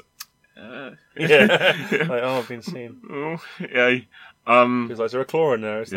No. The visuals are bland as fuck. Well, all you can say about the visuals is it's just a Hollywood remake. Looks garbage. Basically all the Platinum Dunes remakes look the same. Yeah. I mean, the Friday remake looks bad, but it's still quite well written, so that's what makes it fun. It's fun. This film has nothing. It's badly written, badly performed, badly directed, badly acted, badly scripted, badly lit. Yeah. Bad use of colour, bad framing. They repeat way too many of the iconic beats of the first one. And do them badly. The CGI coming through the wall. The CGI. They totally fudge that, because it looks, in the original, it looks like the wall is sort of stretching as he's pushing on it. Here, it looks like water. Yeah. And it looks shit because it's CG. But then it's almost like his face looks like the wallpaper. Yeah. And it's what's going on? Nobody took any time over that. It's the kind of film where you finish watching it and you feel bad. Yeah. Like you feel Well, you feel bad because you've wasted your time. Do you remember when we were going to see it and we were like, Yeah. "Oh, this is going to be horrendous," but we're fans, Yeah. right? And we're like, "Well, there'll be something to gain from we this. need to give this Yeah. a go." Like as we were saying, even the worst films in the original series, they have something that you can bump out and say, "You know, that element of it was sort of interesting." You know, there's something for you to cling on Yeah. to. We came out of that was like nothing. Yeah. Nothing. I was just angry. I just felt bad that I'd been to see it. I paid money to fucking see But that. it's not even so much the money as the time. Because I it's think like... we were sort of enjoying it ironically. We were really struggling. I mean, but if you remember, like, the audience were getting pissed off with us because we were just like, fuck, look at how stupid this is. Look how fucking inept and crap this is. And it's just woefully done. When you start, like, you know, it's their attempt to make Freddy serious and scary again. Yeah. And then they steal lines from, like, Freddy versus Jason. I remember and reading Nightmare 4 they and were shit. going to do an original film. And then they went, no, let's just remake the original but make it scarier. And it's like, well... You can't do I mean, that. when, you know, there is nothing... Don't even try. There's no point. I mean, we've talked extensively about remakes. Yeah. And they're shit. Yeah. And they shouldn't happen. Yeah. Exactly. There are a couple where sometimes some crazy thing happens and they turn out to be quite good. Yeah. It's only happened 2 or 3 times. Very rarely. Of the 400 goddamn horror remakes. Well, that exactly. exist, you know? Yeah. Well, because Hollywood and the industry in general regard horror as third-rate cinema. Yeah. And they always seem to have done since the 80s. Yeah, pretty much. They're just like, Probably well, whatever. before that. Horror movies, you can just toss them out and people will go and see them. You know, They're on going to see any Halloween. old shit. Yeah. Hence Paranormal Activity being on its 6th movie or something. I know, right? Why? Like, nobody likes 5 those movies are the same fucking crap. Yeah. You know? And it's like, they don't even change it up. It's just like, set a camera in a corner of a room and have, like, strange shit happen. Yeah. Wow. Amazing. Do you know what? It's wearying sitting through it again. That remake. Well, for me, it's that whole... What's successful, let's just copy that. You know? Yeah. And you know, I know you don't like Blair Witch at all. I think Blair Witch is really good, but I get why you wouldn't like it. But I think it's really good, and of course, the result of that is hundreds of copycat found footage movies that are all bollocks. And a belated, nearly 20 years on sequel, which is essentially doing the same thing. Which I have not seen. Which I haven't seen either, but I read it. I was like, I don't like Blair Witch enough to give it a chance, so I'll read what happens, and essentially it's the same film. Yeah. It's like, well, why bother? And of course, the Texas Chainsaw Massacre remake was very successful. Yeah. It was the first one, I believe. Yeah. It was very successful, and it wasn't horrible. No. And then they went, oh, well, that was successful. Let's do more remakes with the same tone. Like, exactly, the look the same. So you get garbage coming out. You get this Nightmare remake which comes from that. It's like, let's take something successful from the 80s and let's just make it again. It's been long enough. Let's remake it. Yeah. And it's like... the only reason they did it is because they'd done the others. Like, that's the only reason. We're in a creative wasteland. It's just like, it's remaking something like Nightmare on Elm Street with that ineptly is just a sign of creative redundancy. Me is horror. If it's so ten a penny, then make a new film. Yeah. Like, all you have to do is have a different killer. Well, this is it. It's like, but the reason they remade Nightmare on Elm Street is because it's a brand name. Yeah. This is a big problem, actually, and this is maybe something I didn't touch on when we covered remakes. When you're remaking something in a franchise, you're up against it because you've got to retain enough of the iconography so people identify it as the series, but at the same time you've got to do something distinctive. Yeah, and this fails to do anything distinctive. Like the Ghostbusters. It retains the iconography of Freddy. Like barely. The hat, the burnt face, the glove, the sweater, you know. But that's it. It's like, that's recognisably Freddy. I mean, England is Freddy. England is Freddy, but it's still not beyond possibility they could make a new film with a new Freddy. They just need to try something new. Yeah. But they'd rather fall back on what came before. You could even have Freddy who doesn't wear the hat and the sweater, and he's a different guy. But then it wouldn't be Freddy. But do you know what I mean? Yeah, but at least it would be visual. At least you would be able to distinguish it from the existing Freddy. You wouldn't make those comparisons. It would be like, this is a different thing. Yeah, and like, I don't think that horror remakes need to stagnate like that. I don't think it's necessary. I think if they made a new Friday the 13th and Jason Voorhees was a thin, short guy who could speak and, I don't know, was black, and it didn't take place in a camp, it took place in a school or whatever, it wouldn't matter as long as the film was good. Well, Robert Englund was interviewed recently about the state of the series, and he said visually he said he always had an idea that what would happen is people hearing about Freddy would come up with their own interpretation of what Freddy looks like. Yeah. So in every single person's dreamscape, he would look different. Yeah. I quite like that idea. Yeah. It's like because they don't know what he looks like. Yeah. And it's like every person's interpretation could be wildly different. Yeah. Like, as a concept... Well, that's like it, isn't it? That's it. As a concept, that sort of works. Yeah. You'd need to craft a story around it, obviously, but I like the idea of that, I mean, that's more creative than what they did. I think it might almost be interesting to do a Nightmare on Elm Street where Freddy isn't actually in it, but the fear of him is still there, and there's another actual killer. That's interesting. Wouldn't that be interesting? That sort of... No, what? But the actual killer is using the memory of Freddy to scapegoat for his own murders. It's... In theory, it could be I'm trying to think of which film it is. It's one of the Christopher Lee Draculas. Yeah. I think it's Dracula, Prince of Darkness, where the first 50 minutes are about his absence, as opposed to him doing his, I'm coming to bite you. Come on, love. Come on. Let me bite you. Yeah. But the first 50 minutes to an hour are about the fact that he's not there. Yeah. And it gives this sense of dread. It's like you're waiting for it to come back. Yeah. But it's the fear about him, being resurrected. It's not about him, doing his chompy thing. So when you pitch that sort of idea to me, that could work in a way. Work. Yeah. I mean, you could have him turn up right at the end.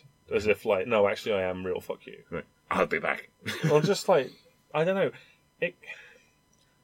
I guess it's just... The remake is... The thing is that is an idea that just... Yeah. I don't work as a creator. The thing is... I could come up with a better idea than that remake. I could write a better film than that remake. I wanted them to do more stuff with, the extremes that they would go to stay awake. Yeah. They've never really explored that. The concept of micronaps that they introduce. Yeah. It's visually that could be an interesting thing where you get the waking life and the dreamscape sort of melding. You could do something really strong with that if you're a visualist. I knew, though, that basically that would be an excuse to have him just jump out of anywhere. You think the guy's awake, and all of a sudden Freddy's there. It's oh, he's sleeping. It's it's a jump scare. Yeah. Because that is how it plays out. I mean, I lost count of the amount of fucking just crap jump scares in that film. That's every horror film now. Yeah, that's every horror film. Exactly. Since the Texas Chainsaw remake. Completely moribund. Every single one. Yeah. Every single one. Now I think it's horrible. It's absolutely horrible, the state of that genre. Yeah. And every so often you'll get a film that comes along and everyone will praise it as if it's the next coming of Christ, because it doesn't do that. And then you get something as boring as The Babadook or something. Which The Babadook... Come on, man, give me a fun horror movie. I know. Why does every horror movie now have to be a metaphor for depression or something? Just have a monster. Is that hard to do? Does everything have to be wry and clever? And I think it is. Do you know? Do I sound like an anti-intellectual here? Well, no. It's just, why does everything have to be ironic? Do you know what I saw? It's been ages since I saw a really great one. I recommend that you watch The House of the Devil. Yeah. Have you seen it? No. No. I recommend that you give it a go. It really appealed to me, and I won't say why. I won't tell you anything about it. It's good. The Babadook, there were elements of it I liked. I think it was halfway towards being a good film, and then it fudged it. I think it showed promise. It just wasn't quite there yet. It's stuff like that, and It Follows really. It Follows I liked, actually. It Follows I liked a lot more. I like the fact that they didn't announce the presence of the villain. The evil. There are shots in that film where you see it approaching. Yeah. And it's not announced at all until it, is basically on top of the victim. Yeah. It's do more stuff like that. Don't layer it with cheap jump scares. Actually take time to craft tension. Well, It Follows was full of cheap stuff, to be honest. But okay, but I like the... it's a nude pissing woman! Yeah, but the execution of it Bollocks. was better. Absolute bollocks. It's kind of like Alien, No out of 10. where they hide the alien in plain sight. Yeah. There are a couple of moments where you see it and don't register what it is. Yeah. Because they don't announce it with a "Mom" jump scare, you know. There's a horror sequel, Aliens. Aliens Although is it's awesome. rough that you could call it a horror sequel, almost, because it's not really a horror. Yeah. That works. Yeah. Yeah, that would be up there with the best of them, for sure. Yeah. Yeah, Oh, definitely. shit, I think we're coming to a close here. Yeah. Aren't we? Yeah. So What can we we'll- say we'll ju- ultimately? Like, where are we going with this? Oh, yeah. shit, Freddy's Nightmares. God Yeah. damn it. Yeah, well, so we'll You have 1 minute to talk about Freddy's Nightmares. Freddy's Nightmares is a complete load of arse-raping bollocks. 2 seasons of fucking Two crap. seasons? Yeah, they did 2 series of it. Does Freddy do the intro for each Yeah. episode? Yeah. He's basically the crypt keeper. Oh, I see. Okay. He's like, and And sometimes there's only one episode that's actually about him. Right? no, there are several episodes Oh, right. where he takes sort of center stage, but the first episode is essentially a prequel. Alright, see, that's interesting. But the problem is, being a TV series, it can feature none of the characters of the original film. So although it's a prequel, Yeah. it's like it's not a prequel to the original film. Right. It's just And like presumably there's almost no blood. because it's there's TV. very crap blood. Right, right. It's Robert Englund absolutely hamming it up to 11. Well, that'll be entertaining, though. It's like this, like he starts haunting this cop Yeah. who was in this is like pretty much solely responsible for burning him alive. Right. It's not like the parents go after him. The parents are there, but the cop Yeah. actually sets him on fire. It's very poor. So would you recommend watching it? No, I would not. But I have every episode, and I will get through them at some point because I'm a fan. I did see one called "It's a Miserable Life," which is basically the opposite of "It's a Wonderful Life." Yeah, I got it. A kid gets gunned down in this drive-by shooting, and it's like what goes through his head about his life as the bullet is passing through his brain. Right. But it's done cheap as fuck, like low rent TV execution. You can imagine how bad that is. Sounds awful. Robert Englund actually directed a couple of episodes of this. I'm curious to see those. Just for like, because I saw the film that he made, 976 Evil, which is completely turgid. He's like, stick to acting, mate, really, because this is poor. I don't know if I got a particularly bad copy or something, but it was like it was so dark you could barely see anything. I can't even remember what the fuck it was about. It's just like, yeah, somebody gave you a few quid and you thought, oh, well, I'll have a go at making a film. Fair enough, but don't do it again. Although he did another one called Killer Pad. Yeah, that's a really great Freddy impression, actually. Talking about ultimately the Nightmare on Elm Street series is like being leaden down with a ball and chain because it just ends so poorly. Yeah. That you just feel shit about the whole thing. Yeah. There is, I mean, the merchandising of that character and everything, like... And we've talked so enthusiastically about the good I ones, know. and yet at the end, that remake came out that was just like, fuck well, you. let's end it on a joyous note and just briefly mention Never Sleep Again. Oh yeah, that's very good. Which, it's a 4-hour retrospective documentary. They get pretty much everybody that was involved in those They cover films. the TV series as well, They don't cover the they? TV series, they cover all the films, they briefly touch on the remake. Not only have you got a 4-hour documentary on the series, but you've then got 4 hours of extras. So they go into the conception of the glove. They talk about the comics. They talk about the Freddy fans. Yeah. They talk about the expanded Freddy universe, the Freddy cinematic universe. universe, It's got the FCU. It's got the Angry Video Game Nerd on there Angry Video Game Nerd. Yeah, it love is him so basically much. In the light. I was so enamored with it, especially in the light of the remake, that somebody is keeping the legacy of the original films alive. You can tell these guys are fucking fans. Well, the thing that gets me about Never Sleep Again is a 4-hour documentary. That sounds boring as fuck. Yeah, and it's not. It's really flies good. by. It really flies does. by. The stop motion intros in each chapter. Yeah, they're really great. I love. Like, there's an introduction in one chapter where you've got the character sitting in the cinema. Yeah. And Freddy offers the popcorn to the dead girl, and she's like, nah. and then you get the snake head coming up, and they're all like, down in front. Yeah. You know, stuff like that is great. But it's a fucking love letter. It's really good, yeah. And when they did it with the Friday the 13th series, although that was very comprehensive as well, it's like, they haven't got the love for this series that you can tell because the films are bad. Also, there's nothing to say about them. But you hear some of the stories of the production of Elm Street. I mean, and everybody, when a bad one comes up, they basically go, "Yeah, that was a misstep." You know. I was fascinated by the rotating room they built for the original, which was used in Breaking 2. Oh, Electric Christ. Boogaloo. Right, okay. The best film ever. Right. Yeah. Right. Favourite of all time. Sure. Yeah. Right. Yeah, sure. Next time we'll do the Break-In podcast. We'll do the Break-In podcast. Yeah, Christ, that's going to be a short Although, because we're in the UK, it's going to be called Breakdance. Yeah. Fucking hell. Thanks, Ronnie Corbett.